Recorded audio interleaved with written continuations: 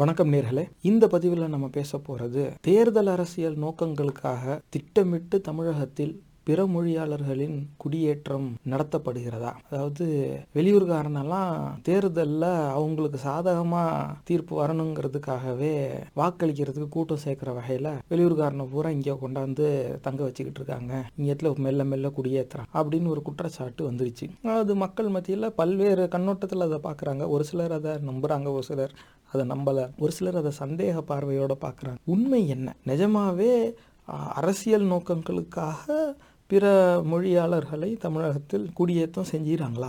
அப்படி ஒன்று இருக்குது. அது குறிப்பாக வட இந்தியர்கள் அப்படின்னு நம்ம சொல்லிக்கலாம். ஒருத்தர் ஒரு கண்ணோட்டம் சொல்லுவாங்க. ஏற்கனவே பிற மொழியாளர்கள் நிறைய பேர் இங்கே இருக்காங்க, இதில் அரசியல் காரணங்களுக்காகவும் இப்படி நடக்குது அப்படின்னு சிலர் சொல்கிறாங்க. இப்போ ஆதாரங்கள் என்ன சொல்லுது, தரவுகள் என்ன சொல்லுது, இது பின்னாடி உண்மை என்ன, அது எந்த அளவுக்கு உண்மை, அதை எப்படி புரிஞ்சுக்கிறது, இந்த மாதிரி சூழ்நிலையை தமிழர்கள் வருங்காலத்தில் எப்படி எதிர்கொள்கிறது, இதுதான் நம்ம இந்த பதிவில் பார்க்க போகிறோம். அதாவது அந்த கேள்வி என்ன அப்படின்னா, தமிழர்களுக்கு எதிராக தேர்தல் அளவுகோலை சாய்க்க அரசு ஆதரவுடன் பிற மொழியாளர் குடியேற்றம் நடைபெறுகிறதா? இப்போ முதல்ல அரச பயங்கரவாதம் அப்படிங்கிற மாதிரி தான் வச்சிருந்தேன். அப்புறம் அந்த பயங்கரவாதம்ங்கிற அந்த சொல்லை எடுத்துட்டு தான் இதை நான் போட்டிருக்கேன். காரணம் என்னன்னா, ஏற்கனவே இது ஒரு லீடிங் கொஸ்டின், இவ்வளோ லீடிங்காக கேட்கணுங்கிற ஒரு அவசியம் கிடையாது. ஆனால் ஹைபாத்தசிஸ் இதுதான். அந்த எலக்ட்ரல் ஸ்கேல்னு ஒன்று இருக்குது, அதை தமிழர்களுக்கு எதிராக மாற்றணும். இங்கே எப்படி பார்த்தாலும் தமிழர்கள் எல்லாரும் ஒரு பக்கம் இன்னும் சேர்ந்த பாடு இல்லை, அது வேற கதை. ஆனால் ஒரு பக்கம் இருந்தாங்கன்னாக்கா அதோட மறுபக்கத்தில் எத்தனை பேர் இருக்கிறாங்களோ அவங்களுடைய எண்ணிக்கை கம்மியாக இருக்குது. ஆக ஒட்டுமொத்த தமிழர் விரோத கொள்கையை வெளிப்படையாக பேசி எந்த ஒரு இயக்கமும் வாக்கரசியலில் வெற்றி பெற முடியாது அப்படிங்கிற ஒரு சூழ்நிலை இங்கே தமிழகத்தில் நிலவுது. இதை மாற்றணும்னா என்ன செய்யணும்னா, தமிழர் விரோத கொள்கையை வெளிப்படையாக பேசினாலும், தமிழர்கள் வெறுக்கிற கொள்கைகளை வெளிப்படையாக பேசினாலும், தமிழர்கள் தவிர மற்றவங்க அதை ஆதரிக்கும் பட்சத்தில் அவங்களுடைய வாக்கு எண்ணிக்கை அதிகமாக இருந்துச்சுனாக்க வாக்கரசியல்ல அப்படி பேசுகிற இயக்கங்களுக்கும் வெற்றிக்கான வாய்ப்பு கிடைக்கும் அப்படின்னு இப்படி ஒரு அச்சம் இன்னைக்கு இதில் வந்துருச்சு. ஏன்னா மீம்ஸ்லேருந்து எல்லா இடத்துலையும் வடக்கனுங்க வந்துட்டாங்க, வடக்கன்ஸ் இப்படி பண்ணுறாங்க, வடக்கன்ஸ் அப்படி பண்ணுறாங்க, நிறைய சம்பவங்கள் வருது. இப்போ சில நாட்களுக்கு முன்னால் கூட அப்படி வட இந்திய தொழிலாளர்கள் முதலாளியே கொண்டுட்டு பணம் பறிச்சுட்டு போனது இருக்குது. இது இந்த மாதிரி பல சம்பவங்கள் வந்துக்கிட்டு இருக்குது. தென்னாட்டில் இந்த மாதிரி நடந்துக்கிட்டு இருக்குது. தமிழகத்தில் இந்த மாதிரி வந்துருச்சு. இப்படி ஒரு சிந்தனை வந்துருச்சு. அப்போ எந்த அளவுக்கு இது உண்மை, தரவுகள் என்ன சொல்லுது, அப்போ அதை தமிழர்கள் எப்படி புரிஞ்சுக்க முடியும், இப்போ வருங்காலத்துக்கு எப்படி தமிழர்களின் பார்வை மாறணும், எப்படி இப்படி ஒரு சூழ்நிலை நிலவுமே ஆனால், இப்படி ஒரு சூழ்நிலை தமிழர்களை தாக்க வருமே ஆனால் அதுக்கான முன்னேற்பாடுகள் தமிழர்கள் என்ன செய்யலாம் அப்படின்னா, இப்போ முதல்ல இது என்ன நிலவரம், இந்த மாதிரி வாக்கரசியல் நோக்கங்களுக்காக பிற மொழியாளர்களை இங்கே ஊருக்குள்ளே தள்ளுறாங்களா அப்படிங்கிற ஒரு கேள்வியே வந்துடுது. ஆனால் எந்த அளவுக்கு இது வேணால் ஒன்றுக்கு மேற்பட்ட அரசியல் கட்சியை சார்ந்தவர்கள் இதை வெளிப்படையாக பேச ஆரம்பிச்சிட்டாங்க. இத்தனை கோடி பேர் இங்கே வந்துட்டான், அத்தனை கோடி பேர் அங்கே வந்துட்டான், பார்த்துக்கிட்டே இரு, அவன் என்ன தான் நீ அவனுக்கு ஆதரிச்சு நீ நடந்துக்கிட்டாலும் உனக்கு எதிராக தான் அவன் வாக்களிப்பான், அங்கேருந்து பொழப்புக்கு இங்கே வந்தாலும் வாக்கு என்னமோ அவன் ஊருக்காரனுக்கு தான் கொடுப்பான், பார்த்து இருந்துக்க அப்படின்னு அவங்க சொல்ல ஆரம்பிச்சிட்டாங்க. மக்கள் மத்தியில் ஒரு அச்சம் வந்துருச்சு. அப்போ நம்ம தரவுகள் என்ன சொல்லுது அப்படிங்கிறதையும் நம்ம பார்க்கணுமா? இல்லை, இது புது வழிக்கு பேச்சு இப்படி வந்துருச்சு, சரி, ஆனால் எந்த அளவுக்கு அது உண்மை? அப்போ என்ன தரவுகள் இந்த பதிவில் பார்க்க போகிறோம் அப்படின்னா, ஆராய்ச்சி வெளியீடுகள், அரசு வெளியீடுகள், ஊடக செய்திகள், நிரந்தர தீர்வு, வரலாற்று கண்ணோட்டம், இதுதான் பார்க்க போகிறோம். இப்போ ரிசர்ச் பப்ளிகேஷன், கவர்மெண்ட் பப்ளிகேஷன், அதுக்கப்புறமா நியூஸ் ஆர்டிக்கல் என்ன வந்திருக்கு, அதுக்கப்புறமா இது நிரந்தர தீர்வு என்னவாக இருக்கும், அப்புறம் இதுக்கு ஒரு வரலாற்று ஒரு ஹிஸ்டாரிக்கல் பர்ஸ்பெக்டிவ், இதுக்கு முன்னாடி இந்த மாதிரியான சூழ்நிலைகள் எங்கேயாவது இருந்திருக்கா, அங்கே விளைவுகள் எப்படி இருந்துச்சு, அங்கே மக்கள் அதை எப்படி எதிர்கொண்டாங்க, இல்லை எதிர்கொள்ள தவறுனாங்க, அப்போ அது என்ன நடந்துச்சு அப்படிங்கிறது கடந்த காலத்தை பார்க்குற ஒரு பார்வையும் இருக்குது. இதுதான் நம்ம இந்த பதிவில் பார்க்க போகிறோம். வாங்க ஒரு தரவாக பார்ப்போம். இந்த முதல் தரவு இது ஒரு ஆராய்ச்சி வெளியீடு, இது ஒரு ரிசர்ச் பப்ளிகேஷன், பேர் இன்டர்நேஷ்னல் மைக்ரேஷன் அப்படின்னே தலைப்பில் இருக்குது. அது அந்த கட்டுரையோட தலைப்பு என்னன்னு பார்த்தா, the integration of interstate migrants in India, a 7 state policy evaluation. 7 மாநிலங்களுடைய கொள்கைகள் எடுத்து ஒப்பிட்டு அதை அதுக்கு மதிப்பெண் கொடுத்து அதை அலசி ஆராயிறாங்களா. இந்த 7 மாநிலங்களோட ஒன்று ஒப்பிடும் பொழுது இந்த மாதிரி புலம்பெயர்ந்து வரவங்க எந்த அளவுக்கு அந்த மாநிலங்கள் ஒருங்கிணைக்குது, இல்லை ஒருங்கிணைக்க தவறுது அப்படிங்கிறத அலசி ஆராயிறாங்களாம். இது யாரெல்லாம் இதை எழுதியிருக்காங்கன்னா, வருண் அகர்வால், ஜியாகோமோ சொலானோ, பிரியன்ஷா சிங், சானியா சிங், இந்த 4 பேர் தான் இந்த ஆய்வை செஞ்சுருக்காங்க. இது 2020 வெளியாகிருக்கு. இன்டர்நேஷ்னல் மைக்ரேஷன் அட் 2020 IOM, இதுதான் அந்த தலைப்பு. அதில் அந்த அப்ஸ்ட்ராக்ட், அந்த பேப்பரோட அந்த ஆர்டிக்கிளோட அப்ஸ்ட்ராக்டில் என்ன இருக்குன்னு வாசிப்போம். இதை வந்து பாட்காஸ்ட்டில் கேட்டுட்டு இருக்கவங்க உங்களுக்காக நான் வாசிக்கிறேன். இதை பார்க்கணும், நானும் படிக்கணும் அப்படின்னு நினைக்கிறவங்க யூடியூப்ல வந்து பாருங்கள், நான் ஸ்க்ரீன்ஷாட் ஷேர் பண்ணுறேன். Interstate migration in developing countries is a key income generating strategy for low-income households. In India, despite the importance of migration between states, interstate migrants continue to face significant integration barriers in their destination states. The impact of state borders on migration within India is significant and large. This study presents one of the first attempts at creating a set of indicators to understand the role of state-level policies for the integration of interstate migrants in a developing country. After illustrating the process behind the creation of this tool and the tool in itself, we compare 7 of the major migrant destination states of India based on their policy framework relevant to the integration of interstate migrants. Out of these states, we found that Kerala state is one of the most inclusive of interstate migrants, but that overall policymakers in the considered Indian states have a long way to go to improve the integration of interstate migrants. இந்த interstate migrants-னா மாநிலம் விட்டு மாநிலம் புலம்பெயர்ந்து போகிறோம். அப்போ இது என்ன சொல்கிறேன்னா, வளர்ந்து வரும் நாடுகளில் வந்து இப்படி மாநிலம் விட்டு மாநிலம் வேலைக்கு போகிறவங்க ரொம்ப, அது எப்படின்னா, அது it is an key income generating strategy for low income households. வருமானம் கம்மியாக இருக்கிற குடும்பங்களுக்கு மாநிலம் விட்டு மாநிலம் போய் வேலை பார்க்குறதுங்கிறது வந்து இன்கம் ஜெனரேட்டிங், அவங்க வருமானம் ஈட்டக்கூடிய ஒரு வாய்ப்பாக அது அவங்களுக்கு அமையுது அப்படின்னா. India despite the importance of migration between states, interstate migrants continue to face significant integration barriers. இப்போ இங்கே வந்து இந்தியாவில் நிறைய மாநிலங்கள்லேருந்து மற்ற மாநிலங்களுக்கு புலம்பெயர்ந்து வேலை பார்க்கறதுக்கு மக்கள் போனாலும், அந்த எந்த மாநிலங்களுக்கு போகிறாங்களோ அங்கே வந்து அவங்க சரியான எந்த மாநிலத்துக்கு போகிறாங்களோ அந்த மாநிலத்தோட ஜனத்தொகையோடு அவங்க வந்து சரியாக ஒருங்கிணைக்கப்படலை. அவங்க வந்து இன்னும் தனியாகவே தான் இருக்கிறாங்க. அவங்களுக்கு எல்லா வசதி வாய்ப்புகளும் அங்கே சரியாக கிடைக்கிறது இல்லை. இந்த ஒரு சூழ்நிலை நிலவுது. இப்போ இவங்க வந்து இதுக்கு என்ன அவங்க தீர்வு சொல்கிறாங்கன்னா, நாங்கள் வந்து ஒரு மாநிலம் எந்த அளவுக்கு வெளி மாநிலத்து வேலையாட்களை வந்து ஒருங்கிணைச்சிக்குது, ஏற்றுக்குது, உள்ள எல்லா வசதியும் ஏற்படுத்தி கொடுக்குது அப்படிங்கிறத வந்து கணிக்கிறதுக்கு நாங்கள் ஒரு டூல் ஒன்று நாங்கள் உருவாக்கியிருக்கோம். இதை வந்து அளக்கிற ஒரு கருவி, ஒரு அளவு ஹோல்ங்கிறத நாங்கள் ஒன்று உருவாக்கியிருக்கோம். இதை வச்சு ஒரு 7 மாநிலங்களை வந்து நாங்கள் ஒப்பீடு செய்கிறோம், அளந்து. அதில் அப்படி பார்க்கும்போது கேரளா தான் இருக்கிறதுலையே அதிகமாக இன்க்ளூசிவ் ஆஃப் இன்டர்ஸ்டேட் மைக்ரண்ட். அப்போ அதாவது இன்க்ளூசிவ் ஆஃப் இன்டர்ஸ்டேட் மைக்ரண்ட்ஸ்னால் மாநிலம் விட்டு மாநிலம் புலம்பெயர்ந்து போகிற அந்த மக்களை வந்து அதிகமாக ஒருங்கிணைச்சிக்கிற ஒரு மாநிலமாக கேரளா மட்டும்தான் இருக்குது. மற்ற மாநிலங்கள் வந்து இந்த ஆராய்ச்சியில் எடுத்துக்கிட்ட மற்ற மாநிலங்கள் இன்னும் ரொம்பவே பின்தங்கி இருக்கிறாங்க, அவங்க நிறைய வேலை செய்ய வேண்டியதாக இருக்குது அப்படிங்கிறாங்க. இப்போ இப்படி தான் இது ஆரம்பிக்குது. இப்போ இந்த அப்ஸ்ட்ராக்டை வச்சே இது பின்னாடி ஏதாவது ஒரு குற்ற பின்னணி இருக்கா, இது வந்து ஒரு அநியாயமான நோக்கமாக இருக்கான்னு அப்படி எதுவும் கிடையாது. ஊர் விட்டு ஊர் வேலைக்கு போகிறதுங்கிறது இவங்க ஒரு 7 மாநிலம் எடுத்து ஏதோ ஒப்பிடுறாங்க. என்ன செஞ்சுருக்காங்கன்னு பார்ப்போம். அடுத்த தடவை பாருங்கள், அதே பேப்பரில் இருந்து தான். To contribute to close this gap we present the interstate migration policy index, அதாவது இம்பெக்ஸ். மறுபடியும் சொல்கிறேன், interstate migration policy index, which represents one of the first attempts at creating a set of indicators to understand the role of state regional level policies for integrating internal migrants. The contribution of the paper is therefore to provide an explorative conceptualization and empirical measurement of state integration policy for internal interstate migrants in a developing country. The aim is to showcase a tool that accounts for subnational variation. Internal migration in developing countries is a crucial livelihood strategy for low-income households and communities, and it has positive changes in both sending and receiving areas. Despite this, internal migration continues to be viewed as a destabilizing process by policy makers, and they do not acknowledge the beneficial effect that it has. இப்போ இந்த மாதிரி போகுது. இப்போ இதில் வந்து interstate migration policy index, இவங்க ஒரு அளவுகோல் உருவாக்குறதா சொன்னாங்களோ, அதுக்கு பேர் இதுதானா, இன்டர்ஸ்டேட் மைக்ரேஷன் பாலிசி இண்டெக்ஸ். இதை வச்சு வந்து role of state regional level policies for integrating internal migrate. இப்போ எந்த அளவுக்கு ஒரு மாநிலம் வந்து கொள்கை ரீதியாக பிற மாநில வேலையாட்களை வந்து ஒருங்கிணைச்சிக்குது தன்னோட ஜனத்தொகையில் அப்படிங்கிறத வந்து கண்டுபிடிச்சிடலாமா, அதை அளந்து பார்த்துக்கலாமா. அப்போ ஏன்னா the aim is to showcase a tool that accounts for subnational variations. அப்போ இந்த அளவுகோல் வந்து பொதுவானது, எந்த மாநிலத்தை வேணாலும் இந்த அளவுகோலை வச்சு அளக்கலாம்.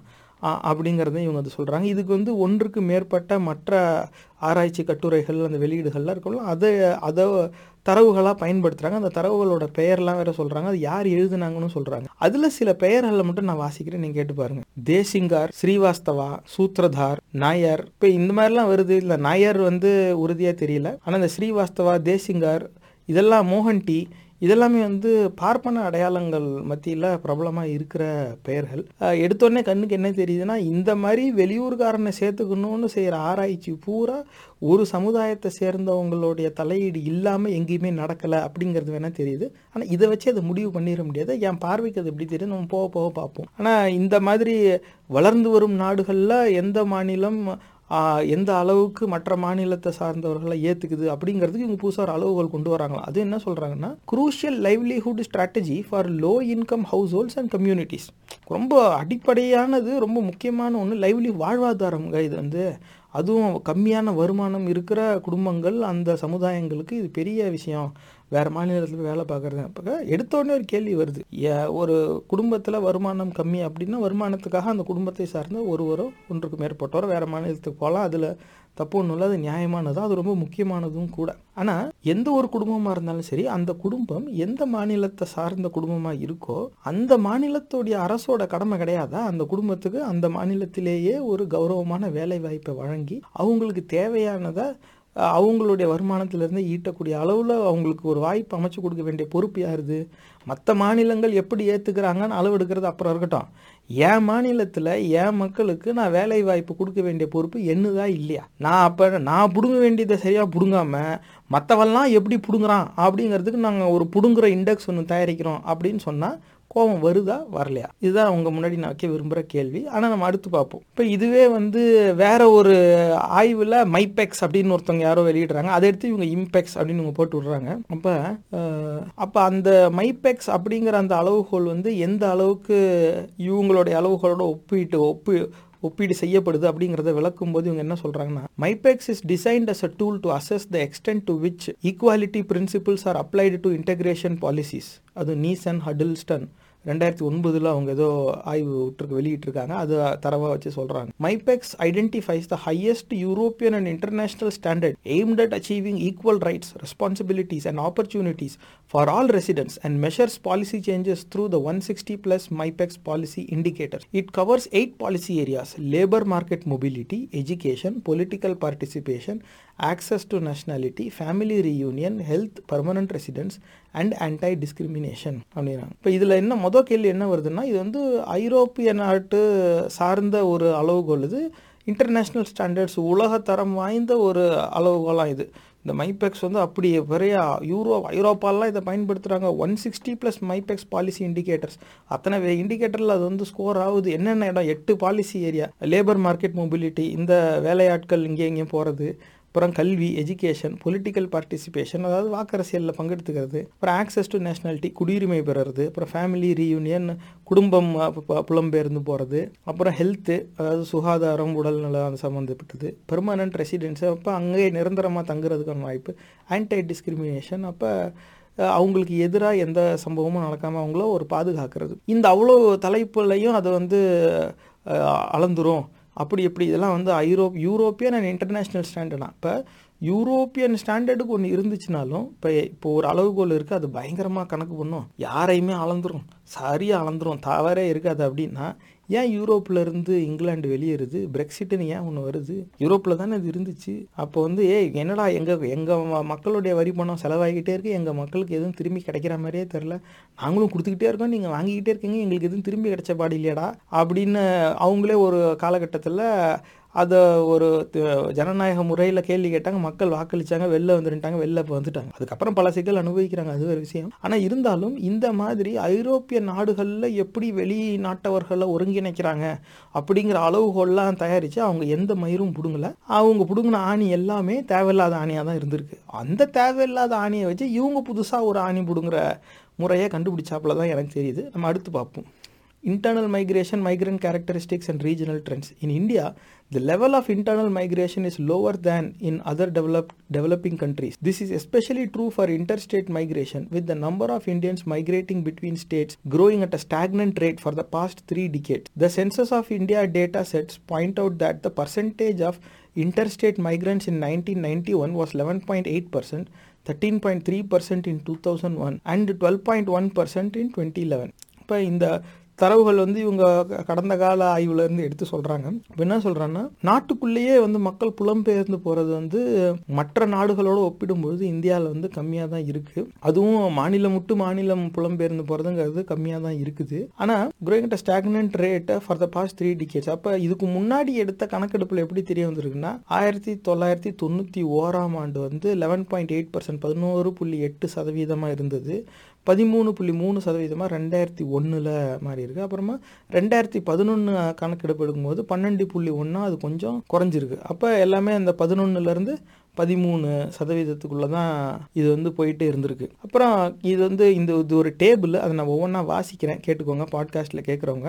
அந்த டாப் 10 ஸ்டேட்ஸ் இந்தியாவுக்குள்ளே இவங்க வந்து வரையறைப்படுத்தி எத்தனை பேர் வெளி மாநிலத்தவர்கள் அந்த மாநிலத்துக்கு உள்ளே போயிருக்காங்க, அந்த மாநிலம் வந்து எத்தனை வெளி மாநிலத்தவர்களை மைக்ரண்ட் ஒர்க்கர்ஸை ரிசீவ் பண்ணியிருக்காங்க அப்படிங்கிற கணக்கை வச்சு கம்பேர் பண்ணி டேபிள் இருக்குது. அதில் ஒரு காலமில் வந்து ரேங்க்கு, இன்னொரு காலமில் ஸ்டேட்டு, இன்னொரு காலமில் டோட்டல் இன்டர்ஸ்டேட் மைக்ரேஷன், அதுவும் சென்சஸ் 2011. அது இன்னொன்று வந்து net in migration based on economic survey 2016-17, அந்த ஒரு குறிப்பிட்ட ஆண்டு இதுக்கு முன்னாடி இருந்த எண்ணை அடிப்படையாக வச்சு எஸ்டிமேட் பண்ணுறாங்க. இது ரெண்டையும் ஒப்பீடு செய்கிறாங்க. அதில் ஒரு காலகட்டத்தில், அதாவது 2011 கணக்கெடு எடுத்தப்ப மகாராஷ்டிரா 9 மில்லியன், 1 மில்லியன்கிறது 10 லட்சம், இப்போ 9 மில்லியன்னாக்க கிட்டத்தட்ட 90 லட்சம். அப்போ மகாராஷ்டிராவில் 9 மில்லியன் மைக்ரண்ட் ஒர்க்கர்ஸ் வந்திருந்திருக்காங்க அந்த 2011 காலகட்டத்தில். டெல்லியில் 6.3 மில்லியன் வந்திருக்காங்க. அப்புறமா உத்தரப்பிரதேசில் 4.06 மில்லியன் வந்திருக்காங்க. இப்படி கீழே வருது. Gujarat 3.9 million, Haryana 3.6 million, Karnataka 3.2 million, Madhya Pradesh 2.7 million, Rajasthan 2.6 million, Punjab 2.4 million, West Bengal 2.3 million, Tamil Nadu 1.6 million, Kerala 0.6 million, இப்படி இருக்குது. அப்போ மகாராஷ்டிரா, டெல்லி, உத்தரப்பிரதேஷ், குஜராத், ஹரியானா இதுதான் வந்து அதிகமான மைக்ரண்ட் ஒர்க்கர்ஸை ரிசீவ் பண்ண ஸ்டேட்ஸ். அது 2011 அப்போ. ஆனால் 2016-17 காலகட்டத்தில் நெட் இன்மைக்ரேஷன் மொத்தமாக எத்தனை பேர் இப்போ அந்த ஆண்டு வந்திருக்காங்க அப்படிங்கிறது எஸ்டிமேட் பார்த்தா நம்பர் 1 இருக்கிறது, அதாவது 12வது இடத்துல இருந்த தமிழ்நாடு முதல் இடத்துக்கு வந்துருச்சு. 1.01 மில்லியன் அந்த ஒரு ஆண்டு மட்டும் வந்தது. 1 மில்லியன்கிறது 10 லட்சம். அதுக்கு அடுத்து பார்த்தா ரேங்க் 2ல கேரளா 0.9 மில்லியன். அப்புறம் ரேங்க் 3 என்னடானா மகாராஷ்டிரா 0.5 மில்லியன். அப்புறம் ரேங்க் 4 வந்து டெல்லி 0.46 மில்லியன். உத்தரப்பிரதேஷ், ஹரியானா, மத்திய பிரதேஷ், ராஜஸ்தான், பஞ்சாப், வெஸ்ட் பெங்கால் இது எல்லாத்துலேயுமே நெகட்டிவ்ல போயிருச்சு. அதாவது எத்தனை வெளி மாநிலத்தவர்களை இவங்க உள்ள வாங்கியிருந்தாங்களோ 10 ஆண்டுக்கு முன்னால அதோட அதிகமான அவங்க வெளி மாநிலத்தவர்கள் விட்டு போயிட்டாங்க. அங்கே எதுவும் வாய்ப்பு இல்லை போல இருக்கு. ஆனால் அதிகமாக எந்தெந்த மாநிலங்கள் வந்து வெளி மாநிலத்தவர்கள் எடுத்திருக்கு அப்படின்னு பார்த்தா தமிழ்நாடு, கேரளா, மகாராஷ்டிரா, டெல்லி. இப்போ நம்பர் 1 இருக்கிற தமிழ்நாடு 1.01 மில்லியன், 10 லட்சத்துக்கும் கொஞ்சம் மேலே அந்த ஒரு ஆண்டில் மட்டும். அங்கேருந்து செகண்ட் வந்தோட 0.9 கிட்டத்தட்ட 10 லட்சம், 9 லட்சம் பேர் அங்கே வந்துடுறாங்க. இது கேரளா. ஆனால் அதுக்கு அடுத்து ரேங்க் 3ல பார்த்தா 0.5 50 லட்சம் பேர் தான். அப்புறமா 0.46 46 லட்சம் பேர் தான் அங்கே இருக்காங்க. இப்போ நம்பர் 1 அப்படின்னு பார்த்தா தமிழ்நாடு வந்து 1.01 மில்லியன், 10 லட்சத்துக்கு கொஞ்சம் மேலே. அப்போ கேரளா பார்த்தா 0.9 10 லட்சத்துக்கும் கொஞ்சம் கீழே, இது வந்து 9 லட்சம் போல தான் வருது.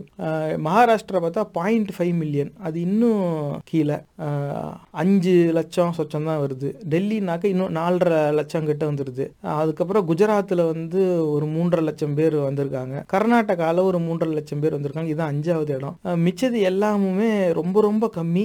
ஒரு சில, அதாவது வெஸ்ட் பெங்கால், மத்திய பிரதேஷ், ஹரியானா, உத்தரப்பிரதேஷ் இந்த மாநிலங்கள் வந்து நெகட்டிவ் போயிடுச்சு. அப்போ வெளி மாநிலத்தவர்கள் அங்கே எத்தனை பேர் அதுக்கு முன்னாடி இருந்தாங்களோ அதுலேருந்து நிறைய பேர் அவங்களுடைய தாய் மாநிலங்களுக்கு அவங்க வீட்டுக்கே கிளம்பி போயிட்டாங்க. ஏன்னா அங்கே எதுவும் பெருசாக இல்லை. இதில் என்ன தெரியும், ஒரு ஆண்டுக்கு தமிழகத்தில் அது 2016-17 அந்த ஆண்டுக்கான எஸ்டிமேட்டட் நெட் இன் மைக்ரேஷன் மொத்தமாக எத்தனை பேர் உள்ளே வந்திருக்காங்க அப்படிங்கிறது பார்த்தா 1.01 மில்லியன். ஒரு ஆண்டுக்கு 10 லட்சம் பேர். இப்போ 2011 1.6 மில்லியன். அப்போ கிட்டத்தட்ட 2 மில்லியன் வச்சுக்கோங்களேன். அப்போ 1 மில்லியன்னாக்கா 10 லட்சம், 0.6னாக்கா ஒரு 6 லட்சம், 16 லட்சம் பேர் ஒரு ஆண்டுக்கு அப்படின்னு இருந்தது 2011. ஆனால் 2016 பார்க்கும்போது 10 லட்சம் வந்துருச்சு. அப்போ இப்போ 2016க்கு அப்புறமா பார்த்தா 17, 18, 19, 20, 21, 22 ஒரு 6 வருஷம் இங்கே. அந்த 11லேருந்து 16க்குன்னு பார்த்தா 12, 13, 14, 15 அது ஒரு 4 இருக்குது. இப்போ 6 நாளும் 10 ஆண்டுகள் 16 2016க்கே ஒரு 10 லட்சம் இருக்குது. அப்போ மொத்தமாக 11 ஆண்டில் சராசரியாக 10 லட்சம் பேர் ஒரு ஆண்டுக்கு வந்திருக்காங்கனாக்க இப்போ 2011லேருந்து இப்போ முடிஞ்சிருக்க 2022 வரைக்கும் கணக்கு பண்ணால் எஸ்டிமேட்டு 1,10,00,000 பேரை தாண்டுது. அப்போ இப்போ பல அரசியல்வாதிகள் ஏற்கனவே சொல்கிறாங்க 1,50 கோடி பேர் வந்துட்டான், 1,50 கோடி பேர் வந்துட்டாங்கிறாங்க. இந்த எஸ்டிமேட் பார்க்கும்போதே 1 கோடியை தாண்டுது. அப்போ அவங்க சொல்கிறது வந்து 100% தவறு அப்படின்னு நம்மளால சொல்லிட முடியாது. இது கணக்கே இதுதான் சொல்லுது. இந்த மாதிரி ஆய்வு வெளியீட்டில் இது வந்து கொடுத்துருக்காங்க. ஒரு ஆண்டுக்கு 10 லட்சம் பேர் போல் உள்ளே வந்துக்கிட்டு இருக்கான். அப்போ சரி, எண்ணிக்கை அதிகமாக வராங்க. அதுக்கு வந்து இப்போ தொழில் நிறைய எங்கே இருக்கோ அங்கே தான் வேலையாட்கள் தேவைப்படும். அதுக்கேற்றாப்புல தான் வேறு மாநிலங்கள்னு ஆளுங்க வருவாங்க. அப்போ நிறைய ஆளுங்க வராங்கங்கிறத வச்சு இது வந்து திட்டம் போட்டு அனுப்புகிறாங்க அப்படிலாம் சொல்லிட முடியுமா? கண்டிப்பாக முடியாது. அதனால் நிறைய பேர் வராங்கங்கிறது வேணால் இதுலேருந்து தெரிஞ்சுக்க முடியுது. ஒரு காலகட்டத்தில் நாட்டிலேயே மிக கம்மியான பிற மொழியாளர்கள் மற்ற மாநிலத்தை சார்ந்தவர்களை உள்ளே எடுத்துக்கிட்டு இருந்த தமிழகம் இப்போ நாட்டிலேயே அதிகமான பிற மொழியாளர்களை உள்ளே எடுத்துக்கிற நிலைக்கு முதல் இடத்துக்கு வந்துருச்சு. இது 2016-17 எடுத்த கணக்கெடுப்புக்கே இதான் நிலைமை. இப்போ இன்னைக்கு தேதியில் இதோட அதிகமாக தான் இருக்கும். 2011லேருந்து இப்போ வரைக்கும் அதே எண்ணிக்கையில் தான் வருஷம் உள்ளே வந்துக்கிட்டு இருக்காங்க. அப்படின்னு பார்த்துக்கிட்டாலும் 1,10,00,000 பேர், ஏன்னா 11 ஆண்டு, ஒரு ஆண்டுக்கு 10 லட்சம் அப்படின்னு வச்சுக்கிட்டாலும் 110 லட்சம். அப்போ 1,10,00,000 பேர் இது வரைக்கும் பிற மாநிலத்தவர்கள் தமிழகத்தில் வந்துட்டாங்க. இது மைக்ரண்ட். அப்போ இத்தனை பேர் இங்கே வந்து குடியேறி இருக்கிறான் அப்படிங்கிறது வந்து தெரிய வருது.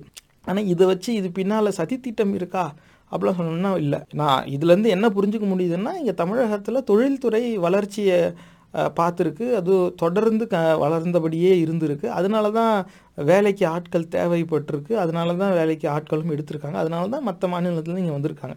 இந்த அளவுக்கு வேணால் புரிஞ்சுக்க முடியுது. சதி இருக்கா உறுதியாக சொல்ல முடியாது. ஆனால் நம்ம அடுத்த தரவை பார்ப்போம். However, policy measures in India have proved to be inadequate to address internal migrants, social and economic marginalization.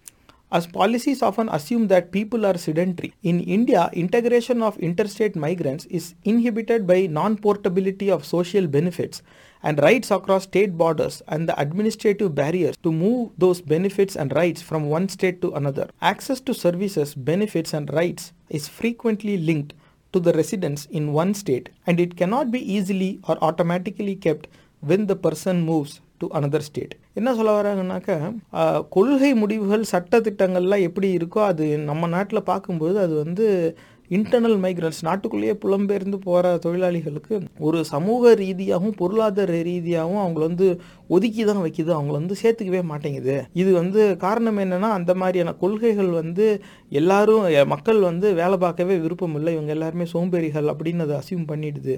ஆனால் உண்மை அது கிடையாது. அதுவும் ஏன் அதிகமாக வேறு மாநிலத்தை சார்ந்தவங்க இன்னொரு மாநிலத்துக்கு வேலை பார்க்க போக மாட்டேங்கிறாங்கன்னா, நான் போர்ட்டபிலிட்டி ஆஃப் சோஷியல் பெனிஃபிட்ஸ். அப்போ சமூக ரீதியான அந்த நலத்திட்டங்கள்னு இருக்குதுல்ல, ஒரு மாநிலத்தை சேர்ந்தவன் அந்த மாநிலத்தில் ஒரு வகையான நலத்திட்டம் அவனுக்கு இருக்கும். அந்த மாநிலத்தில் விட்டு வெளியில் வந்துட்டான்னா அவனுடைய தாய் மாநிலத்தில் அனுபவிச்சுக்கிட்டு இருந்த நலத்திட்டத்தை அவன் புலம்பெயர்ந்து போன மாநிலத்தில் அவனால் அனுபவிக்க முடியறதில்ல. அப்போ ஒருத்தனுக்கு அவனுடைய மாநிலத்தில் என்ன நலத்திட்டம்லாம் அவனுக்கு கிடைச்சிக்கிட்டு இருந்துச்சோ சலுகைகள், அது அவன் எங்கே போனாலும் அவனுக்கு கிடைக்கும்படி அந்த நலத்திட்டங்கள் மாநிலம் விட்டு மாநிலம் வந்து மக்களோட மக்களாக நலத்திட்டங்களும் புலம்பெயர்ந்து போகிற ஒரு வாய்ப்பு இருந்துச்சுனாக்கா இன்னும் நிறைய பேர் அவங்க மாநிலம் விட்டு தொழிலுக்காக வேறு மாநிலத்துக்கு புலம்பெயர்ந்து போவாங்க. ஆனால் அந்த மாதிரி வந்து அரசியல் கொள்கைகளோ சட்டத்திட்டங்களோ அப்படி இல்லை. அந்த சட்ட வரையறைங்கிறது அப்படி கிடையாது. அப்படி அது ஒரு குறையாக இவங்க வந்து இதில் சொல்கிறாங்க. ஏன் அது ஒரு குறையாக பார்க்குறாங்க அப்படிங்கிறது, ஏன்னா ஒரு மாநிலத்துலேயும் 5 ஆண்டுக்கு ஒரு தடவை ஆட்சி மாறிக்கிட்டே இருக்குது. ஒரு ஆட்சியிலையும் புது புது திட்டம் கொண்டு வருவாங்க. ஒரு சில திட்டங்கள் வந்து நிரந்தரமாக அப்படியே இருக்கும். அடுத்த வாட்டி ஆட்சி மாறினாலும் அந்த திட்டத்தை அவங்க எடுக்க மாட்டாங்க. ஏன்னா மக்களுக்கு பயனளிக்கிற திட்டமாக இருக்குது அப்படின்னு. அப்படி இருக்கும்போது அந்த மாநிலத்தை சார்ந்த அரசியல் கட்சிகள் அந்த மாநிலத்து மக்களின் தேவை கருதி ஒரு திட்டத்தை அமல்படுத்தியிருப்பாங்க. அது அந்த மாநிலத்து மக்கள் வேறு மாநிலத்துக்கு போனால் அங்கேயும் கிடைக்கணும்னா அவங்க எந்த மாநிலத்துக்கு போகிறாங்களோ அந்த மாநிலத்தில் முதல்ல அப்படி ஒரு திட்டம் இருக்கான்னு இருக்கான்னு பார்க்கணும். அதுக்கப்புறமா அந்த மாநிலத்துக்கு எத்தனை பேர் இந்த மாதிரி வராங்கங்கிற கணக்கு தெரியணும். அதுக்கேற்றாப்புல தான் அவங்க திட்டம், அதுக்கும் தனியாக நிதி ஒதுக்கீடு செய்யணும். எத்தனை பேர் வராங்கன்னே தெரியாமல் ஒரு திட்டத்தில் எல்லாரும் வாங்க, எல்லாருக்கும் நாங்கள் வச்சுருக்கோன்னு சொல்கிறதுக்கு எந்த மாநிலத்துக்கிட்டையுமே வசதி வாய்ப்பு கிடையாது. அது நடைமுறை சாத்தியமும் கிடையாது. எங்கள் மாநிலத்தில் 100 பேர் இருக்காங்க, அந்த 100 பேருக்கு நாங்கள் இந்த நலத்திட்டம்னு சொல்லி இதை நாங்கள் கொடுத்துக்கிட்டு இருக்கோம் அப்படின்னு ஒரு மாநிலத்தால் சொல்ல முடியும். ஆனால் வெளி மாநிலத்து ஆளுங்க வராங்க, அவங்களுக்கும் சேர்த்து தரணும்னா ஒரு ஆண்டுக்கு எத்தனை பேர் வராங்கன்னு தெரியணும். அப்போ என் மாநிலத்துடைய ஜனத்தொகை எப்படி வளருதுன்னு தெரியணும். அதுக்கு அப்போ அந்த வளர்ந்து வர அந்த ஜனத்தொகைக்கு ஏற்றாப்புல இந்த நலத்திட்டத்தை அமல்படுத்த என்கிட்ட பொருளாதாரம் இருக்கான்னு பார்க்கணும். இல்லட்டினா அதுக்கான பொருளாதாரத்தை நான் ஈட்டணும். இது வேற ஏதாவது ஒரு திட்டத்துடைய பொருளாதாரத்தில் கைய வைக்க வேண்டியதாக இருக்கும். இப்படி பல கண்ணோட்டத்தில் அதை வந்து சிந்திச்சு செயல்படுத்த வேண்டியதாக இருக்கும். பொசுக்குன்னு அவனுக்கு அங்கே அது கிடைச்சிது, இங்கே வந்தாலும் அவனுக்கு அது கிடைக்கணும்னா அவன் மாநிலத்து அரசு வந்து அதுக்கான பணம், இப்போ என் மாநிலத்தை சேர்ந்தவங்க ஒரு 10 பேர் மாநிலத்துக்கு வராங்க, என் மாநிலத்தில் அவங்க இப்படி ஒரு நலத்திட்டம் வச்சு அவங்களுக்கு நான் இலவசமாக கொடுத்துக்கிட்டு இருக்கேன், அதனால அவங்க மாநிலத்துக்கு வந்துட்டாங்கன்னா என் மாநிலத்தில் கொடுக்க விடுற அந்த திட்டம் வந்து அவங்களுக்கு கிடைக்காம போயிடுது. நீ அதை அவங்களுக்கு கொடுத்துரு, எவ்வளோ செலவாகுதுன்னு சொல்ல அதை நான் பார்த்துக்கிறேன். என் மாநிலத்தவர் எத்தனை பேர் உன் மாநிலத்தில் இருக்காங்கங்கிற கணக்கு மட்டும் சொல்லு, என்னுடைய திட்டத்துக்கு ஏற்றாப்புல நான் நிதியை உனக்கு கொடுத்துட்றேன், நீ அதை அவங்களுக்கு கொடுத்துரு அப்படின்னு மாநிலங்களுக்குடைய ஒரு இணக்கமான ஒரு அணுகுமுறை இருக்குது, ஒரு நட்புறவு இருக்குதுன்னாக்கா அப்போ வேணால் அது நடைமுறை சாத்தியமாக இருக்கலாம். ஆனால் இதுக்கெல்லாம் எங்கே சாத்தியக்கூறுகள்? ஏன்னா 5 ஆண்டுக்கு ஒருத்தர் மாறிக்கிட்டு இருக்கு, பல கட்சிகள் இருக்குது நாட்டில். அப்போ அடுத்த தேர்தலில் எந்த கட்சி ஜெயிக்கும்னு உறுதியாக சொல்லவே முடியாது. அந்த கட்சியோட நிலைப்பாடு அப்போ என்னவா இருக்குங்கிறதும் சொல்ல முடியாது. அப்படி இருக்கும்போது அந்த கட்சிக்கு இந்த வேறு மாநிலத்தோட கட்சியோட உறவு இருக்கா இல்லையா அதுவும் தெரியாது. அப்படி உறவு இருந்துச்சுன்னா அது என்ன, ஒரு நட்புறவாக இருந்தால் பேச்சுவார்த்தைக்கு ஒரு வாய்ப்பாவது இருக்குது. ஆனால் இவங்க ஏற்கனவே தேசிய அளவிலான கூட்டணியில் 2 எதிரணியில் இருக்கிறாங்கன்னாக்கா அந்த நட்புறவு கிடையாது. அப்படி இருக்கும்பொழுது ஒரு மாநிலம் வந்து இறங்கி வந்து என்னுடைய மக்களுக்கு நீயும் கொடு, நான் நிதி தரேன் அப்படின்னு சொல்கிறதுக்கு வாய்ப்பு ரொம்பவே கம்மி. அந்த அளவுக்கு நிதி வசதியோடு எந்த மாநிலம் இருக்குங்கிறதும் தெரியல. அந்த அளவுக்கு நிதி வசதியோடு ஒரு மாநில அரசு இயங்குதுன்னா அந்த மாநில அரசு அந்த நிதி வசதியை வச்சு அவங்களுடைய மக்களுக்கு அங்கேயே வேலை வாய்ப்பை கொடுத்துரும். அந்த மாநிலத்திலேருந்து ஒருத்தர் பொழப்புக்காக இன்னொரு மாநிலத்துக்கு வர வேண்டிய அவசியமும் இருக்காது. ஆனால் இருந்தும் இங்கே இவங்க எப்படி சொல்கிறாங்கன்னா நலத்திட்டங்கள்லாம் வந்து விட்டு போயிடுது, அதனாலேயே வந்து நிறைய பேர் வேறு மாநிலத்துக்கு போய் வேலை பார்க்குறது வந்து ரொம்ப முக்கியமான விஷயம், அது ஒரு ஆக்சிஜன் மாதிரி பேசிக்கிட்டு இருக்காங்க. அங்கே இப்போ சோத்துக்கு வழி இல்லாமல் பஞ்சம் பிழைக்கிறதுக்காக தான் வரான். நிஜமாவே அவனுக்கு ஏதாவது செய்யணும்னா அவன் மாநிலத்தில் அவன் மாநில அரசு அவனுக்கு அதை செஞ்சுருக்கணும். அது செய்யலை. எப்போ எங்கே இருக்குதோ நான் அங்கே போகிறேன்டா, எனக்கு குடும்பம்னு வந்துருச்சு, எனக்கும் வயிறு இருக்குது, பசிக்குது, சாப்பிட்டாகணும், அப்போ எங்கேயாவது நான் போய் வேலை பார்க்கணும், நீ வேலை வாய்ப்பு கொடுக்குற மாதிரி தெரியல, நான் அங்கே போகிறேன்னு சொல்லிட்டு அவன் வந்துடுறான், அவ்வளோதான். அப்போ மாநிலத்தை நலத்திட்டம்னு என்ன இருக்கோ அதை அவனால் பயன்படுத்த முடியாமல் தான் போகும். அதுக்கு எதுவும் பண்ண முடியாது, அது ஒரு பக்க விளைவு தான். ஆனால் அது அப்படி ஒரு பெரிய குறையாக சொல்கிறாங்க அப்படிங்கிறது. இதுவே இது எதோட ஒப்பிட்டு பார்க்கணும்னா ஒரே நாடு ஒரே கார்டுன்னு ஒரு திட்டம் இங்கே ஏற்கனவே வந்துருச்சு. அவன் ரேஷன் கார்டு எடுத்துகிட்டு இங்கே வந்துடுவானா, அந்த ரேஷன் கார்டு இங்கே காமிச்சு இங்கேயே வாங்கிடுவானா. இப்போ அப்படி இங்கே ஆளுங்க கூடிக்கிட்டே போச்சுன்னா அத்தனை பேருக்கு கொடுக்கறதுக்கு இங்கே நம்ம மாநில அரசுக்கிட்ட நிதி நிலைமை என்னவா இருக்குது, யாருக்கு எதுன்னு தெரியாது. ஆனால் ஏற்கனவே சட்டம் போட்டுட்டாங்க, அமலில் இருக்குது, யார் வேணால் எங்கே வேணால், ஒரே நாடு ஒரே கார்டு, சரி. அப்போ அவன் இங்கே வந்து வாங்கிடுறான், நான் எங்கே போய் வாங்குவேன், எனக்கு தீர்ந்து போச்சுன்னா என் மக்களுக்கு நான் எப்படியா கொடுப்பேன் அப்படின்னு கேட்குறாங்களா, தெரியாது. அப்போ இதுக்கு ஏதாவது நிதி உதவி அந்த மாநிலத்திலேருந்து வருதா, அதுவும் நமக்கு தெரியாது. குறைந்தபட்சம் இந்த மாநில அரசு வந்து கேட்டுச்சா, எப்பா மாநிலத்தை சேர்ந்தவங்க 10,000 பேர் எங்கள் ஊரில் இருக்காங்க, அவங்களுடைய ரேஷன் கார்டில் அவங்கெல்லாம் இப்படி இத்தனை பேர் பயன்பெறுறாங்க, இந்த இருக்குது டேட்டா, இதுக்கு இவ்வளோ செலவாகுது, என் நிதி நிலைமை கொஞ்சம் சிக்கலாக இருக்குது, நீ வந்து அவங்களுக்கு என்ன செலவாகுதோ மாநிலத்தை சேர்ந்தவங்களுக்கு இந்த ரேஷன் கடையில் இந்த உணவுப் பொருட்கள் வாங்குறதுக்கு எவ்வளோ செலவாகுதோ அதை மட்டும் கொடுத்துரு, எனக்கு நான் அது சரியாக நான் அவங்களுக்கு தேவையானதை நான் கொடுத்துட்றேன் அப்படின்னு சொல்லலாம். இவங்க கேட்டாங்களான்னு தெரியாது, கேட்டாலும் அவங்க கொடுப்பாங்களான்னு தெரியாது. இதுதான் வந்து நிலைமை. அடுத்த தடவை பார்ப்போம். There are many policy areas in which policies fail to address and include migrants due to the aforementioned issues. The access to social benefits is a case in point. Social benefit schemes like the public distribution system, a particularly important source of food for poor households, depend on the ration card, which can be transferred from one state to another only if the migrant gives up their ration card at source and gets a residential proof at destination, thus creating a situation where migrants lose access to essential services when they move to another state. இப்போ நம்ம பேசினது தான் அவங்களும் அதை சொல்லியிருக்காங்க. இந்த மாதிரி ration கடையில் வந்து ஒரு மாநிலத்தில் இன்னொரு மாநிலத்துக்கு போயிட்டா அவனுடைய தாய் மாநிலத்திலேருந்து முதல்ல அவன் பேரை அகற்ற வேண்டியதாக இருக்குது. அதுக்கப்புறமா அவன் அங்கே இருக்கான்னு அதுக்கு ஒரு ஆவணப்படுத்தணும், நான் இந்த மாநிலத்தில் தான் வசிக்கிறேன்னு, அதுக்கப்புறமா தான் கிடைக்குது. இது வந்து பெரிய சிக்கலாக இருக்குது. ஏன்ப்பா ஒரு மாநிலத்துக்கு நீ புலம்பெயர்ந்து போகிறனா அந்த ஜனத்தொகையில் நீ ஒரு கூடுதல் எண்ணிக்கையாக நீ சேர்ற, அப்போ அந்த நாட்டு அரசுக்கு தெரியணும்ல நீ இருக்கிறன்னு. அப்போ எப்படி ஒருத்தன் ஒரு குடிமகன் வந்து இருக்கிறான், அப்படி ஒருத்தன் இருக்கான், அவன் வாழுறான் அப்படிங்கிறது அவன் ஜனத்தொகையில் கணக்கெடுப்பில் வரணும்ல. அப்போ அதுக்கு ஏதாவது ஒரு வகையில் அதை ஆவணப்படுத்தணும்ல.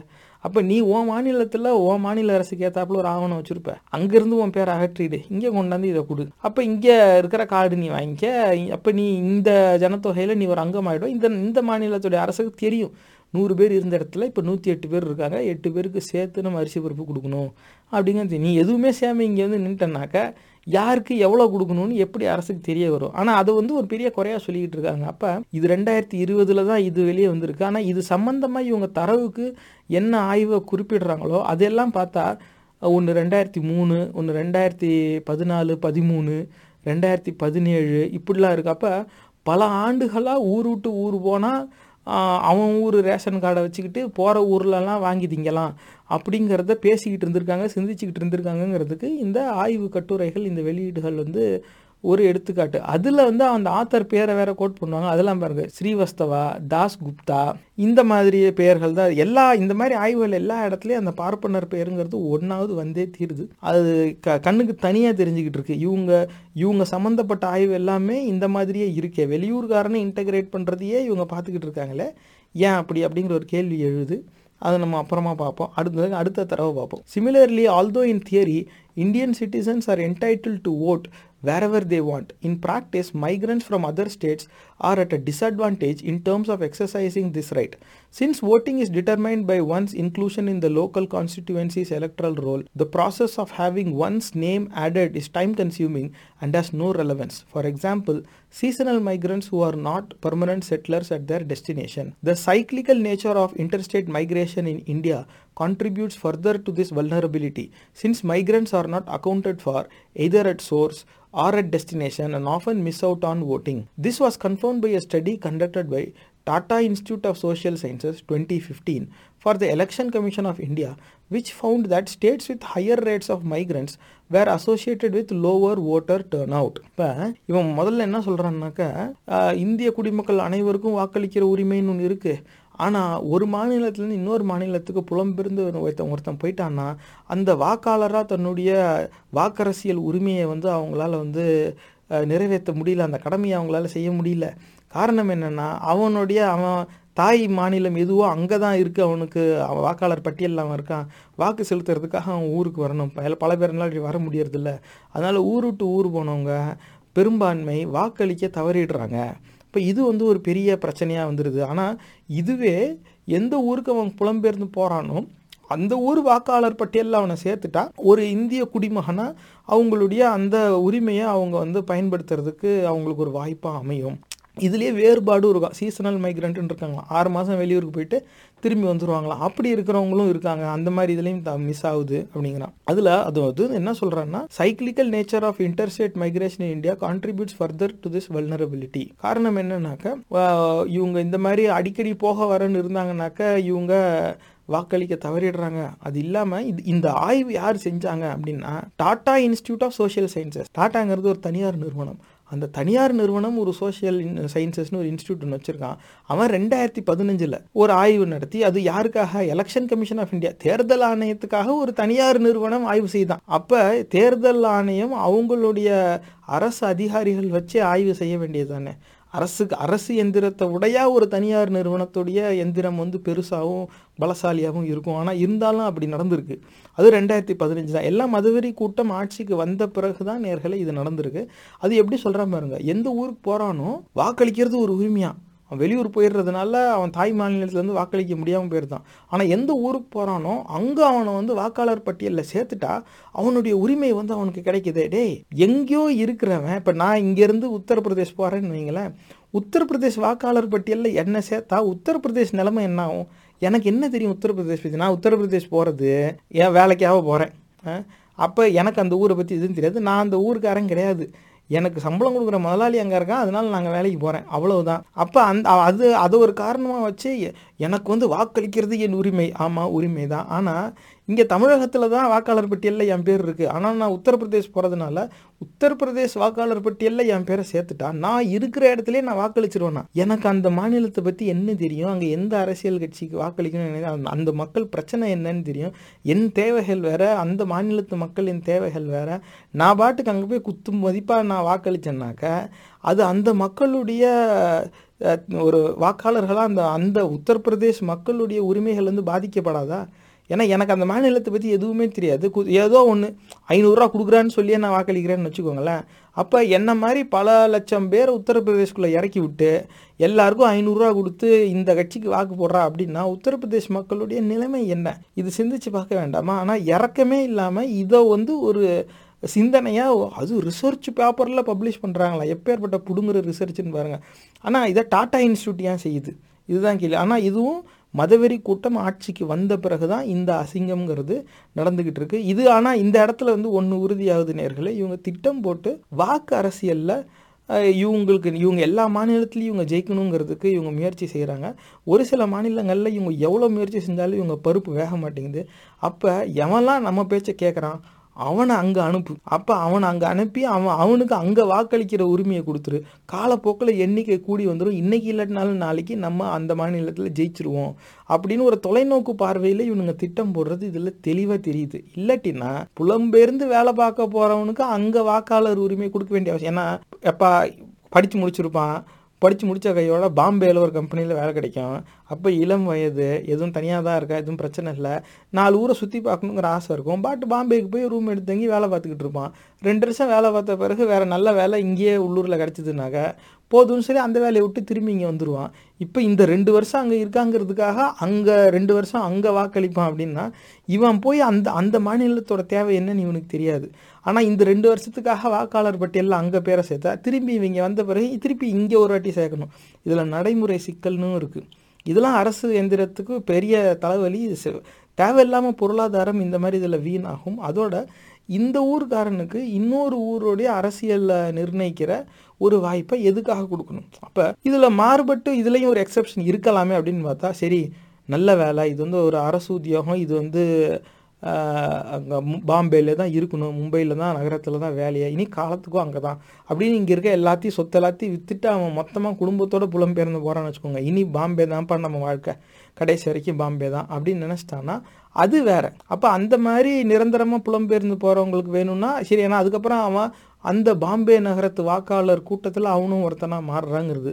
ஆனால் அதுக்காக இந்த மாதிரி வர்றவங்க எல்லாருக்கும் அவங்க வாக்கு அளிக்கிற உரிமையை கொடுத்துக்கிட்டே இருந்தால் வெளியூர்காரங்க எந்த அளவுக்கு மும்பை நகர மக்களுடைய வலியை உணர முடியும்? இவன் இங்கேருந்து ஏதோ வேலை வாய்ப்பு தான் இவன் அங்கே கூட்டிகிட்டு போகுது. இவனுடைய தேவைகள் இவனுக்கு எது வலிக்குமோ அது மும்பை நகர மக்களுக்கும் அதுவே வலிக்கும்னு இருக்காதுல்ல.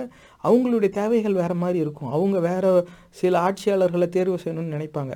ஆனால் இவன் இங்கேருந்து அங்கே போகிறவன் அவங்கக்கிட்டேருந்து கருத்தியல் ரீதியாக வேறுபட்டான்னா அது வந்து வாக்கு அரசியலில் வந்து ஒரு பாதிப்பு வந்துடும்ல. அப்போ வெளியூர்காரனுடைய எண்ணிக்கை பாம்பேயில் அதிகமாக இருந்துச்சுன்னா அவங்க அத்தனை பேருக்கும் அங்கே வாக்களிக்கிற உரிமையும் கிடச்சிதுன்னா அதோட கதை முடிஞ்சு போச்சு பாம்பேக்கு பூரா. அப்போ என்ன ஆகும்னாக்கா உள்ளூர்காரனை விட்டுரு, வெளியூர்காரனை பிடி, எல்லா வெளியூர்காரனுக்கும் இதுன்னு சொல்லிடு, அவ்வளோதான் சரியாக போச்சு, அவங்க ஓட்டு வந்துச்சுன்னா நம்ம ஜெயிச்சிடும், இப்படி ஒரு டெக்னிக் வந்துருமே. அப்போ அந்த மாநிலத்து மக்கள் அந்த மண்ணின் மைந்தர்களுடைய இறையாண்மையே ஒட்டுமொத்தமாக பாதிக்கப்படுது அப்படிங்கிற ஒரு கண்ணோட்டம் இவங்களுக்கு இருக்குது. ஆனால் இவங்களுக்கு அதுலலாம் பெரிய ஒரு பரிவோ அப்படிலாம் எதுவும் கிடையாது. இப்போ இவங்களுக்கு வந்து வாக்களிக்கிறது ஒரு உரிமைங்கிற கண்ணோட்டத்தில் இவங்க எல்லா மாநிலத்திலையும் ஜெயிக்கிறதுக்கு என்ன திட்டம் போடலாம் தான் யோசிச்சிருக்கான். இது அயோக்கியத்தனம் அப்படிங்கிறது என்னுடைய பார்வை. ஆனால் இந்த தரவுலேருந்து இது வேணால் தெளிவாக தெரியுது. இப்போ வெளியூர்காரனை விட்டு அவனுக்கு வாக்களிக்கிற உரிமையை அங்கே கொடுத்துட்டாக்கா ஒரு மாநிலத்தில் இருக்கிற மக்கள் இவங்களுக்கு வாக்களிக்கலைன்னா இவங்களுக்கு வாக்களிக்கிற மக்களை அங்கே கொஞ்சம் கொஞ்சமாக சேர்த்து இவங்களுடைய வாக்காளர் பட்டியலை வளர்த்துக்கலாம், வாக்கு வங்கியை வளர்த்துக்கலாம் அப்படிங்கிற ஒரு திட்டத்தோட வெளிப்பாடாக தான் இருக்குது. ஆனால் உங்கள் கவனத்துக்கு கொண்டு வர விரும்புகிறது என்னென்னா இந்த மாதிரியான கொடூரமான திட்டங்கள் அந்த ஸ்கீமெல்லாம் போடுறாங்கல்ல அது அவ்வளவும் இந்த மாதிரி research paper, research publication, think tank, policy publication, policy ஒர்க் ஷாப்லாம் சொல்லி உருட்டிக்கிட்டு இருப்பாங்க. இந்த மாதிரி பல உருட்டுக்களில் தான் இந்த மாதிரி ரிசர்ச் பேப்பரும் ஒன்று. கவனமாக இருக்கணும். இங்கேருந்து தான் ஆரம்பிக்கும். இந்த மாதிரி ரிசர்ச் பேப்பரை அடிப்படையாக வச்சு அதுக்கப்புறமா 4-5 பாலிசி நடத்துவாங்க, ஒர்க் ஷாப் நடத்துவாங்க, அதுலேருந்து இங்கே போகும். இதெல்லாம் காரணமாக வச்சு நாங்கள் எக்ஸ்பர்ட் கமிட்டி ஒன்று அப்பாயிண்ட் பண்ணோம். அந்த எக்ஸ்பர்ட் கமிட்டியோட ரெக்கமெண்டேஷன் படி இதை நாங்கள் கொண்டு வரோம்னா அவங்களுடைய சட்டசபையாக இருக்கட்டும், பாராளுமன்றமாக இருக்கட்டும், அந்த இடத்துல ஒருத்தர் எந்திரிச்சு நின்று பேசி இவங்ககிட்ட தான் பெரும்பான்மை இருக்கா, எல்லாரும் ஆமான்னு கை தூக்கிடுவோம், உடனே அது சட்டமாக இயற்றப்பட்டுரும். இப்படி தான் எல்லா இடத்துலையும் நடந்துக்கிட்டு இருக்கு. இந்த மாதிரி சரி, அவனுக்கு சாதகமாக ரிசர்ச் பேப்பர் வருதில்ல, அவனுக்கு எதிராக எத்தனை ரிசர்ச் பேப்பர் வந்திருக்கு? இந்த கேள்வியை உங்கள் முன்னாடி நான் வைக்க விரும்புகிறேன். நம்ம அடுத்த தடவை பார்ப்போம். We identify the following 8 policy areas on the basis of which migrant integration in Indian states can be evaluated: education, labor market, children's rights, political participation, identity and registration, social benefits, housing, health and sanitation. அதாவது கல்வி, அப்புறமா இந்த வேலைவாய்ப்பு, தொழிலாளர் சந்தை, அப்புறமா குழந்தைகள் உரிமைகள், அப்புறம் பொலிட்டிக்கல் பார்ட்டிசிபேஷன், இந்த தேர்தல் பங்கெடுப்பு, அதுக்கப்புறம் ஐடென்டிட்டி அண்ட் ரெஜிஸ்ட்ரேஷன், அவங்க அடையாளம் அதை பதிவு செய்கிறது, அப்புறம் சோஷியல் பெனிஃபிட், சமூக நலத்திட்டங்கள், அப்புறம் வீட்டு வசதி, அதுக்கப்புறமா உடல் நலம், சுகாதாரம், இந்த சம்மந்தம், இப்படி 8 வகையை அதை வந்து பிரித்து வைக்கிறாங்களாம். இது அவ்வளவும் ஒரு அரசு அவங்களுக்கு அவங்க மாநில அரசுக்கு சொல்கிறேன், அந்த அவங்களுடைய மாநிலத்தில் இருக்க மக்களுக்கு இது அவ்வளவும் கொடுக்க வேண்டியது அந்த மாநில அரசுடைய கடமை. இது அந்த மக்கள் பெற வேண்டியது அவங்களோட உரிமை தான், அதில் மாறுபட்ட கருத்து கிடையாது. ஆனால் அவனோட மாநிலத்தில் கொடுக்க தவறுறாங்கிறதுக்காக மற்ற மாநிலத்தில் அந்த மக்களுக்கும் சேர்த்து தரணும்னு எதிர்பார்க்கறது எப்பேற்பட்ட அயோக்கியத்தனம். இதை எந்த இடத்துலையுமே அந்த திசையில் சிந்திக்கவே விடாமல் எழுதிக்கிட்டே வராமல் பாருங்க. இந்த மாதிரி ரிசர்ச் பேப்பர்ஸு இதனால தான் அயோக்கியத்தனம்ங்கிற பேர் வாங்குறது. அந்த நாணயத்தோட மறுபக்கத்தை பற்றி சிந்திக்கவே விட மாட்டோம். அவங்களுக்கு கல்வி வேணும், அவங்களுக்கு எல்லாம் வேணும், அதில் பொலிட்டிக்கல் பார்ட்டிசிபேஷன் கொண்டு வந்துட்டா பாருங்கள். வாக்காளர் உரிமை வேணுமா? எனக்கு எதுக்குற உத்தரப்பிரதேசில் வாக்களிக்கிற உரிமை, எனக்கு எதுக்கு ஹரியானாவில் வாக்களிக்கிற உரிமை, எனக்கு அங்கே என்ன மக்கள், அவங்க என்ன மொழி பேசுவாங்கன்னு கூட எனக்கு தெரியாது, அவங்க வழி என்னன்னு தெரியாது, வேதனை என்னன்னு தெரியாது. எனக்கு அங்கே ஏதோ ஒரு நிறுவனத்தில் வேலை கிடைக்கலாம், நான் வேலைக்காக அங்கே போவேன், நாளைக்கே அந்த வேலை பிடிக்கலன்னா நான் விட்டு வந்துடுவேன். அப்போ நான் வேலைக்காக அங்கே போய் இருந்தாலும் நான் வேறு சூழலில் வளர்ந்து வந்தவன், என்னுடைய பார்வை வேறு, என்னுடைய தேவைகள் வேறு. நான் அந்த மாநிலத்தில் போய் வசிக்க போயிட்டு அந்த மக்களுடைய தேவை என்னுடைய தேவையோடு ஒத்து போகலைன்னு வைங்களேன், நான் அந்த மக்கள் மாதிரி நான் சிந்திக்க மாட்டேன், நான் வேறு மாதிரி தான் சிந்திப்பேன். என் தேவைக்கு ஏன் செய்கிறான், நான் அவனுக்கு வாக்களிப்பேன்னு போவேன். அப்போ என்ன மாதிரி ஆட்களை அதிகமாக அவங்க சேர்த்துக்கிட்டாங்கன்னா அது அவங்களுக்கு தானே ஆபத்து.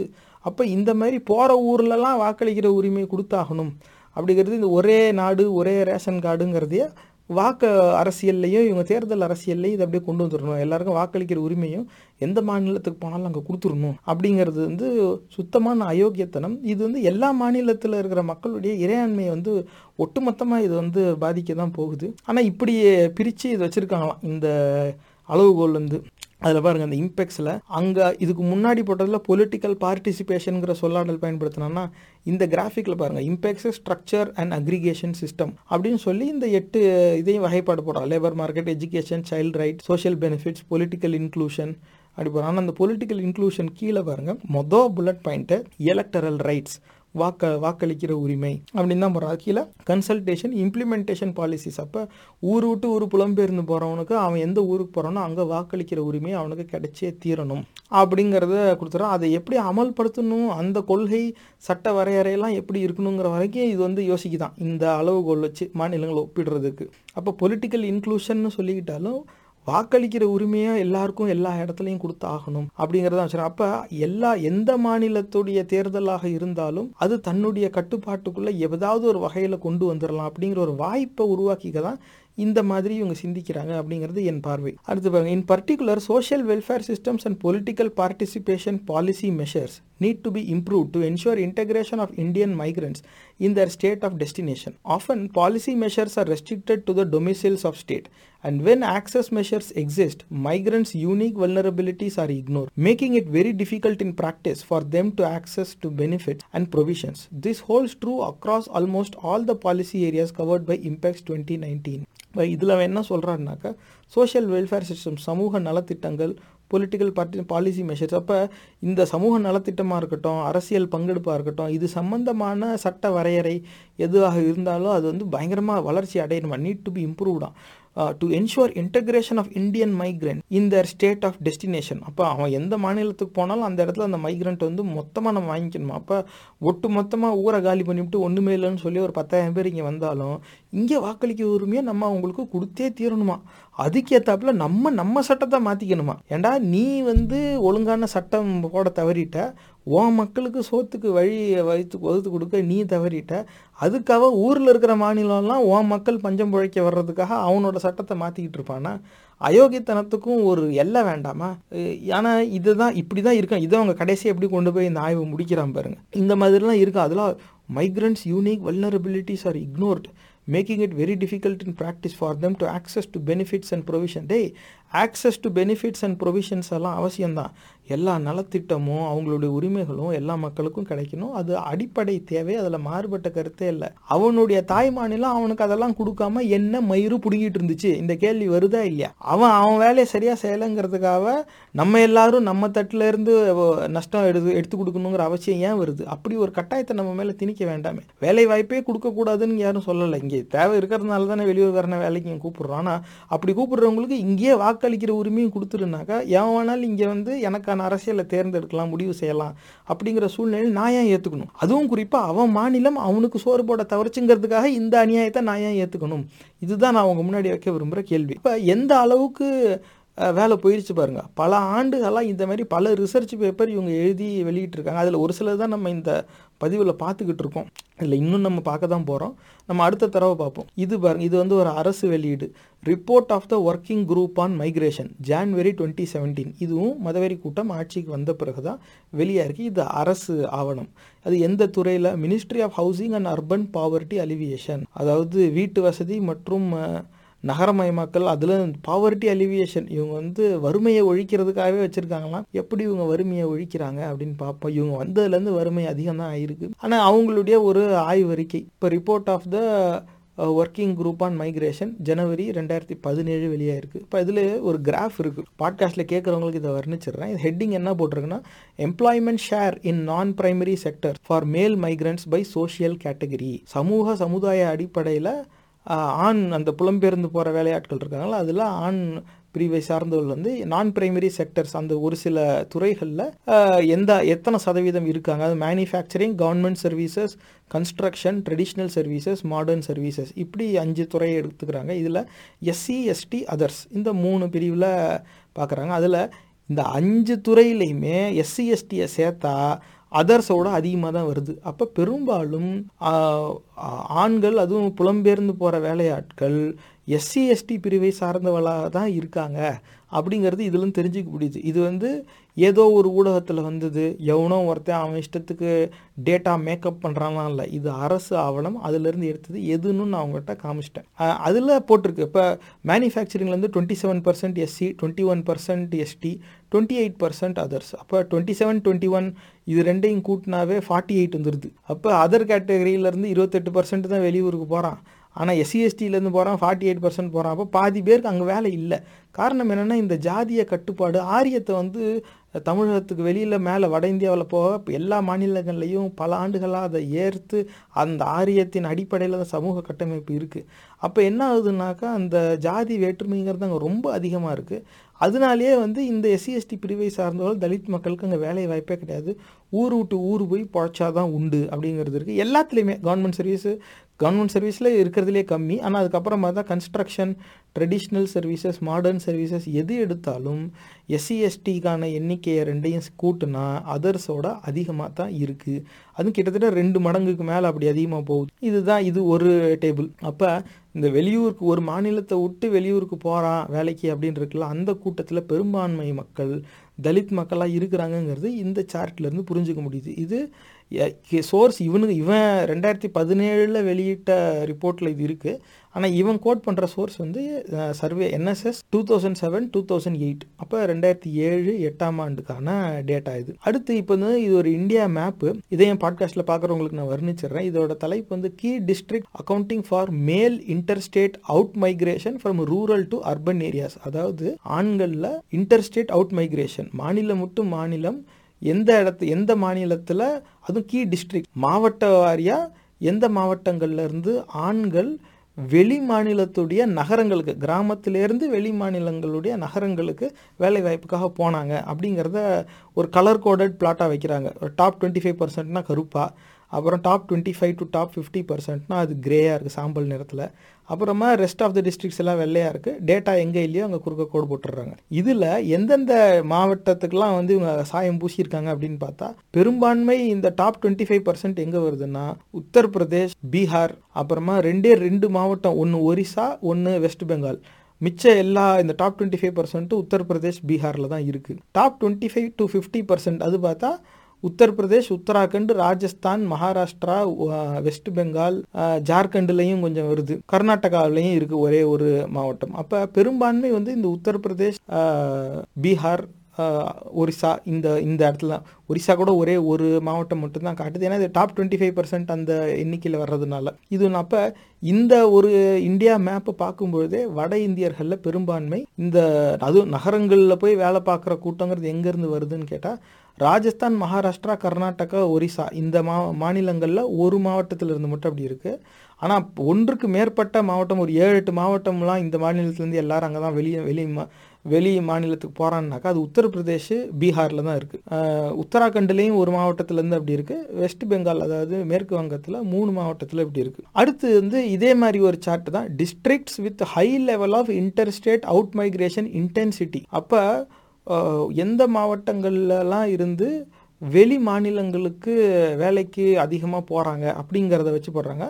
அப்போ less than 2%, 2 to 5%, 5 to 10%, greater than 10%, 50% வரைக்கும். அப்புறம் டேட்டா நாட் அவைலபிள். இதுதான் வகைப்பாடு. இதில் எங்கெல்லாம் சாயம் பூசியிருக்கிறது 5%, 10% அதில் கூட நம்ம முற்றுவோம்னு வச்சுக்கோங்களேன். எங்கெல்லாம் இந்த சாயம் பூசியிருக்குன்னு பார்த்தா தமிழகத்தில் ஒரு 4 மாவட்டம் காட்டுது, கேரளாவில் 2 மாவட்டம் காட்டுது, கர்நாடகாவில் ஒரு 4 மாவட்டம் காட்டுது, ஆந்திராவில் ஒரு 2 மாவட்டம் காட்டுது, அதுக்கப்புறமா தெலுங்கானாலையும் ஒரு மாவட்டம் காட்டுது. மிச்சது பூரா அந்த மத்திய பிரதேஷோட தென் மாவட்டங்களில் காட்டுது, சத்தீஸ்கர் காட்டுது, ராஜஸ்தானில் முக்காவாசி மாவட்டங்கள், உத்தரப்பிரதேஷ் கிட்டத்தட்ட ஒரு 7-8 மாவட்டங்கள் தவிர மற்ற அனைத்து உத்தரப்பிரதேஷ் மாவட்டங்கள்லேருந்து வெளி மாநிலத்துக்கு போகிறாங்க. உத்தராகண்ட் மொத்த மாநிலமும் ஒரே ஒரு மாவட்டத்தை தவிர மற்ற மொத்த மாநிலத்திலேருந்தும் வெளி மாநிலத்துக்கு வேலைக்கு போகிறாங்க. பீகார் முழுக்க அங்கேயும் ஒரே ஒரு சின்ன மாவட்டம் அது தவிர. ஜார்க்கண்ட்லேயும் முக்காவாசி மாநிலத்திலேருந்து வெளி மாநிலத்துக்கு வேலைக்கு போகிறாங்க. அப்போ அதிகமாக எந்த மாநிலங்கள்லேருந்து மக்கள் வராங்க அப்படின்னு இந்த மேப்பை பார்த்தா ராஜஸ்தான், உத்தரப்பிரதேஷ், உத்தராகண்ட், பீகார், ஒரிசா. அதை விட்டால் அதுக்கு அடுத்த படிநிலையில் என்ன இருக்குன்னா சத்தீஸ்கர், அதுக்கப்புறமா இந்த ஹரியானா கூட சொல்லிக்கலாம், காஷ்மீர் கூட கொஞ்சமாக இருக்குது. அப்புறமா இந்த நார்த் ஈஸ்ட் வடகிழக்கு மாநிலங்களில் ஒரு 3-4 மாவட்டங்கள் இருக்குது. அப்புறமா குஜராத்தும் இருக்குது. அதுவும் குஜராத்தில் குறிப்பாக அந்த பாலைவன பகுதி மாதிரி இருக்கிற இடத்துல, ஏன்னா அங்கே தான் எதுவுமே இல்லை, வெளியில் தான் வந்து ஆகணும், அது ஒரு விஷயம். மற்றபடி ஒரிசா அதுக்கு அடுத்த படிநிலையில் ஒரிசா இருக்குது. தென் மாநிலங்களில் கர்நாடகா தான் இருக்கிறதுலே அதிகமான மாவட்டங்கள் காட்டுது. தமிழகத்தில் ஒரு 4 மாவட்டம் மட்டும் காட்டுது. கேரளாவில் ஒரு 2 மாவட்டம். இதுதான் இருக்குது. அப்போ இந்த மற்ற வரலாற்று பதிவுகளில் நீங்கள் வந்து ஆரிய வந்தேரிகள்லாம் எப்படி வந்தாங்க, கைபர் கணவாயிலிருந்து எப்படி வந்தாங்க, அந்த ஆரிய வழியில் வந்த அந்த மக்கள் வந்து எங்கெல்லாம் வசித்தாங்க, எங்கெல்லாம் குடியேறினாங்க அப்படிங்கிறத அந்த மேப்பெல்லாம் போட்டு காமிச்சிருப்பாங்கல்ல. அவங்க எங்கெல்லாம் போய் வசித்தாங்கன்னு ஒரு பேண்டு காட்டுதோ இன்றைக்கி தேதியில் அது அப்படியே இந்த இந்தியா மேப் மேலே சூப்பர் இம்போஸ் பண்ணால் அந்த மாநிலங்கள் அந்த மாவட்டங்கள்லேருந்து தான் பொழப்புக்காக மக்கள் வெளி மாநிலங்களுக்கு போய்கிட்டு இருக்காங்க அப்படிங்கிறது தனியாக தெரியுது. அப்போ எங்கெல்லாம் ஆரியம் வந்து சமூகம் ஏற்றுக்கொண்டதோ அங்கே எல்லாமே சோத்துக்கு சிங்கடிக்கிற நிலைமைக்கு ஏற்கனவே வந்துட்டாங்க. அதனால தான் அவனுங்க நம்ம மாநிலத்துக்கே வராங்க. இது வந்து அரசு ஆவணத்தில் இருக்கிறது. இதுவும் சென்சஸ் ஆஃப் இந்தியா 2001 பல ஆண்டுகளுக்கு முன்னால் இருந்த டேட்டா. அன்னைக்கே இதுதான் நிலைமைனா இன்னைக்கு தேதியில் இது இன்னும் மோசமாக தான் இருக்கும். அடுத்த தடவை பார்ப்போம். இது வந்து நோமேட் அப்படிங்கிற ஒரு இயக்கத்திலேருந்து பாலிசி பிரீஃப் 12 February 2021. இப்போ 2021 பிப்ரவரி மாதம் வெளியாயிருக்கு. இந்த தலைப்பு வந்து என்னென்னு பார்த்தா internal migration in India, integrating migration with development and urbanisation policies. அப்போ நாட்டுக்குள்ளே எப்படி புலம்பெயர்ந்து போகிறாங்க, இன்டகிரேட்டிங் மைக்ரேஷன் வித் டெவலப்மெண்ட், அதாவது வளர்ச்சி திட்டம், நகரமயமாக்கம் திட்டம், அந்த கொள்கை முடிவுகள்லாம் இருக்குல்ல, சட்ட வரையறையெல்லாம், அதுக்குள்ளே எப்படி புலம்பெயர்ந்து போகிற மக்களை வந்து அதை எப்படி இதோட இணைக்க முடியும்? வளர்ச்சி திட்டத்தோட இணைக்கிறாங்களாம். இந்த மாதிரி அப்போ வந்து நீங்கள் வளர்ச்சி திட்டம்னு வச்சா வெளியூர்காரன் வர்றதையும் உள்ளடக்கமாக வச்சு செய்யணும். தேவையில்லை நான் என் மக்களை வச்சு நான் தனியாக வளர்ந்துக்கிறேன் அப்படிலாம் நீ சிந்திக்கக்கூடாது. நீ வளரணும், நீ வளர்றதுக்கு திட்டம் போடணும். ஆனால் உன்னுடைய திட்டத்தில் வெளியூர்காரனை எப்படி சேர்த்துக்கிறதுன்னு நீ யோசிக்கணும். அப்போ கடைசி வரையும் உறுதியாக இருக்கான், நான் என் மக்களுக்கு சோறு போட மாட்டேன். ஏன்னா அப்போ அவன் சோத்துக்கு சிங்கி அடிப்பான், ஆனால் அவன் திருப்பி கத்தி எடுத்துக்கிட்டு என்ன குத்த வரான். அப்போ நான் என்ன சொல்லுவேன், தான் அங்கே வர்ற தமிழ்நாடு அங்கே போய் பொழைச்சிக்கன்னு சொல்லுவேன். அப்போ அவன் உன் மாநிலத்துக்கு வரும்போது நீ அவனை வேண்டான்னு சொல்லக்கூடாது. அதுக்கு நீ இப்போவே திட்டம் போடு. இதை அப்படி தான் என்னால் புரிஞ்சுக்க முடியுது. ஆனால் எப்படி இந்த மாதிரி சிந்திக்கிறாங்கங்கிறது புரியலை.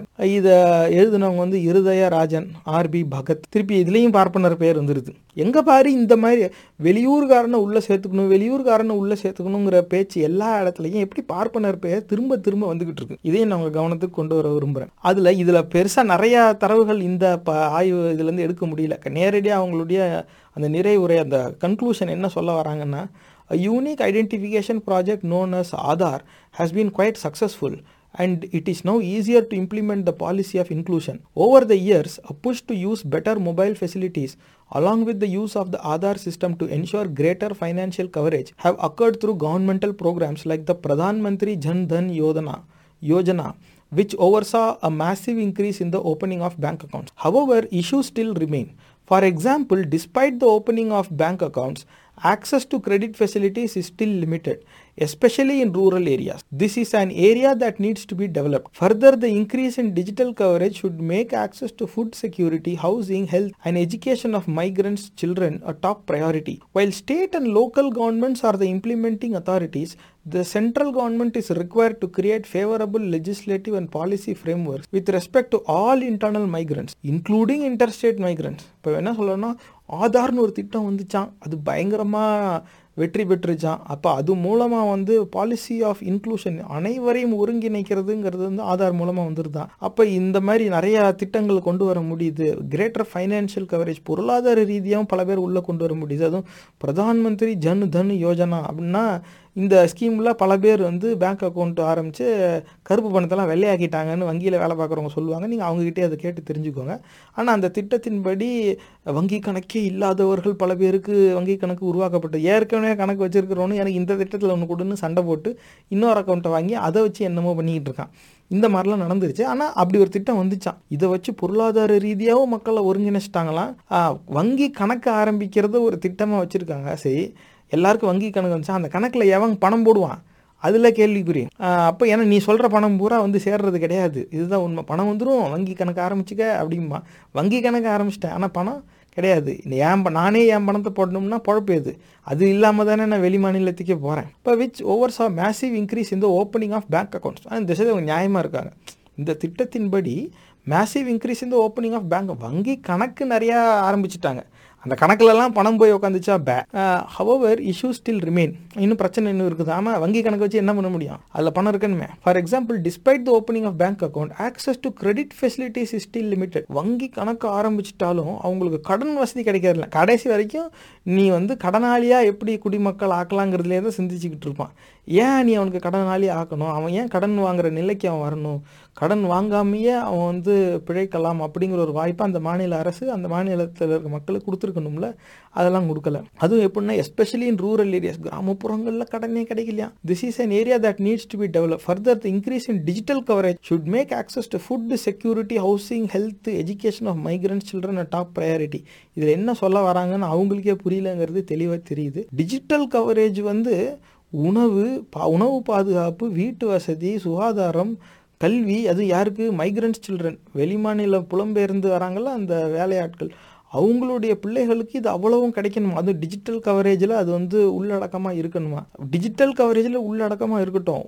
உன் ஊரில் இருக்கும்போது அவங்க மைக்ரண்ட்டோட சில்ட்ரனாக மாறுறதுக்கு முன்னால் உன் மாநிலத்தோட சில்ட்ரனாக இருந்தாங்களே, அப்போ அவங்களுக்கு இந்த food security, housing, health, education இதெல்லாம் கொடுக்காம என்ன மயிறு பிடுங்கிட்டு இருந்த? இந்த கேள்வி கேட்கணுமா இல்லையா? அப்போ நீ எந்த வேலையும் செய்ய மாட்ட. அவங்க இருக்கிற மக்களுக்கு அவங்களுக்கு தேவையானது, அவங்க அடிப்படை உரிமைகளை அவங்களுக்கு நீ கொடுக்கவும் மாட்ட. வேறு வழி இல்லாமல் அவன் எங்கேயாவது போகணுங்கிற சூழ்நிலையை உருவாக்கிட்டு அவன் எங்கே போனாலும் அங்கே இருக்கிறவன் அந்த இதை கொடுக்கணும் அப்படின்னு சொல்லி அதுக்கு ஒரு திட்டம் போட்டுக்கிட்டு இருப்பேன்.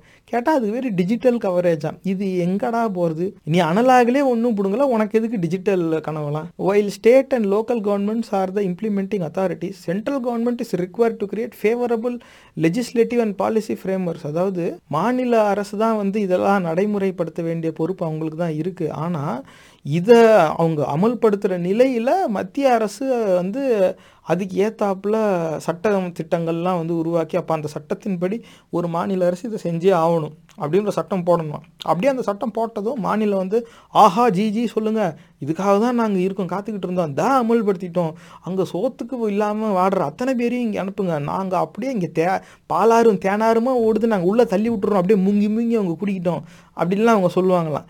என்ன உலகத்தில் இவன் இருக்கிறான்னு தெரியல. ஆனால் உறுதியாக எல்லா மக்களுக்கும் எல்லாமும் கிடைக்கணும் அப்படிங்கிற உலகத்தில் இவன் இல்லை. இவனை பொறுத்த வரைக்கும் உலகம் அப்படி இயங்கவும் கூடாது. ஏன்னா அடுத்தவங்க உழைப்பில் இவன் கஷ்டப்படாமல் இவன் சாப்பிட்டுக்கிட்டு இருக்கணும். அப்போ எண்ணிக்கை அதிகமாகிடுச்சுனாக்கா இவனுக்கு கிடைக்கிறது கொஞ்சம் குறைஞ்சி போகுது. அப்போ இவனை மதிக்க மாட்டேங்கிறாங்க. நிறைய தொழிலில் போட்டியும் வந்துடுது. இவனுக்கு அந்த போட்டியெலாம் இருக்கக்கூடாது. போட்டி இருக்கக்கூடாது, நான் மட்டும்தான் வாழணும், மிச்சம் இருக்கிறவன் எனக்கு இருந்தால் அடிமையாக இருக்கணும். அடிமையாக இருக்கிறதுக்கு ஆளுங்க நிறைய பேர் இருக்காங்க, அத்தனை பேருக்கு எனக்கு கொடுக்க சம்பளம் இல்லை அப்படின்னா நான் அடிமைகளை விரட்டி விடுவேன். நான் விரட்டி விடுற அடிமைகளை மிச்சம் இருக்கிற மாநிலங்கள்லாம் உட்கார வச்சு சோறு போடணும். இது அவங்க கடமை. அதுக்கு நான் யாரை மத்திய அரசில் உட்கார வச்சுருக்கணும், அவன் சட்டத்திட்டம்லாம் போட்டு மற்ற மாநிலங்களோட கையை முறுக்கி அவங்க வந்து வெளி மாநிலத்து ஆளுங்களை சேர்த்துக்கிறதுக்கு அவன் வந்து வற்புறுத்துவாங்களாம். இந்த மாதிரி நேர்களே உங்கள் கவனத்துக்கு நான் மறுபடியும் கொண்டு வரும்போது, எத்தனை ஆண்டுகளாக இந்த மாதிரி ரிசர்ச் பேப்பருங்கிற பேரில் அயோக்கியத்தனத்தை இவங்க வெளியிட்டுக்கிட்டே இருக்கிறாங்க. இந்த மாதிரி வெளியிட்டுக்கிட்டே இருந்தால் இதை பல பேர் உட்காந்து படித்து மனப்பாடம் பண்ணிவிட்டு பரீட்சை எழுதிட்டு அதிகாரியை போய் உட்காந்துட்டு yes in that project what I was doing is we were trying to integrate this policy network and இந்த policy works of we were doing this அப்படிலாம் யாருக்குமே புரியாமல் ஏதாவது உளறிக்கிட்டு இருப்பாங்க. அது இந்த மாதிரியான பேப்பரை படிச்சுட்டு போய் இதை வந்து செய்கிறது. இது அதிக நேரம் இது எப்படி ஆரம்பித்து வைக்கிறாங்கன்னா, இந்த மாதிரியான திங்க் டேங்கை கூப்பிட்டு இப்படி கும்மி அடிக்க சொல்கிறது. நீங்கள் கும்மி அடிங்கடான்னு. அவனுங்கெல்லாம் ஊராக போய் இந்தமாரி கும்மி அடிக்கவும் அந்த கும்மிக்கு ஏமாந்து போய் வர அடிமைகள் இருக்காங்க பாருங்க. ஆமாம்மா இதெல்லாம் நம்ம செய்யணும் அப்படிங்கிறது இதை அப்படியே சட்டமாக்கி ஒரு ஆணையாக பிறப்பிச்சு எல்லா மாவட்ட ஆட்சியாளர்களுக்கும் கொடுத்துடுறது. அவங்க உடனே எஸ் இது வந்துருச்சு, now using my IAS brain how will I integrate migrant அப்படின்ட்டு. இது மாதிரி இருக்கிற மக்களுக்கு இங்கே எதுவும் இல்லை. இப்போ கூட சில நாட்களுக்கு முன்னால் அரியலூர் மாவட்டத்தில் ஒரு கிராமத்தை சேர்ந்த மக்கள் வந்து 50 வருஷமாக எங்களுக்கு சாலையே போட்டு தரல அப்படின்னு சொல்லி முற்றுகை போராட்டம் நடத்துகிறாங்க பஞ்சாயத்து ஆஃபீஸ் முன்னால். இது உள்ளூர்காரன், மண்ணின் மைந்தன், இந்த மாநிலத்தை சேர்ந்தவன். அவன் ஊருக்கு அது அவன் தேர்ந்தெடுத்த பிரசிடெண்ட்டே அவங்களுக்கு செய்யலை. 40 வருஷத்துக்கு மேலே அந்த ஊரில் சாலையே இல்லை, உலையில் தான் நடந்துக்கிட்டு இருக்கு. நாங்கள் எத்தனை நாள் இப்படி உலையில் நடந்துக்கிட்டு இருப்போம், எங்களுக்கு ஒரு சாலை போட்டு தர மாட்டேன்னு சொல்லிப்பா. இது உள்ளூர்கார நிலைமையே இந்த லட்சணம். இதில் வெளியூர்காரெல்லாம் கொண்டு வந்துட்டா அவனுக்கு வாக்குரிமை கொடுக்கணுமா, அவனோட பிள்ளைகளுக்கு கல்வி எல்லாமே சுகாதாரத்துலேருந்து எல்லாமே கொடுத்தாகணுமா, அது அவங்களோட அடிப்படை உரிமையா? அது ஏன்டா உன் அடிப்படை உரிமையை கொடுக்க வேண்டிய பொறுப்பு மட்டும் ஏங்கிட்டே வருது? ஏன் உன் அடிப்படை உரிமையை கொடுக்க வேண்டியது உன் மாநில அரசுடைய கடமை கிடையாதா? நீ அப்போ என்ன மயிருக்கு நீ அங்கே வாக்களிச்ச, என்ன மயிருக்கு நீ அவனை அங்கே தேர்ந்தெடுத்த? நீ ஓட்ட வாக்கு தானே உனக்கு ஆப்பா வந்து அமையுது. அப்போ அடுத்த வாட்டி வாக்களிக்கும் போது நீ அதுக்கு ஏற்றாப்புல பார்த்து வாக்களிக்கணும். அப்படி ஒன்னால் சரியான தலைவர்களை தேர்ந்தெடுக்க வாக்கு இல்லாமல் அப்புறமா சோத்துக்கு இல்லாமல் நீ இங்கே வந்துடுவ. உனக்கு நான் சோறு கொடுத்தே ஆகணும், அதுவும் குறிப்பாக என் தட்டிலேருந்து தான் நான் பங்கெடுத்து கொடுத்தாகணும் அப்படின்னு ஒரு கூட்டம் கட்டாயப்படுத்துது. இது வந்து ஒரு நாடாக இந்த நாடு இருக்குமா அப்படிங்கிறது ஒரு பெரிய கேள்விக்குறி ஆக்கிக்கிட்டு இருக்கு நேர்களே. நம்ம அடுத்த தரவுக்கு போவோம். இது இன்னொரு ரிசர்ச் பேப்பர். இது பார்த்தீங்கன்னா social inclusion of internal migrants in India, இதுதான் தலைப்பு. அப்போ internal migration in India initiative அப்படின்னு வச்சிடுறாங்க. எப்படி அதாவது சமூகத்தில் வந்து ஒருங்கிணைக்கிறாங்களா? ஏன்னா இன்டர்னல் மைக்ரன்ட்ஸ் ஒரு நாட்டுக்குள்ளேயே புலம்பெயர்ந்து வந்தவங்க அவங்கள, அது internal migration in India initiative. இது யூனிசெஃப் இப்போ ஐநா வரைக்கும் போயிருக்கு. இப்போ ஐநாவில் இப்படி இந்தியாவுக்குள்ளே புலம்பெயர்ந்து போகிற வேலையாட்களை எப்படி மாநிலங்கள் ஒருங்கிணைச்சிக்கணும் அப்படின்னு ஐநாவில் போய் ஏதோ ஒன்று இருக்குது. ஐநாவில் வேறு என்ன? இப்போ என் கேள்வி ஒன்று தான். Social inclusion of internal migrants in Australia, in Finland, in US, இந்த மாதிரி எல்லா நாடுகளுக்கும் இருக்குதா அப்படிங்கிறத விசாரிக்கணும். ஏன்னா இது அந்த ஏன் சம்மந்தமே இல்லாமல் இந்தியாவில் மட்டும் நீ இதை செய்ய பார்க்குற அப்படிங்கிறது கேள்வி இருக்குது. ஆனால் கீழே படித்தாதான் தெரியுது இது பின்னால் என்ன இருக்குன்னு. Supported by Sir Dorabji Tata Trust as part of the Tata Trust Migrant Support Program.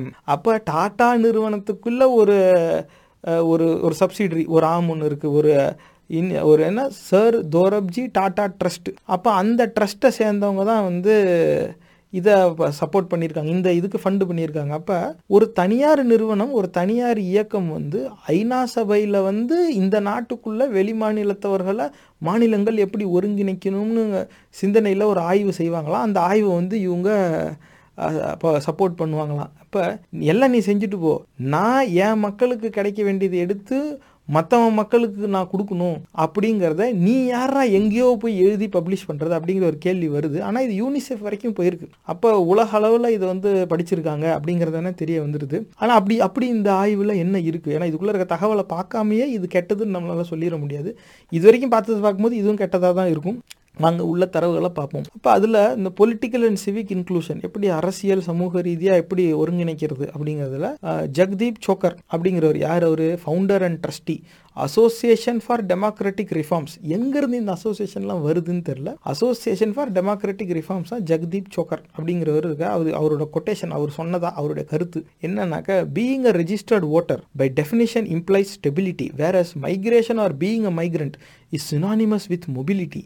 There is a dichotomy between stability for voting and mobility for livelihood, and the choice between voting and livelihood is obvious. அப்படி இவர் வந்து பேர் Aristotle ரேஞ்சில் யோசிச்சிருக்காராம். இப்போ எப்படின்னா, ஒரு வேலைக்காக ஒருத்தர் வந்து ஒரு மாநிலம் விட்டு இன்னொரு மாநிலம் போயிட்டாங்க அப்படின்னாக்க, அப்போ அந்த இடத்துல டைகாட்டமி ரெண்டாக பிரிஞ்சிருது. ஒன்று வந்து ஸ்டெபிலிட்டி ஃபார் ஓட்டிங், வாக்களிக்கிறதுக்கான ஒரு நடுநிலைத்தன்மை ஒன்று, அப்புறம் மொபிலிட்டி ஃபார் லைவ்லிஹுட், வாழ்வாதாரத்துக்காக புலம்பெயர்ந்து போக வேண்டியது ஒன்று வந்தது. வாழ்வாதாரத்துக்காக புலம்பெயர்ந்து போயிட்டா வாக்களிக்கிறது தவறி போயிடுது, வாக்களிக்கிறதுக்காக ஊர்லேயே இருந்தால் வாழ்வாதாரம் தவறி போயிடுது, வாழ்வாதாரமாக வாக்களிக்கிறதா இதில் ஏதாவது ஒன்று தான் கிடைக்குது. டே அப்படின்னா நீ எந்த மாநிலத்தில் இருக்கோ அந்த மாநில அரசு உன்னை கண்டுக்கலடா, நீ ரொம்ப கேவலமான ஆட்சியாளர்களை தேர்ந்தெடுத்திருக்க, அந்த மாநிலத்துக்குன்னு ஒரு பொறுப்பு வந்துடாதா? நேர்களே எவ்வளோ கூசாமல் சொல்கிறாங்க இந்தியா. இந்த ஜெகதீப் சோக்கார் அப்படிங்கிறனால இந்த சோக்கருங்கிற லாஸ்ட் நேம் என்ன இதில் வருதுன்னு பாருங்கள், ராஜ்பூத் கேட்டகரியில் வரும். இவங்களாம் நாங்களாம் அவங்க ஒரு வடநாட்டு ஆண்ட பரம்பரை. அதுலேயும் சொல்லிக்கும் போது இவங்க எப்படி சொல்லிக்குவாங்கன்னா, நாங்கள் வந்து பிராமின்ஸு கீழேலாம் சொல்லிக்க மாட்டாங்க. இவங்கள்ட்ட தனியாக இருக்கும்போது கேட்டு பாருங்கள், in some state we are forward caste, in some state we are backward, but we are Rajput, we are like warrior clans. என்னடா வாரியர் கிளான்னு? ஒன்றுக்கு மேற்பட்ட படையெடுப்பாளர்கள் வந்து பல ஆண்டுகள் ஆண்டிருக்காங்க. ஒன்று நீ போரில் செத்துருக்கணும், அப்படி இல்லாட்டினா படையெடுப்பாளர்களை நீ கொண்டு இருக்கணும். ரெண்டுமே இல்லை, நீ வாழ்ந்துருக்கிறன்னா நீ வந்த படையெடுப்பாளர்கள் காலை நக்கி பிழைச்சிருக்க அப்படிங்கிறத. நீ காம்ப்ரமைஸ் கிளான், வாரியர் கிளான்லாம் கிடையாது. ஆனால் மறுபடியும் பார்ப்பனர்களுக்கு சமமாக நாங்களும் உயர்ந்தவர்கள்னு சொல்கிறவங்க இவங்க மட்டும்தான் ஊர் விட்டு ஊர் வேலைக்கு போகிறவன எல்லா மாநிலமும் சேர்த்துக்கிட்டே தீரணும், அவனுக்கான வாக்களிக்கிற உரிமையை அவன் கொடுத்தே தீராது. எப்படி சொல்கிறான் பாருங்க. அதை வாக்களிக்கிறது கடமையா இல்லை வாழ்வாதாரத்துக்காக நீ போகிறத? வாழ்வாதாரத்துக்காக நீ போயிட்டனா உன்னால் வாக்களிக்க முடியாது, வாக்களிக்கிறதுக்காக இங்கே இருந்தனா வாழ்வாதாரம் கிடையாது. என்ன ஒரு அவல நிலை டே! அந்த அவல நிலைக்கு நான் எப்படா பொறுப்பாவேன்? விளக்கணையலா? உன் மாநிலத்தில் ஒரு மயிரும் பிடுங்கலை, நீ அப்படிப்பட்ட ஆட்சியாளர்களை நீ தேர்ந்தெடுத்தனா அது உன் தப்பு. அப்போ நீ தவறான ஆட்சியாளர்களை தேர்ந்தெடுப்ப, உன் ஆட்சியாளர்கள் மறுபடியும் ஒன்றை பஞ்சத்திலே வாட விடுவாங்க. வாட விட்டுட்டு நான் எப்படி உன்னை ஒருங்கிணைச்சிக்கணும்னு அவனே காசு போட்டு ஒரு ஆய்வறிக்கை செஞ்சு யூனிசெஃப்பில் கொண்டு போய் பப்ளிஷ் பண்ணுவான். நாங்கள் அதை இங்கே பார்த்துக்கிட்டு இங்கே நாங்கள் பேசாமல் இருக்கணும். நேர்களை இது மிகவும் ஆபத்தான திசையில் நம்ம சமூகத்தை கொண்டு போய் விட்டுரும். இந்த மாதிரி எத்தனை ஆண்டு காலமாக எத்தனை ஆயிரம் வெளியீடுகள் இந்த மாதிரி நடந்திருக்குங்கிறது தெரியல. இதை பார்க்கும்போது எவ்வளோ சாதாரணமாக சொல்கிறாங்க. அது வந்து அப்படியே ரொம்ப ஒரு கம்யூனிஸ்ட் ஃபிலாசபி மாதிரி இது வாசிக்கும் போது. ஆனால் முழுக்க முட்டாள்தனம். வாக்களிக்கிறது உரிமை தான். ஆனால் எந்த இடத்துல வாக்காளர் பட்டியலில் நீ இருக்கியோ நீ அங்கே தான்ப்பா நீ வாக்களிக்கணும். வாழ்வாதாரத்துக்காக நீ புலம்பெயர்ந்து போகிறேன்னா நீ புலம்பெயர்ந்து போகிற. இப்போ இங்கேருந்து நம்ம அமெரிக்காவுக்கு வேலைன்னு கிடச்சி பல பேர் போகிறாங்க. ஆன்சைட்டில் போகிறவங்களாம் அங்கேயே ஓட்டு போட்டுக்கிட்டு இருக்கான். இவன் அங்கே போய் க்ரீன் கார்டு ப்ராசஸ் ஆகி அங்கே குடியுரிமை ஆகணும். அப்போ எப்போ அந்த நாட்டு குடிமகனாக அங்கீகாரம் பெறானோ, ஆவணப்படுத்தப்படுறானோ, அதுக்கப்புறமா தான் அந்த நாட்டில் அவன் வாக்களிக்கிறதுக்கான உரிமை. அதுக்கு பல ஆண்டுகள் ஆகும். அதே மாதிரி இவன் இந்த சட்டம் வந்து எல்லா மாநிலத்துலையுமே இருக்குது. நீங்கள் இங்கேருந்து பாம்பேக்கு வேலை கிடச்சி போயிட்டீங்கன்னா உடனே பாம்பேயில் வாக்களிக்கிற உரிமைலாம் உங்களுக்கு கிடச்சிடாது. குறைஞ்சது இத்தனை ஆண்டுகள் அங்கே நீங்கள் வசிக்கணும்னு இருக்குது. அதுக்கான ஆதாரத்தை ஆவணப்படுத்தணும்னு இருக்குது. அதுக்கப்புறமா நீங்கள் அங்கே விண்ணப்பித்து வாங்கிக்கலாம். எப்போ நீங்கள் விண்ணப்பித்து வாங்கிக்குவீங்க? இனிமேல் நமக்கு வாழ்க்கை இங்கே தான் அப்படிங்கும்போது நீங்களே அதை செஞ்சுக்குவீங்க. அப்படி ஏற்கனவே பல பேர் செய்கிறாங்க. இதில் வந்து புதுசாக இவன் ரிசர்ச் பேப்பர் பப்ளிஷ் பண்ணி பாலிசி ஃப்ரேம் ஒர்க் உருவாக்கி அப்படியே சோஷியல் அண்ட் பொலிட்டிக்கல் இன்க்ளூஷனில் பிடுங்கிலாம் எதுவும் பண்ண வேண்டிய அவசியம் கிடையாது. ஒருத்தன் ஒரு மாநிலத்தை விட்டு இன்னொரு மாநிலத்துக்கு நிரந்தரமாக புலம்பெயர்ந்து போனான்னா அந்த ஊர் ரேஷன் கார்டு அந்த ஊர் ஓட்டர் ஐடி அவனுக்கு வந்து தான் தீரும். இன்றைக்கி இல்லாட்டினாலும் இன்னொரு நாள் அவனே அதை எடுத்துருவான். ஏன்னா அவனுக்கான அது ஒரு அவசியம் வந்துடும். ஆனால் வெளி மாநிலங்களுக்கு போகிற அத்தனை பேரும் அதில் அமைய மாட்டாங்க. அதே நேரம் அப்படி வாக்காளர்கள் எண்ணிக்கை அதிகமாக்கணுங்கிற காரணத்துக்காகவே இவங்க அனுப்புனாங்கன்னா இது ஒரு ஆபத்தான ஒரு செயல். ஆனால் அந்த செயல் ஆபத்தானது தான். எடுத்தோன்னே செயலில் இறங்குறாங்களா கிடையாது. சிந்தனை அளவில் அந்த விஷத்தை வந்து எப்படி எல்லார் மூலையிலையும் ஏற்றுறாங்கன்னு பாருங்கள். இதை தான் நேயர்களே உங்கள் கவனத்துக்கு நான் கொண்டு வர விரும்புகிறேன். அதுவும் வருங்கால தலைவர்கள் இந்த நிகழ்ச்சியை நீங்கள் பார்த்துக்கிட்டு இருப்பீங்க. நீங்கள் இதை ரொம்ப கவனமாக இருக்கணும். Workshop on policy making அப்படின்லாம் சொல்லி கூப்பிட்டு வச்சு நிறையா இந்த வயசான அறிவுகட்ட முண்டங்கள் மொத்தமாக மூலசலை செய்வாங்க. அதில் முக்கால்வாசி பேர் பார்ப்பனர்களாக இருப்பாங்க. இல்லை இந்த மாதிரி pseudo Brahmins we are also high caste அப்படின்னு சொல்கிற இந்த அயோக்கியர்கள் இருப்பாங்க. இவனுங்க தான் வந்து இது அவ்வளோ சொல்லிட்டு போவாங்க. ஏன்னா வந்தேரியை வாழ வைக்கிறது எப்படிங்கிறதுலையே கவனமாக இருக்கணும். காரணம் என்னென்னா இவன் இருக்கிற ஊரில் இவன் எல்லாருக்கும் கொடுத்துட்டா இவங்க வசதியாக வாழ முடியாது. ஒரு மாநிலம்னு இருக்குது. அப்போ இந்த குறிப்பிட்ட குரூப் மட்டும்தான் எல்லா நிறுவனங்களும் வச்சுருப்பாங்க. கொஞ்சமாக தான் இருக்கும். அப்போ மொத்த வியாபாரமும் இவங்கள் தான் இருக்கும். நிறைய வேலை வாய்ப்பு வரணும்னா நிறைய நிறுவனங்கள் வரணும்ல. அதுக்கேற்ற மாதிரி சட்ட திருத்தங்களை மாற்றி நிறைய நிறுவனங்களுக்கு வர வாய்ப்பு கொடுத்துட்டா இவன் நிறுவனத்துக்கு போட்டி அதிகமாகிடும். இவர் வந்து சண்டை இல்லாமல் இவரே ஜெயிக்கணும். இவர் போய் நாமினேஷன் போட்டார்னா யாருமே இல்லை. அப்போ போட்டியின்றி தேர்ந்தெடுக்கப்பட்டாருங்கிற நிலையிலேயே இவங்க இருக்கணும். அப்போ நிறைய நிறுவனங்கள் வராது. கம்மியான நிறுவனங்கள் தான் இருக்கும். கம்மியான நிறுவனங்கள்னால் வேலை வாய்ப்பும் கம்மியாக தான் இருக்கும். ஒரு காலகட்டத்துக்கு மேலே ஜனத்தொகை வளருதில்ல. அத்தனை பேருக்கும் வேலை கிடைக்காது. அப்போ வேலை கிடைக்காம சோத்துக்கு என்ன பண்ணுவான்? ரோட்டில் வந்து கொள்ளை தான் அடிப்பான். அப்போ குற்ற சம்பவம் அதிகமாக எல்லாம் ஓடு நாங்கள் விரட்டி விடுறது, இல்லாட்டினா என்கவுண்டர் பண்ணுறது. அப்போ இதுக்கு மேலே நமக்கு இங்கே வாழ எதுவுமே கிடையாது, பஞ்சத்தில் இருக்கிறோம், ஒன்றுமே இல்லை, இந்த முள்ளுக்காட்டில் இருந்து நம்ம என்ன பண்ணுறது அப்படின்னு சொல்லி அவன் வேறு ஊருக்கு வரான். அது வேறு விஷயம். அவன் வேறு ஊருக்கு வந்து அது அவனுடைய உரிமை.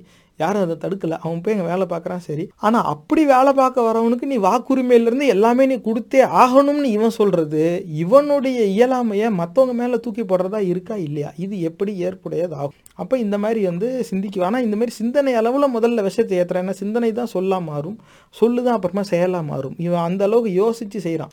முதல்ல சிந்தனை அளவில் நம்ம எல்லாரையும் கட்டுப்பாட்டுக்குள்ளே கொண்டு வந்துடும். அதுக்கப்புறமா அது ஒரு சொல்லாடலாக மாற ஆரம்பிச்சிடும். இப்போ இடஒதுக்கீடுக்கு எதிரான நான் எத்தனை பேர் பேசிக்கிட்டு இருக்கேன். காரணம் என்ன? பல வருஷமாக இவன் அதே கேட்டுக்கிட்டு இருக்கான். சிந்தனையில் விதைச்சிட்டா போய்டும், சொல்லாம மாறும், சொல்லு அப்புறமா செயலாக மாற ஆரம்பிக்கும்.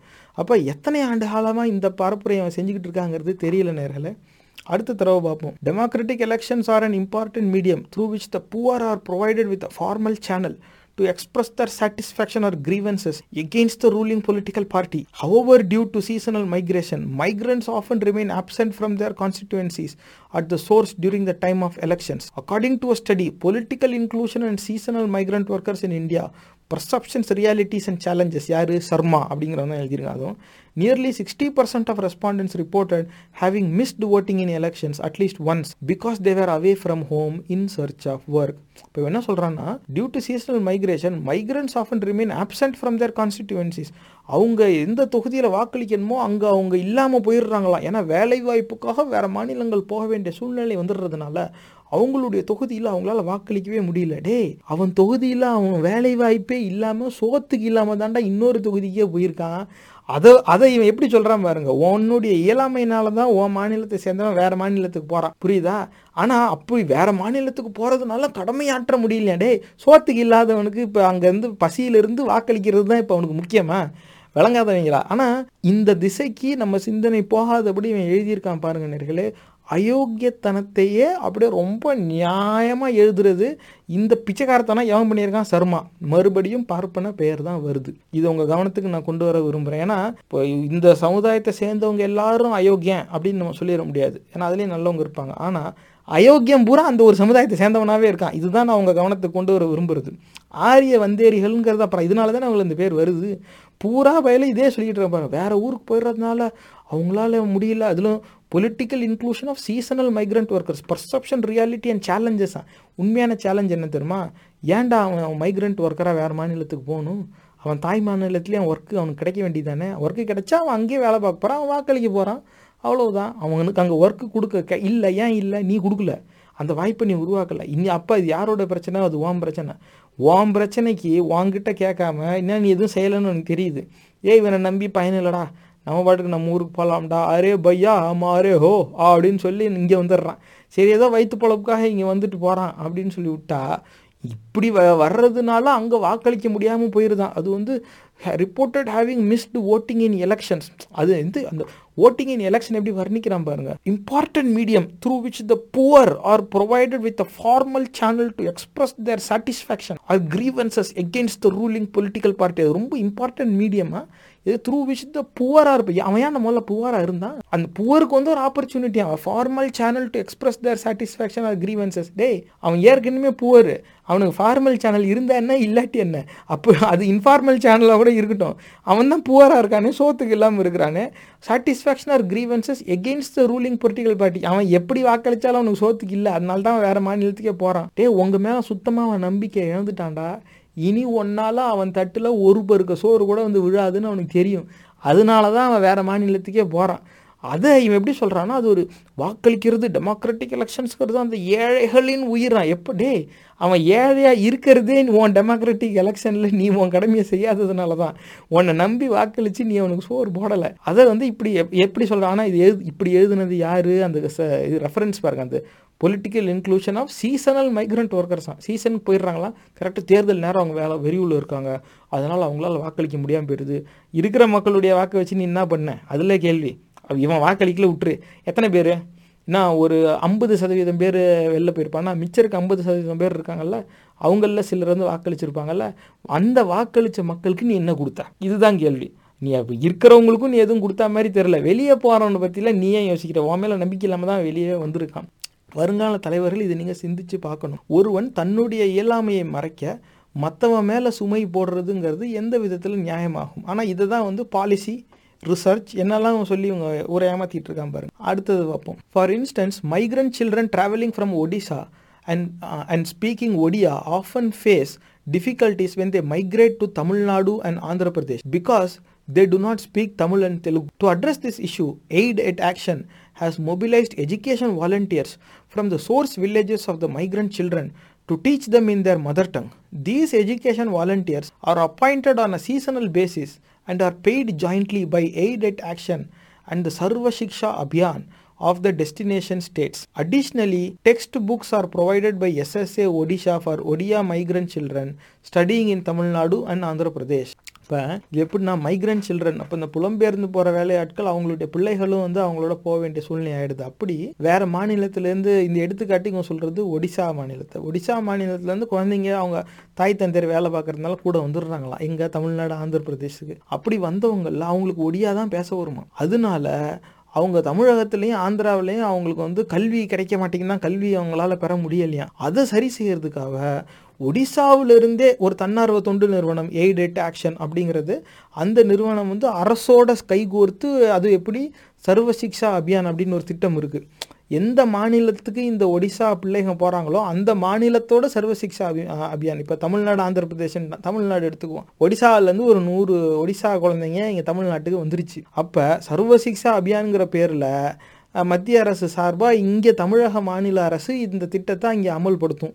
அப்போ இதில் தமிழக மாநில அரசுடைய நிதி பங்கீடும் இருக்கும், மத்திய அரசோட பங்கீடும் இருக்கும். அது இந்த மாநிலத்துடைய உழைப்பு, இந்த மாநிலத்தோட பணத்தையும் சேர்த்து இது மூலமாக ஒரு தனியார் தன்னார்வ தொண்டு நிறுவனத்தோட கை கோர்த்துக்கிட்டு ஒடிசாவிலேருந்து ஒடியா பேசுகிற ஆசிரியர்களை இங்கே தமிழகத்துக்கு கொண்டாந்து ஒடியாவில் இந்த பிள்ளைகளுக்கு இங்கே பாடம் சொல்லி கொடுக்கறதுக்கான ஒரு திட்டமாக. அப்போ என்ன ஆகுதுனாக்கா, அவங்களுக்கு கல்வி வந்து மிஸ் ஆகிட்டாதான் அவங்க திரும்பி ஒடிசாவுக்கு போனாலும் அங்கே அவங்களால திரும்பி எதை படிச்சிட முடியும். அப்போ எவன் எங்கே போனாலும் அவன் தன்னுடைய தாய்மொழியில் படிக்கிறதுக்கான வாய்ப்பு கொடுக்கணும் அப்படிங்கிறத அவன் எப்படி பதிவு செஞ்சுருக்கான் பாருங்க. அந்த சிந்தனை வந்து நம்ம பாராட்டி ஆகணும். ஏன்னா எந்த சிந்தனையை தமிழர்களுக்கு மட்டும் பேசினாக்கா அதை வந்து முற்றிலுமாக நிராகரிக்கிற ஒரு அயோக்கியத்தனம் இருக்கோ, அது ஆனால் மற்றவனுக்கு வந்து பொருந்தது போல எப்படி வச்சிருக்கான் பாருங்க. ஒடிசா பிள்ளைங்களுக்குலாம் ஒடியா தவிர வேறு எதுவும் தெரியல, அதனால ஒடிசா பிள்ளைங்கள்லாம் தமிழகத்திலையும் ஆந்திராவிலையும் படிக்க கஷ்டப்படுதுங்க. அதனால ஒடிசாவிலேருந்தே ஒடியா பேசுகிற ஆசிரியர்களை கொண்டு வருதான். இதுக்கு வந்து அரசு ஒரு திட்டம் வேற வச்சுருக்கான், தன்னார்வ தொண்டு நிறுவனம்லாம் வேலை செய்தான். இப்போ தமிழர்கள் நிலத்தில் தமிழர்களுடைய பிள்ளைகள் தமிழில் படிக்கிறத மட்டும் ஏன் நீ தடுக்க பார்க்குற? ஏன் இங்கே இருக்கிற பிள்ளைகள் ஹிந்தி கட்டாயம் படித்தாகணும்னு நீ சொல்கிற? அவங்கக்கிட்ட சொல்ல வேண்டியதானே, ஒடிசாலாம் அப்புறம் இருக்கட்டும், நீ முதல்ல ஹிந்தி கற்றுக்க. இப்போ ஹிந்தி கற்றுக்கிட்டனாக்க நீ ஹிந்தி மீடியமில் எங்கே வேணாலும் போய் படிக்கலாம். ஹிந்தி மீடியமில் சிபிஎஸ்சி ஸ்கூல்லாம் இருக்குது, உனக்கு நாங்கள் அந்த ஸ்கூலில் வாய்ப்பு தரோம், ஹிந்தியில் நீ படிச்சுக்க அப்படின்னு அங்கே சொல்ல வேண்டியதானே. இப்போ ஒடிசா மாநிலத்துக்கு ஒடியா மொழியில் தான் பிள்ளைகள் படிக்கணும்னு சொல்லி தமிழக மாநிலத்தோடைய வரி பணம் முதற்கொண்டு செலவு செய்ய நீ வைப்ப. ஆனால் தமிழகத்தில் மட்டும் தமிழர்களோட பிள்ளைகள் வந்து கட்டாயமாக ஹிந்தி படிக்கணும்னு நீ வந்து அமல்படுத்துவனாக்க இது எப்படிப்பட்ட ஒரு அயோக்கியத்தனம்? இதை சிந்திச்சு பார்க்க வேண்டிய விஷயம். அதுவும் Sarva Shiksha Abhiyan of the destination state. ஏன் டெஸ்டினேஷன் ஸ்டேட்? ஏன் அது சோர்ஸ் ஸ்டேட்டாக ஏன் இருக்கக்கூடாது? ஒடிசா மாநிலத்துக்கும் சர்வ சிக்ஷா அபியான் இருக்கும்ல. அவனோட பிள்ளைகளுக்கு தானே ஆசிரியர் வராங்க, அது அவங்க மாநிலத்துலேருந்து தானே வராங்க. அவங்களுக்கு சம்பளத்தை அங்கேயே கொடுக்க முடியாதாம்மா? இவனுங்க ஆள் வச்சு வெளி மாநிலத்து ஆசிரியர்களை இங்கே கூட்டியாந்து அந்த பிள்ளைகளுக்கு சொல்லி தருவாங்களாம். அதுக்கு சம்பளம் ஆனால் நம்ம கொடுக்கணுமா? நேர்களே, வெளி மாநிலத்து ஆசிரியர்களை ஒரு மாநிலத்துக்குள்ளே கொண்டு வந்து இந்த 3வது கல்விக் கொள்கை, அந்த 3 மொழி கொள்கையை வந்து அமல்படுத்தணுங்கிறத எவ்வளோ மறைமுகமாக எழுதியிருக்கிறான் பாருங்க. இதுதான் உங்கள் கவனத்துக்கு கொண்டு வர விரும்புகிறது. இந்த ஆரிய வந்தேரிகள் இந்த விஷயத்தில் ரொம்ப திறமைசாலிங்க. அவங்க நினைக்கிறத மற்றவங்களுக்கு விரும்புகிற மாதிரி அதை சித்தரிக்கிறதுல பெரிய திறமைசாலிங்க. இதே பல தலைமுறையாக இவனுங்க பழகிட்டு வராங்க. அதனால தான் இவனுங்க மட்டும் என்றைக்கும் வறுமையாக பார்க்கவே மாட்டாங்க. இவங்கள தவிர ஒட்டுமொத்த சமூகமும் உண்ண உணவு, உடுத்த உடை, இருக்க இடம் இல்லாமல் இருப்பாங்க. இவங்க மட்டும் பயங்கரமாக வாழ்ந்துக்கிட்டு இருப்பாங்க. காரணம் என்னென்னா, இந்த மாதிரி திட்டம் போட இவங்களுக்கு தெரியும். அதிகாரத்துலையும் இவங்க ஆளுங்களே வச்சுக்குவாங்க. அப்போ எப்படி செயல்படுறான் பாருங்கள். இப்போ ஒடிசா, அது மைக்ரண்ட் ஒர்க்கர். அந்த ஒர்க்கர்ஸுக்கு ஏன் இங்கே வரான்? அங்கே பொழப்பு இல்லைன்னு தான் வரான். அவனே இல்லாதப்பட்டவன். அவன் பிள்ளைங்களுக்கு அவன் மொழியில் சொல்லி கொடுக்க அவன் மாநிலத்திலிருந்தே ஆசிரியர்கள் கூட்டிகிட்டு வராங்களாம். நல்லது தானே அப்படின்னு தோணுது. ஆனால் அதுக்கப்புறம் தான் ட்விஸ்ட்டு. அந்த ஆசிரியர்களுக்கு சம்பளமும் எந்த மாநிலத்துக்கு கூட்டிகிட்டு வராங்களோ அந்த மாநிலத்து அரசு தான் கொடுக்கணுமா? அது ஏன்டா நீ உன் மாநிலத்து மக்களுடைய பிள்ளைகளுக்கு பாடம் சொல்லித்தர உன் மாநிலத்திலேருந்தே ஆசிரியர்களை அனுப்புகிறேன்னா நீயே சம்பளம் கொடுத்துக்க. அதுக்கு சம்பளம் மட்டும் நான் ஏன் கொடுக்கணும்? இந்த கேள்வி வருதா இல்லையா? அப்படி தேவையில்லை எனக்கு அந்த ஒர்க்கரு. இந்த நிலைப்பாடை தமிழர்களுக்கு சார்ந்த ஒரு அரசு இருந்தால் தானே எடுக்க முடியும். நீ இந்த அளவுக்கு என் மேலே செலவு நீ திணிப்பண்ணாக்க அந்த மாணவர்கள் வந்து படிக்கக்கூடாதுன்னா யாரும் சொல்லலை. அது அவர்களுடைய உரிமை. இந்த திட்டத்துடைய ஒரு பகுதி வந்து கேட்க நியாயமாக தான் இருக்குது. ஆனால் அது என்ன உன்னோட எல்லா நல்லதுக்கும் என் காசும் சேர்ந்து செலவாகுது? சொந்த காசில் செஞ்சுக்கோங்கடா உங்களோட நல்லதை. நீ இந்த பிள்ளைகளுக்கு அந்த மாநிலத்தில் இருக்கும்போது அந்த ஆசிரியர்களை வச்சு கல்வி தர துப்பு இல்லாத அயோக்கிய முண்டங்கள் அந்த பிள்ளைகளோட தாய் தந்தையர் வேலைக்காக அவங்கள கூட்டிக்கிட்டு என் மாநிலத்துக்கு வரும்போது ஐயோ அவங்க பிள்ளைகளுக்கு கல்வி மறுக்கப்படுது. ஏன்னா அங்கேருந்து ஆசிரியர்கள் இங்கே கூட்டியாந்து பாடம் நடத்துவாங்களாம். அதுக்கு நான் காசு கொடுக்கணுமா? என்னடா இது பித்தலாட்டமாக இருக்குது. எத்தனை பேப்பரை இப்படி எழுதி பப்ளிஷ் பண்ணினீங்க? எத்தனை பேர் இப்படி கிளம்பியிருக்கிறீங்க? நேர்களே, இது வந்து எங்கே போய்கிட்டு இருக்கு, எந்த அளவில் இதை அமல்படுத்திக்கிட்டு இருக்காங்கன்னு நமக்கு தெரியாது நேர்களே. இப்போ தான் இது ஏன் கண்ணில் படுது. ஏன்னா என்னடா இந்த மாதிரி செய்கிறாங்களான்னு நம்ம எடுத்து பார்க்க போய் தானே இதெல்லாம் தெரியுது. இது பல ஆண்டுகளாக இது ஓடிக்கிட்டு இருக்கு. அப்படின்னா ஏற்கனவே நமக்கான நஷ்டம் பல ஆண்டுகளாக நடந்துக்கிட்டு இருக்கு. எந்த அளவுக்கு நஷ்டம் ஆயிருக்குங்கிறது நமக்கு தெரியாது.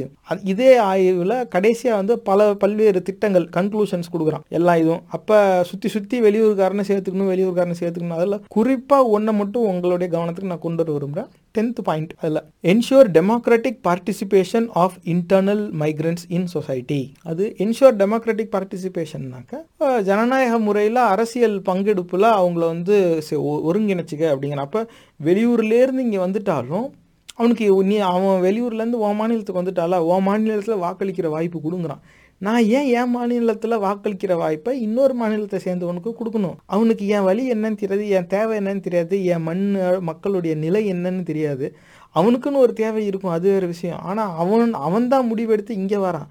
அப்படி வரும்போது என்னுடைய தேவைக்கு என் தலைமையை தேர்ந்தெடுக்க வேண்டியது என்னுடைய உரிமை. அப்படி இருக்கும்போது நான் யாருன்னே தெரியாதவன் வந்து என் கூட சேர்ந்து வாக்களிப்பான்னா அது வந்து என்னுடைய சிந்தனைக்கும் என்னுடைய உரிமைக்கும் என்னுடைய பாதுகாப்புக்கும் எதிரானதாக அமையாதா? அவனை நான் கெட்டவன் நான் சொல்ல விரும்பலை. ஆனால் அவனுக்கு என்னை பற்றி எதுவுமே தெரியாது. அவனுடைய தேவைகளே வேறையாச்சு. அவன் தேவைக்கு என் மாநிலத்தில் வந்து யார் சரியானதுன்னு முடிவெடுக்கிற வாய்ப்பு அவனுக்கு ஏன் கொடுக்கணும்? அவன் திரும்பி அவன் மாநிலத்தில் போய் அவன் வாக்களிச்சுட்டு வந்துக்கிட்டோம், அது வேறு விஷயம். ஏன்னா இந்த மாதிரி அவன் பிள்ளைங்களுக்கு பாடம் நடத்துறதுக்கு அவன் மாநிலத்திலேருந்து ஆசிரியர் வருவாங்களாம். அதுக்கும் சம்பளம் நான் கொடுக்கணுமா?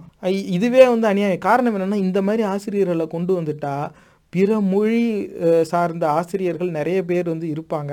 இந்த மும்மொழி திட்டத்தை வந்து அமல்படுத்தி, ஏன்னா அதிகமாக அது ஒரு காரணமாக சொல்கிறாங்க. எந்த மொழி வேணால் படிச்சுக்கலாம், 3 லாங்குவேஜஸ் அப்படின்னாக்கா ஒடியா மொழி டீச்சருக்கு நாங்கள் எங்கே போவோம் அப்படின்னு சொல்லி இங்கே ஒரு கேள்வி எழுப்பிட்டாங்க ஏற்கனவே. அதுக்கு வந்து ஏதாவது ஒரு பதில் சொன்னால் ஒத்துக்காது. ஆனால் அந்த பதிலை நம்ம அமல்படுத்துவோம். வேறு மாநிலத்திலேருந்து ஆசிரியர்களை ஏதாவது ஒரு சாக்கா வச்சு உள்ளே கொண்டு போவோம். அப்போ மைக்ரண்ட் ஒர்க்கர்ஸோட பிள்ளைங்களுக்கு சொல்லிக் கொடுக்க இந்த ஆசிரியர்கள் வருவாங்க, அவங்களுக்கு நீ சம்பளம் கொடு.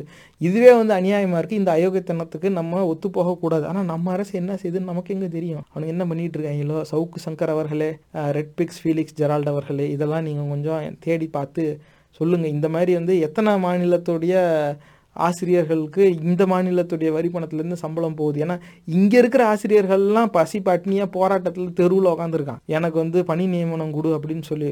அப்போ வாக்குறுதி கொடுத்து வாக்கை வாங்கிட்டு இங்கே உள்ளூர் ஆசிரியர் நிலைமையே இப்படி இருக்குது. ஆனால் வெளியூர் ஆசிரியருக்கு நம்ம வரி பணம் செலவாகுதுன்னா இதோட அநியாயம் வேறு எதுவும் இருக்கவே முடியாது.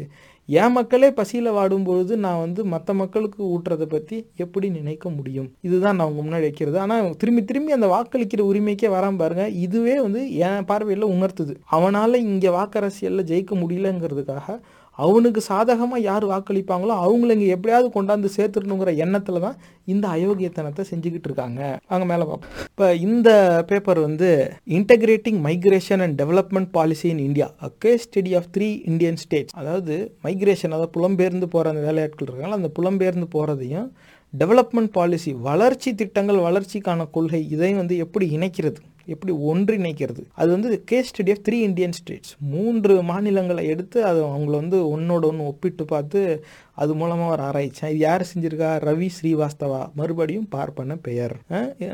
இது எந்த குழுவிட்டேருந்து இது வருதுன்னு கேட்டால் institute of human development. Institute of, அப்போ இது இன்ஸ்டியூட் ஆஃப் பெரிய யூனிவர்சிட்டி அப்படின்னு நினைப்போம். எங்கே இருந்துடா? சரி, 3 இந்தியன் ஸ்டேட்ஸ். ஏன் வெறும் 3 தெரியாது? உள்ள நம்ம பார்த்தா தான் தெரியும். மைக்ரேஷனே டெவலப்மெண்ட் பாலிசி, நாட்டுடைய வளர்ச்சி திட்டத்துக்கும் மாநிலம் விட்டு மாநிலம் வேலை பார்க்குறவங்கள ஒருங்கிணைக்கிறதுக்கும் என்ன சம்பந்தம்? அது ஏன் 3 மாநிலத்தை ஆய்வு எடுக்கிறான்? அது யார் செய்யறான்? இன்ஸ்டியூட் ஆஃப் ஹியூமன் டெவலப்மெண்ட் எங்கடா இருக்குன்னு பார்த்தா பக்கத்துலேயே அந்த அட்ரஸே நான் ஸ்க்ரீன்ஷாட் போட்டு வச்சிருக்கேன். டெல்லியில் இருக்குது. அதுவும் எங்கள் அட்ரஸ் பாருங்க, 256 2nd floor, Okhla industrial estate phase 3. அப்போ ஏதோ ஒரு கட்டடத்தில் ஒரு தளத்தில் சில அறைகளை வச்சுக்கிட்டு இயங்குது. ஆனால் பேர் இன்ஸ்டியூட் ஆஃப் ஹியூமன் டெவலப்மெண்ட். அப்போ அந்த பேரை பார்க்கும்போது அப்படியே 20,000 மாணவர்கள் அப்படியே இங்கேருந்து இளங்கலை முதுகலையிலேருந்து ஆராய்ச்சி வரைக்கும் இப்படி பல்வேறு இது நின்றுருக்காங்க. எல்லாம் பயங்கரமாக ரிசர்ச் ஸ்காலர்ஸ் எல்லாரும் சேர்ந்து அப்படியே எல்லாம் இந்த பாலிசி மேக்கிங் கப்புள்டு வித் ஜாவா அப்படிலாம் ரிசர்ச் பண்ணுற மாதிரி தோணுது. அப்படிலாம் எதுவும் கிடையாது. பெரிய கட்டடம், பல அலுவலகங்கள் இருக்கிற அந்த ஒரு வளாகத்தில் ஒரு தளத்தில் சில அறைகளை மட்டும் வச்சுக்கிட்டு இன்ஸ்டியூட் ஃபார் ஹியூமன் டெவலப்மெண்ட் இவனுங்களே சொல்லிக்கிறது, இவனுங்களே எழுதி, இவனுங்களே பிரசுரித்து, இவனுங்களே படித்து, இவனுங்களே கைதட்டிக்கிறது. இப்படி ஒன்று வச்சுருக்கேன். ஏன்னா டெல்லியில் இருந்துக்கிட்டு இவன் என்னடா 3 மாநிலத்தை ஆய்வு செய்கிறான்? வாங்க அது உள்ளே என்ன இருக்குன்னு பார்ப்போம். அதுவும் மைக்ரேஷனையும் டெவலப்மெண்ட் பாலிசியாக, நாட்டோட வளர்ச்சி திட்டத்துக்கும் மைக்ரேஷனுக்கு என்ன? அந்தந்த மாநிலத்தில் முதல்ல மக்கள் வேறு மாநிலத்துக்கு வேலை வாய்ப்பை தேடி போகிறான்னு கேட்டாவே அந்த மாநிலம் டெவலப்மெண்ட்டை பார்த்து பல ஆண்டுகள் ஆகுதுன்னு பேர். டேய், முதல்ல நம்ம டெவலப்மெண்ட்டை முதல்ல என்னன்னு பார்ப்போம்டா. மற்ற மாநில டெவலப்மெண்ட்லாம் அப்புறம் இருக்கட்டும். நம்ம மக்கள் பூரா பயிலும் சோத்துக்கு இல்லாமல் வேறு மாநிலத்துக்கு போய்கிட்டு இருக்கான். அப்படின்னா நம்ம ஒரு மயிரும் பிடுங்கலை. அப்போ நம்ம எந்த மயிரை எப்படி பிடுங்கலாம் அப்படிங்கிறத பற்றி யோசிக்கலான்னா, case study of 3 Indian states எடுத்தோடனே அடுத்த ஸ்டேட்டுக்கு தான் போவாங்க. அது யார்? ஸ்ரீவாஸ்தவா. இந்த மாதிரி பெயர் அதிகமாக உத்தரப்பிரதேசில் இருக்கிறது தான்.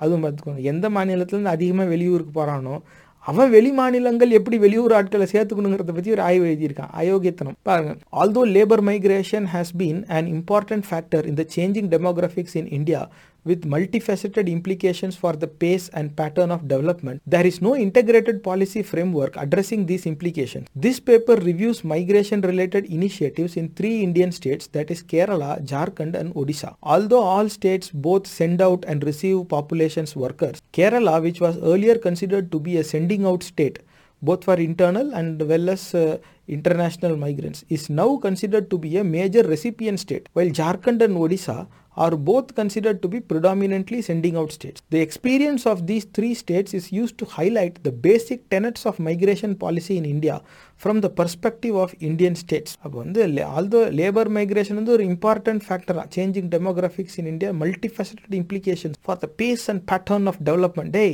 லேபர் மைக்ரேஷன்னாவே அங்கே லேபர் எங்கே இருக்குதோ அந்த இடத்துல ஜாப் இல்லைன்னு அர்த்தம்டா. அதனால தான் லேபர் மைக்ரேஷனே ஆகுறாங்க. வேறு சில இதுவும் இருக்குது. வேறு மாநிலங்களில் வளர்ச்சி அதிகமாகிறதுனால அங்கே வேலையாட்களுடைய தேவையும் அதிகமாகும். அப்படியும் நம்ம பார்க்கணும். வெறும்னா லேபர் மைக்ரேஷனுங்கிறதுனாலே அது கெட்டதுன்னு நம்ம சொல்ல முடியாது. ஒரு மாநிலத்தில் தொழில்துறை வளரும்போது நிறைய தொழிற்சாலை வந்துருச்சு, வேலைக்கு ஆட்கள் தேவை. அப்போ உள்ளூர் ஆட்கள் எண்ணிக்கை குறைவாக இருக்குங்கும்போது வேறு மாநிலத்திலேருந்து எடுக்கிறது இயல்பானது. அதில் மாறுபட்ட கருத்து கிடையாது. ஆனால் இதில் பேப்பர் வந்து டெல்லியில் இருக்கிற ஆஃபீஸ்லேயும் நீங்கள் எதை கம்பேர் பண்ணால் கேரளா, ஜார்க்கண்ட், ஒடிசா. அதில் கேரளா வந்து அதிகமான வெளி மாநிலத்து வேலையாட்களை எடுத்துக்கிறதுல நம்பர் 1 இருக்குதான். ஜார்க்கண்டு, ஒடிசாவும் அதிகமாக வெளி மாநிலங்களுக்கு மக்களை அனுப்புகிற இடத்துல அதுங்க 2 இருக்காங்க. நம்ம ஏற்கனவே இந்த இந்தியா மேப் பார்த்தோம்ல, அதில் இந்த ஜார்க்கண்ட், ஒடிசா நிறைய மாவட்டங்கள் வந்து கலர்டாக தான் இருந்துச்சு, கருப்பாகவும் இருந்துச்சு, சாம்பல் நிறத்துலையும் இருந்துச்சு. அப்போ அதிகமான மக்கள் உத்தரப்பிரதேஷ் இல்லாமல் இந்த 2 மாநிலத்தில் இருந்தும் மற்ற மாநிலத்துக்கு வேலைக்காக போகிறது இருக்காங்க. கேரளாவில் வெளி மாநிலத்துக்கு போகிறதோட வெளி மாநிலத்து வேலையாட்களை அங்கே அவங்க சேர்த்துக்கிறது இல்லை முன்னிலை வகிக்குது அப்படின்னு சொல்கிறாங்க. இந்த 3 மாநிலத்தையும் ஒப்பிட்டு ஒட்டுமொத்தமாக நாட்டுடைய மைக்ரேஷன் பாலிசி, புலம்பெயர்ந்து போகிறதுக்கான கொள்கைன்னு ஒன்று இருக்கணும், அந்த மைக்ரேஷன் பாலிசிக்கு எப்படி இந்திய மாநிலங்களின் பார்வையில் எப்படி இருக்கும் அப்படின்னு எழுதுகிறாங்களா. என்ன சொல்ல வராங்கன்னே முதல்ல இது புரியலை. ஆனால் இந்த 3 மாநிலத்தை ஒப்பிட்டு ஊர் விட்டு ஊர் வேலைக்கு போகிறவன் எப்படி போகிறான், அப்படி போகிறவங்கள எப்படி பாதுகாக்கலாம் அப்படிங்கிறத பற்றி தான் ஆராய்ச்சி செஞ்சு வெளியிட்டிருக்கிறதா இவங்க சொல்கிறாங்க. ஆனால் என்ன ஆராய்ச்சி செஞ்சாங்க, என்ன வெளியிட்டிருக்காங்க அப்படிங்கிறத பார்ப்போம். Peter and Narendran 2017 based on extensive qualitative study report that Kerala receives workers mainly from 195 districts across 8 states of the country. அதாவது கேரளா வந்து மொத்த நாட்டிலேருந்து 195 மாவட்டங்கள்லேருந்து புலம்பெயர் தொழிலாளர்களை ஆண்டு எடுத்துக்கிட்டு இருக்கு. அதுவும் 8 மாநிலங்கள். Apart from the 2 neighbouring states of Tamil Nadu and Karnataka, these include Jharkhand, Bihar, West Bengal, Odisha, Assam, Uttar Pradesh. நம்ம அந்த மேப்பில் என்னெல்லாம் மாநிலங்களை பார்த்தோமோ கிட்டத்தட்ட அது எல்லாமே வந்துருச்சு. கடைசியாக இவன் எப்படி நிறைவு செய்கிறான்னா, a patchwork of policies and programs has come into place in states attempting to deal with specific types of migration, but these are weak and have restricted impact. An integrated policy framework has not been into place either at the central level or in the states. Further, for migration policies to work, a coordination plan of action will be required between the center and state. Given the importance of migration to the development process and the achievement of development goals, this is a glaring omission. அதாவது திட்டா இருக்கான் அரசியல் கொள்கைகள், சட்ட வரையறைகள். எதுக்குன்னாக்க states attempting to deal with specific types of migration, புலம்பெயர் தொழிலாளர்களை எப்படி ஒருங்கிணைக்கிறது, அது சார்பான சட்ட வரையறை, சட்ட திட்டங்கள்லாம் வந்து திட்டாக தான் இருக்குதான். அது வந்து பெருசாக எல்லாத்துக்கும் ஒத்து வரும்படி எல்லாம் எதுவும் கிடையாதான். வீக்காக இருக்கான், வலு இல்லாமல் வேற இருக்கான். ஹேவ் ரெஸ்ட்ரிக்டட் இம்பேக்ட், அது பெரிய தாக்கம் வந்து கொடுக்காம இருக்கான். அண்ட் இன்டகிரேட்டட் பாலிசி ஃப்ரேம்வொர்க், ஒரு ஒருங்கிணைந்த கொள்கை கட்டமைப்பு ஒன்று தேவைப்படுதான். என்னடா ஒருங்கிணைந்த கொள்கை கட்டமைப்பு அப்படின்னா, has not been in place either at the central level or in the states. மத்திய அரசு அளவுலையும் இல்லை மாநில அரசு அளவுலையுமே கிடையாது. அப்படி ஒரு ஒருங்கிணைந்த கொள்கை கட்டமைப்பு வேணுமா. எதுக்கு அப்படின்னா, for migration policies to work, a coordination plan of action will be required between the center and states. மத்திய அரசுக்கும் மாநில அரசுக்கும் இடையே இப்படி ஒரு கோஆர்டினேஷன் பிளான், எப்படி ஒருங்கிணைந்து செயல்படுறதுக்கான ஒரு செயல் திட்டம் ஒன்று தேவைப்படுதான்.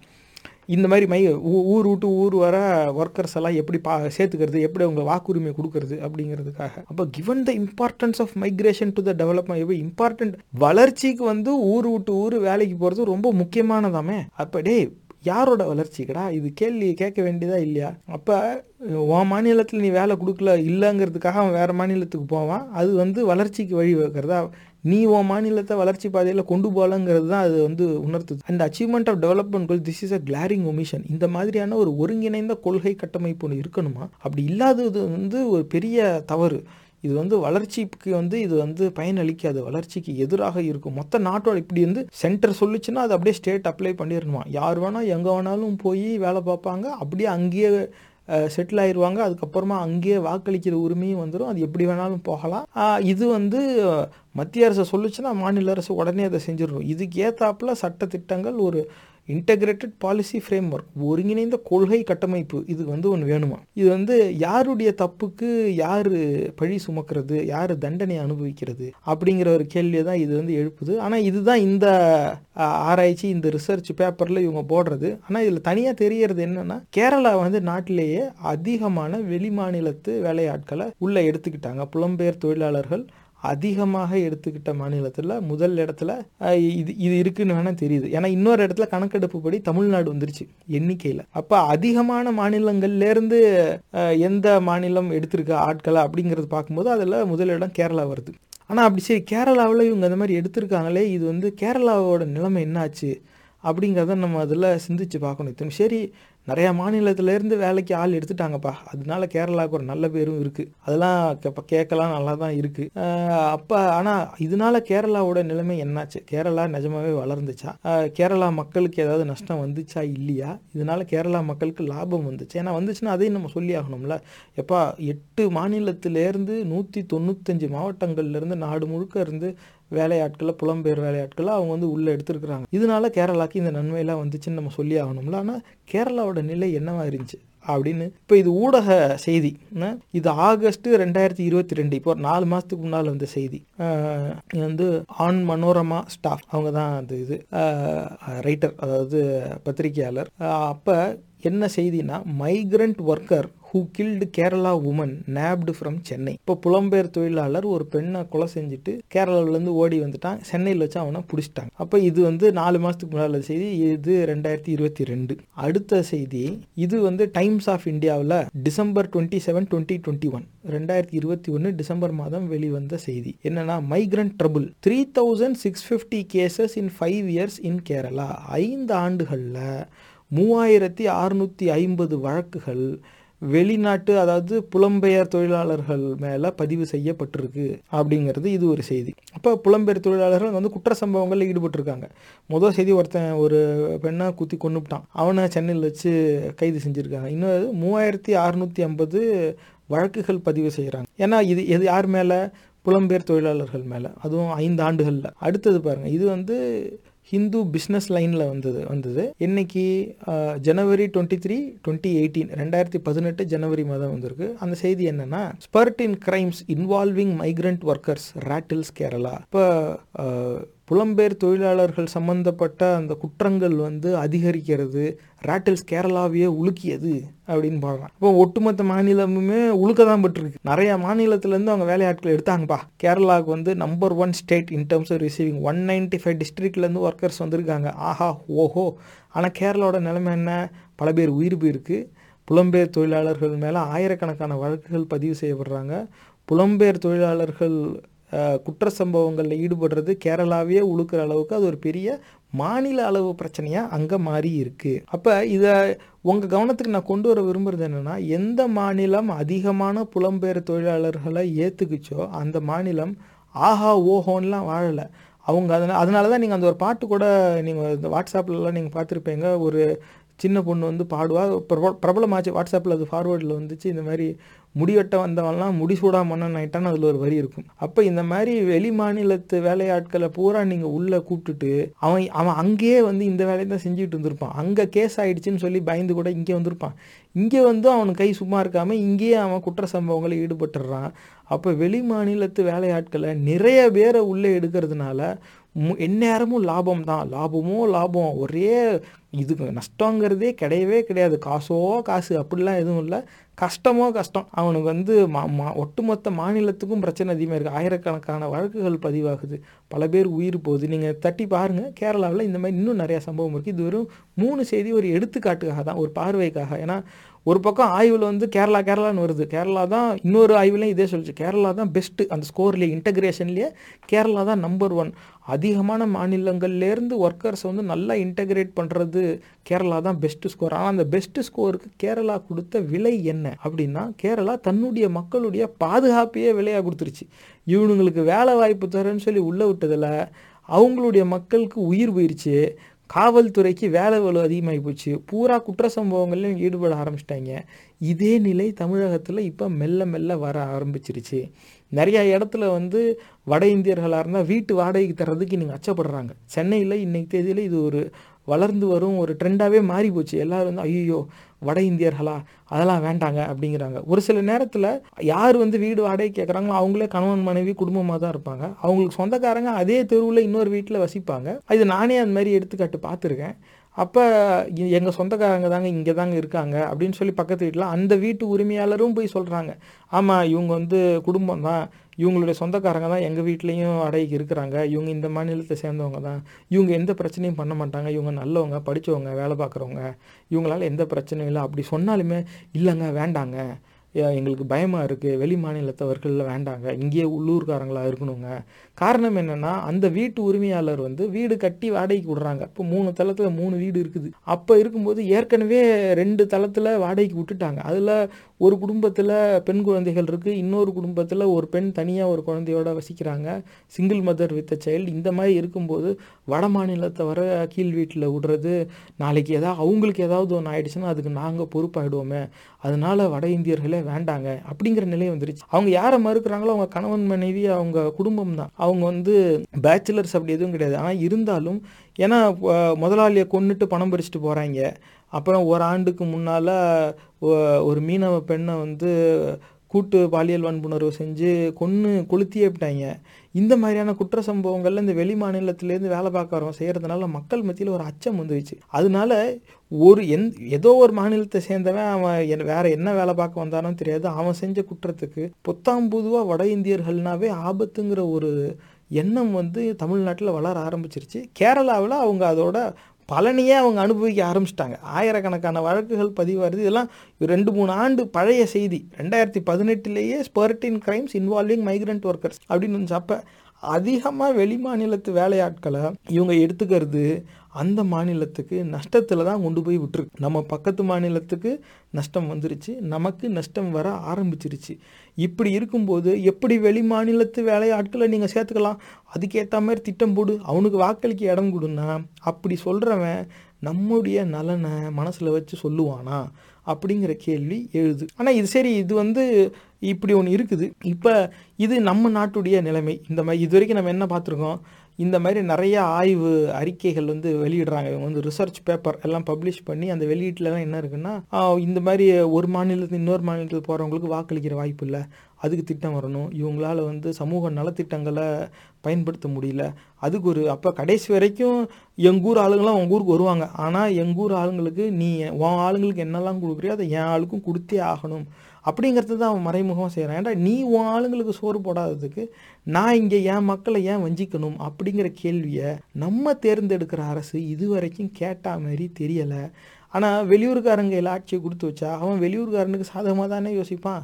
உள்ளூர்காரனுக்கு முதல்ல ஆட்சியில் உள்ளூர்காரனை உட்கார வைக்க இடத்துக்கு வரணும். இன்னும் தமிழகம் அந்த நிலைக்கு வரலை. ஆனால் இதுக்கு வந்து ஒரு வரலாற்று கண்ணோட்டம் என்ன பார்ப்போம். இப்போ இந்த மாதிரிலாம் நம்ம நாட்டில் இப்போ இத்தனை ஆண்டுகளாக நடந்துக்கிட்டு இருக்கு. ஒரே ரிசர்ச் பேப்பராக பப்ளிஷ் பண்ணுறாங்க.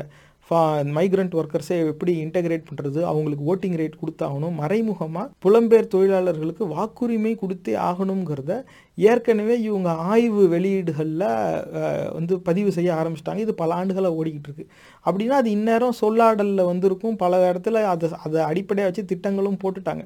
அதில் ஒன்று தான் இந்த ஒரே நாடு ஒரே கார்டு ரேஷன் கார்டு வரைக்கும் வந்துருச்சு. அடுத்து வாக்காளர் உரிமைக்கும் இன்னும் கொஞ்சம் நாளில் அதையும் வெளிப்படையாக சொல்லிடுவாங்க. இன்னும் சொல்லலை. ஆனால் அது எப்படி சொல்லுவாங்க, என்னவா சொல்லுவாங்கன்னு நமக்கு தெரியாது. கவனமாக இருக்கணும். இது இன்றைய நிலை. அப்போ இது நம்ம நாட்டில் நம்மளோட நிலைமை இப்படி இருக்குதுன்னா இதே மாதிரி ஒரு நிலை இதுக்கு முன்னாடி வேற யாருக்காவது வந்துச்சா? வரலாறு என்ன சொல்லுது? அப்போ அந்த நிலை அவங்களுக்கு வந்தப்போ அன்னைக்கு அவங்களோட நிலை என்னவா இருந்துச்சு, என்னென்ன மாதிரி சூழ்நிலைகள் அவங்க சந்திச்சாங்க அப்படிங்கிறத நம்ம பார்க்கணும். அந்த வரலாற்று பின்னணிக்கு எங்கேயும் தூரம் போவேன்னா நம்ம தமிழர்களை பற்றி தானே பேசுகிறோம். இதே தமிழர்களுக்கு இலங்கையில் என்ன நடந்துச்சு அப்படிங்கிறத நம்ம பார்ப்போம். இப்போ இது வந்து ஹார்வர்ட் இன்டர்நேஷ்னல் ரிவ்யூ அப்படிங்கிற ஊடகத்தில் வெளியான ஒரு கட்டுரை, ஆய்வு கட்டுரை. அது the Sri Lankan civil war and its history revisited in 2020. இப்போ 2020 ஆண்டு கொரோனா வந்த ஆண்டு தான் இது வெளியாயிருக்கு. அப்போ அந்த உள்நாட்டு போர் நடந்துச்சுல்ல, விடுதலை புலிகளுக்கும் இலங்கை அரசாங்கத்துக்கும் இடையில் அந்த உள்நாட்டு போருடைய வரலாறு அப்படின்னு சொல்லி தான் இருக்குது. அந்த ஆய்வு கட்டுரையில் இருக்கிற தரவுகள் 2 தரவுகள் இருக்குது. அதை நான் வாசிக்கிறேன், கேளுங்க. The story reverses. After British independence, many Sinhalese worked their way into the upper echelons of government. These Sinhalese gained power and went on to gradually pass acts effectively disenfranchising their Tamil counterpart. One such act was the Sinhala Only Act, a 1956 bill that made Sinhala the only official language of Sri Lanka and created barriers for Tamil people trying to access government services or seeking public employment. Former Sri Lankan President Chandrika Bandaranaike Kumaratunga frames the act, which her father passed, as a move to nurture and reclaim a Sri Lankan identity following an extended period of British rule. If Kumaratunga's statements about her father's legislation are sincere and accurate, her commentary may reveal that legislators at the time hoped to recover the dignity of their Sinhalese ethnicity that they felt was lost during British imperial rule. Not that they wanted to actively minimize Tamil culture. Retrospectively, though, the minimization of Tamil culture is precisely what the laws accomplished. அப்ப 1956ல் Sinhala only act அப்படிங்கிற ஒரு சட்டத்தை வந்து இலங்கை அரசு அமல்படுத்துது. அது என்னன்னாக்க அந்த தேதியிலிருந்து 1956 அதுக்கப்புறமால இருந்தே சிங்கள மொழி தான் வந்து ஆட்சி மொழியாக இருக்கும். அப்போ ஒன்றுக்கு மேற்பட்ட மொழி அப்படிங்கிற சூழ்நிலையிலிருந்து ஒரே மொழி அப்படிங்கிற ஒரு கொள்கைக்கு அந்த நாடு வந்து போகுது. ஒரு சட்டத்தை வந்து அமல்படுத்துகிறாங்க, சின்ஹலா ஒன்லி ஆக்ட். சிங்கள மொழி தான் இலங்கை நாட்டுடைய ஆட்சி மொழியாக இருக்கும்.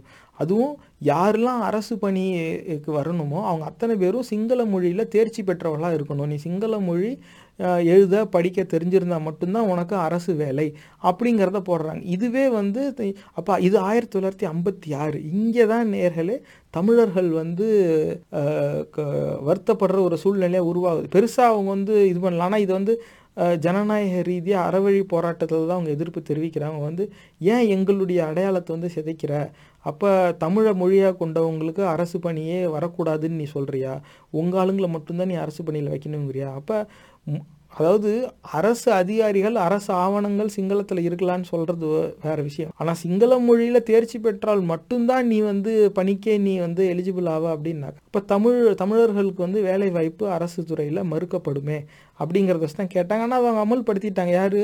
சந்திரிகா குமாரதுங்கா. அதாவது இதை தான் விடுதலை புலிகள் தலைவரும் வந்து மேதகு பிரபாகர்னு சொன்னது. நமக்கு எதிராக சட்டம் இயற்றிய கூட்டம் இவங்க என்னதான் அமைதி பேச்சுவார்த்தைன்னு சொன்னாலும் இவங்க என்னைக்கு இவங்க அமைதியை விரும்பினதே இல்லை. இவங்க நம்மளுடைய நம்மளுடைய அடையாளத்தை ஒட்டுமொத்தமாக அழிக்கிறதுலையே தான் இருக்காங்க. இவங்க பத்திரிகையாளர்கிட்ட இவங்க பேசும்போது இவங்க அறிக்கைகளும் வேணும்னா அமைதி, அனைவரையும் ஒருங்கிணைக்கணும் இப்படிலாம் சொன்னாலும் இவங்க என்ன மாதிரி சட்டம் இயற்றுறாங்க, இவங்க என்ன மாதிரி சட்டத்தை அமலுக்கு கொண்டு வராங்க, இவங்களுடைய செயல்பாடுகள் பார்த்தா இவங்க சொல்கிறதுக்கு முற்றிலும் மாறுபட்டு இருக்குது. இவங்களுக்கு நம்ம சுத்தமாக பிடிக்கல, நம்மளை அழிக்கிறத தான் இவங்க கொள்கையாக வச்சுருக்காங்க அப்படிங்கிறத சொன்னார். அது நியாயமாக தான் இருக்குது. ஆனால் அவர் சொல்லும்போது அது 4 நூற்றாண்டு கழிச்சு, 1956 தான் வருது. அப்போ தான் அந்த ஜேவிபிங்கிற அந்த இயக்கம் சிங்கள அந்த பௌத்த மதத்தை சார்ந்த ஒரு அரசியல் கொள்கை பரப்பு செய்கிறாங்க. அப்போ அதில் வந்து கெட்டவங்கன்னு சித்தரிக்கும் போது மதம் சார்ந்து சிறுபான்மை சொல்கிறதுக்கு பதிலாக மொழி சார்ந்து சிறுபான்மையினரை தான் கெட்டவங்களாக சித்தரிக்கிறாங்க. அப்படி தான் தமிழர்கள் வந்து அங்கே தீயவர்களாக சித்தரிக்கப்படுறாங்க. அது பிற்காலத்தில் வன்முறையில் போய் வெடிக்குது. அப்போ தமிழர்கள் திரும்ப அடிக்க ஆரம்பிக்க போய் தான் அப்போ அது விடுதலை புலிகளுக்கு முன்னாடி பல இயக்கங்கள் உருவாயிட்டாங்க. ஆயுதமேந்திய போருன்னு கூட சொல்லி நிறைய பேர் வந்துட்டாங்க. அடித்தா திருப்பி அடிக்க ஆரம்பிச்சிட்டாங்க. ஆனால் 70களில் விடுதலை புலிகள் வந்ததுக்கு பிறகு தான் வந்து அந்த அடித்தா திருப்பி அடிக்கிறது பெரிய அளவில் வளர ஆரம்பிச்சிது. ஆனால் ஆரம்பம் எங்கே இருக்கு பாருங்கள், சின்ஹலா ஒன்லி ஆக்ட். அப்போ சிங்கள மொழி தான் ஆட்சி மொழியாக இருக்கும்.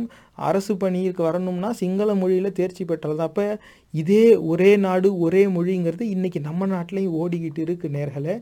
1956 இப்படி ஒரு சட்டம் போட்ட அந்த நாட்டில் 70களில் ஆரம்பித்து 2009 வரைக்கும் உள்நாட்டு போர் போயிருக்கு.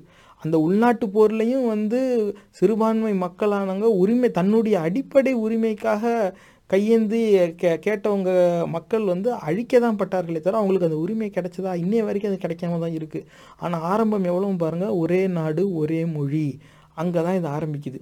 அது கடைசியில் அது ஒட்டுமொத்தமாக இனப்படுகொலையில் தான் அது கொண்டு போய் விட்டுச்சு. ஆனால் அடுத்த தடவை பாருங்கள், another pertinent policy was that of standardization which aimed to provide more educational opportunities for disadvantaged Sinhalese students. The policy required Tamil students to achieve higher exam scores than their Sinhalese counterparts in order to be admitted in Sri Lankan University. Legislators created a program that resembled affirmative action for the Sinhalese who lacked opportunities and are disadvantaged during British imperial rule. Yet, when coupled with the Sinhala Only Act, standardization took opportunities from Tamil students, several of whom had turned to educational avenues to compensate for their lack of professional civil service opportunities. Thus, this legislation passed by a Sinhalese dominated government failed to level the playing field. Instead, it tilted the odds in the other direction and effectively discriminated against Tamil students. Ostensibly, these ethnic frictions had roots in the social destabilization caused by British occupation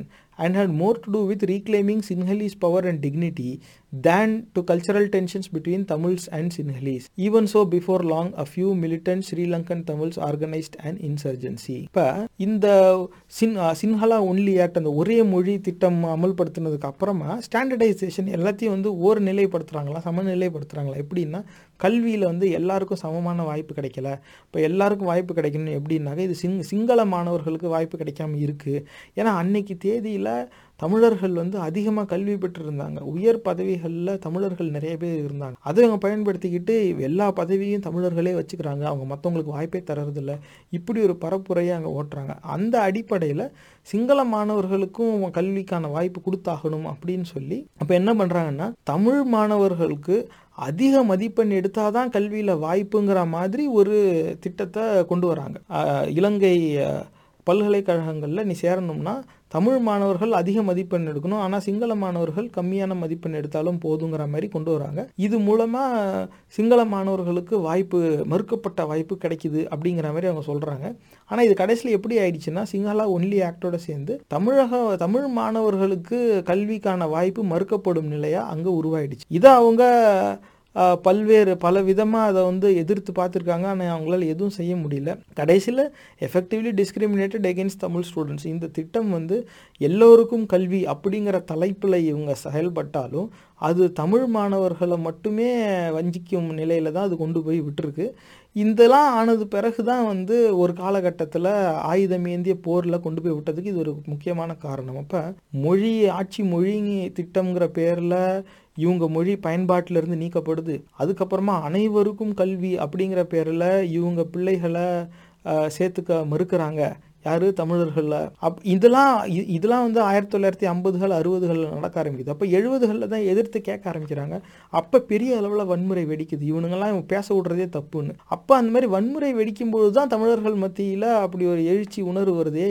நம்ம ஜனநாயக ரீதியாக நம்ம உரிமையை கேட்குறோம், இவங்க ஆள் out அடிக்கிறாங்களே, நம்ம திருப்பி அடிக்காமல் இருக்கிறதாண்டா பிரச்சனை, அடுறான்னாங்க. அப்படி தான் போகுது. இதே நிலை இங்கே இப்போ நம்ம நாட்டில் நடந்துக்கிட்டு இருக்கு நேர்களே. ஒரே நாடு ஒரே மொழி வந்துருச்சு, ஒரே நாடு ஒரே காடுன்ட்டான். இப்போ என்ன பண்ணிவிட்டான், 10% உயர்ந்த வகுப்பில் இருக்க பொருளாதார ரீதியாக பின்தங்கியவர்களுக்கு வாய்ப்பு அப்படின்ட்டான்.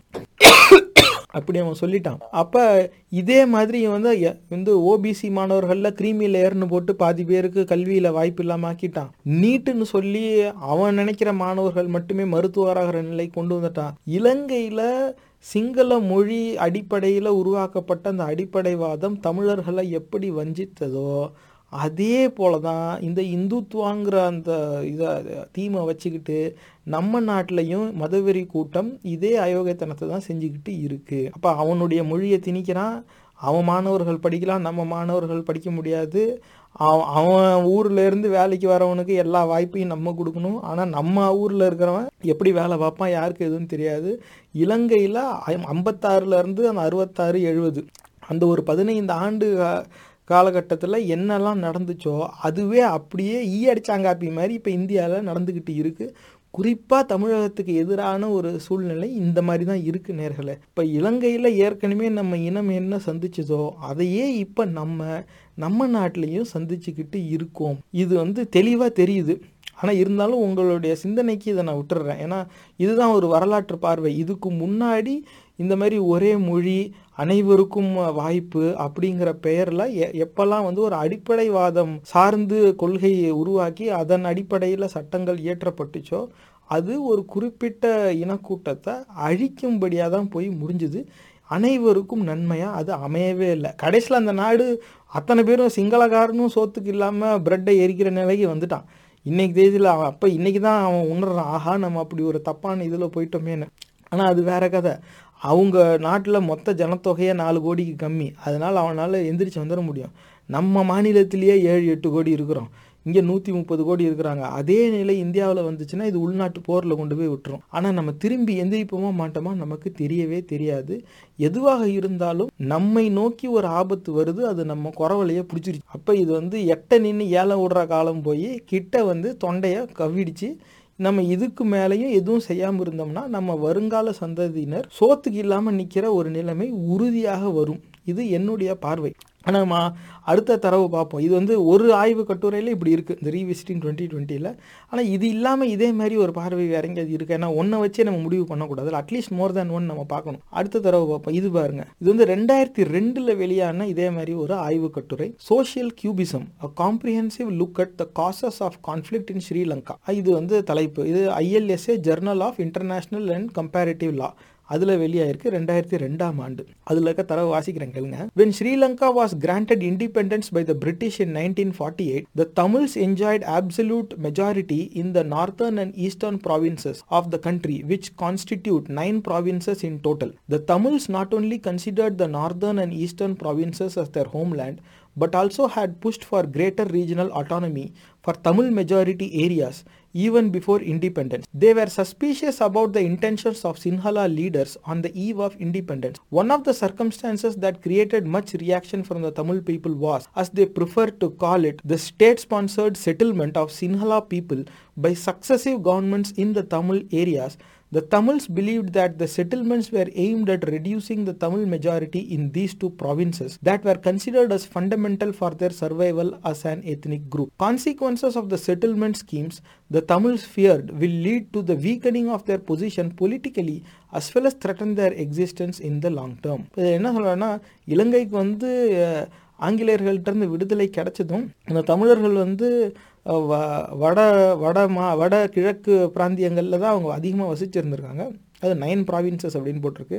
அப்போ மெல்ல மெல்ல அவங்க எப்படின்னா state sponsored settlement of Sinhala people, அரசே வந்து திட்டம் போட்டு சிங்கள மக்களை அங்கே குடியேற்றம் செஞ்சுருக்கிறாங்க. தமிழர்கள் வசிக்கிற இடத்துல சிங்கள மக்களை குடியேற்றி, அப்போ அங்கே தமிழர்கள் அதிகமாக வாழ்கிற இடத்துல சிங்களர்களுடைய ஆதிக்கத்தை இவங்க வளர்த்துருக்குறாங்க. தமிழர்களோட ஆதிக்கத்தை மொத்தமாகவே இவங்க கரைச்சி எடுத்துட்டாங்க. அப்போ தான் வசிக்கிற இடத்துலையே தன்னுடைய நிலத்திலேயே தான் அகதியாக வாழற ஒரு நிலைக்கு தள்ளப்பட்டுருவோமோன்னு அப்போ தமிழர்கள் அஞ்சினார்கள் அப்படின்னு போட்டிருக்கு. ஆனால் கடைசியாக அவங்க பயந்தா மாதிரியே தான் ஆச்சு. ஏன்னா மெல்ல மெல்ல அரசே வந்து அதிகமாக சிங்களர்கள் அங்கே ஏற்றவும், நில உரிமையாளர்கள் அதிகமாக சிங்களர்கள் இருக்காங்க, அப்புறமா தொழிலதிபர்களும் சிங்களர்களாக இருக்கிறாங்க.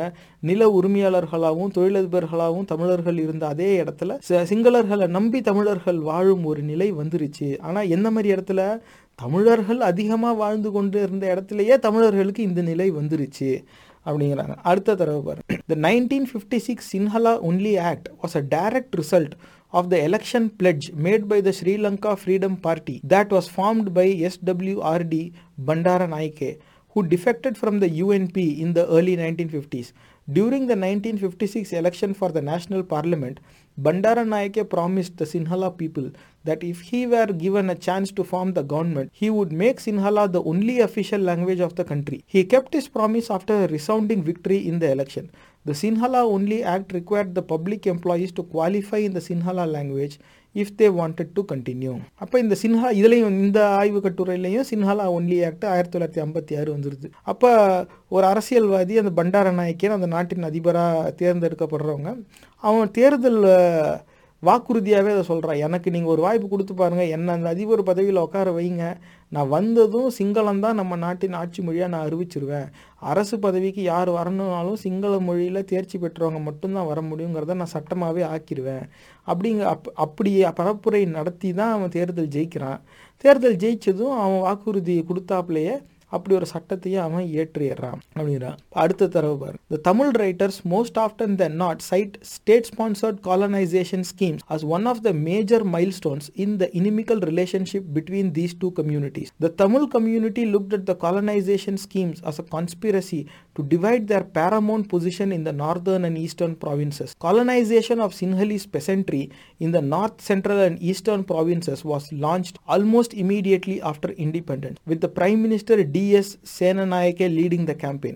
It was argued that the colonization was imperative for the agricultural development of the country as well as for accommodating fast growing population in the south. அப்போ நிறைய தமிழ் எழுத்தாளர்கள் வந்து இந்த ஸ்டேட் ஸ்பான்சர்டு காலனைசேஷன் ஸ்கீம்ஸ், இப்போ ஸ்டேட் ஸ்பான்சர்ட் காலனைசேஷன் ஸ்கீம்ஸ்னால் இந்த மாதிரி ஒரு நாட்டை போய் கையகப்படுத்துறது. ஆங்கிலேயர்கள் முகலாயர்கள்லாம் நம்ம நாட்டை வந்து என்ன செஞ்சாங்க, பிரிட்டிஷ்காரை வந்து மொத்தமாக காலனைஸ் பண்ணிட்டான். அவன் வந்து நம்ம அவங்களோட காலனி ஆகிட்டோம், அவனுடைய அடிமை ஆகிட்டோம். அப்போ இருக்கும்போது நம்ம பிரிட்டிஷ் அரசாங்கத்துக்கு வரி கட்டுற நிலைக்கு வந்துட்டோம். அப்போ இந்த மாதிரி அரசே வந்து சிங்கள மக்களை தமிழர்கள் வாழ்கிற நிலங்களில் குடியேற்றம் செஞ்சு அந்த இடத்துல தமிழர்கள் வந்து நில உரிமையாளர்கள்ங்கிற நிலையிலேருந்து நிலமற்றவர்களாக மாற்றப்படுறாங்க. தொழிலதிபர்களாக இருந்தவங்கலாம் வந்து அங்கேருந்து வெளியேறிடுறாங்க. தமிழர்கள் தொழில் ஆரம்பிக்க முடியாத ஒரு சூழ்நிலை வந்துடுது. அப்போ சிங்களர்கள் தான் தொழில் ஆரம்பிப்பாங்க, அவங்கக்கிட்ட போய் வேலை வேணால் பார்க்கலாம். அப்போ சிங்களர்களை நம்பி தான் தமிழர்கள் வாழ முடியும் அப்படிங்கிற ஒரு சூழ்நிலையை உருவாக்குறதுக்கு இந்த மாதிரி திட்டமிட்ட குடியேற்றம் வந்து உதவி இருக்கு அப்படிங்கிறத இங்கே பதிவு செய்கிறாங்க. அப்போ இதை வந்து இந்த மாதிரி காலனைசேஷன் ஸ்கீம் வந்து கான்ஸ்பிரசி ஒரு சதி திட்டமாக தான் வந்து பார்த்தாங்க. அதுவும் குறிப்பாக வடகிழக்கு பிராந்தியங்களில் இப்படி செஞ்சதாக தான் அவங்க பார்த்தாங்க. அதுவும் அன்னைக்கு இருந்த அவங்களுடைய பிரதம மந்திரி DS சேனநாயக்கே வந்து இதை தான் அமல்படுத்தியிருக்கான்.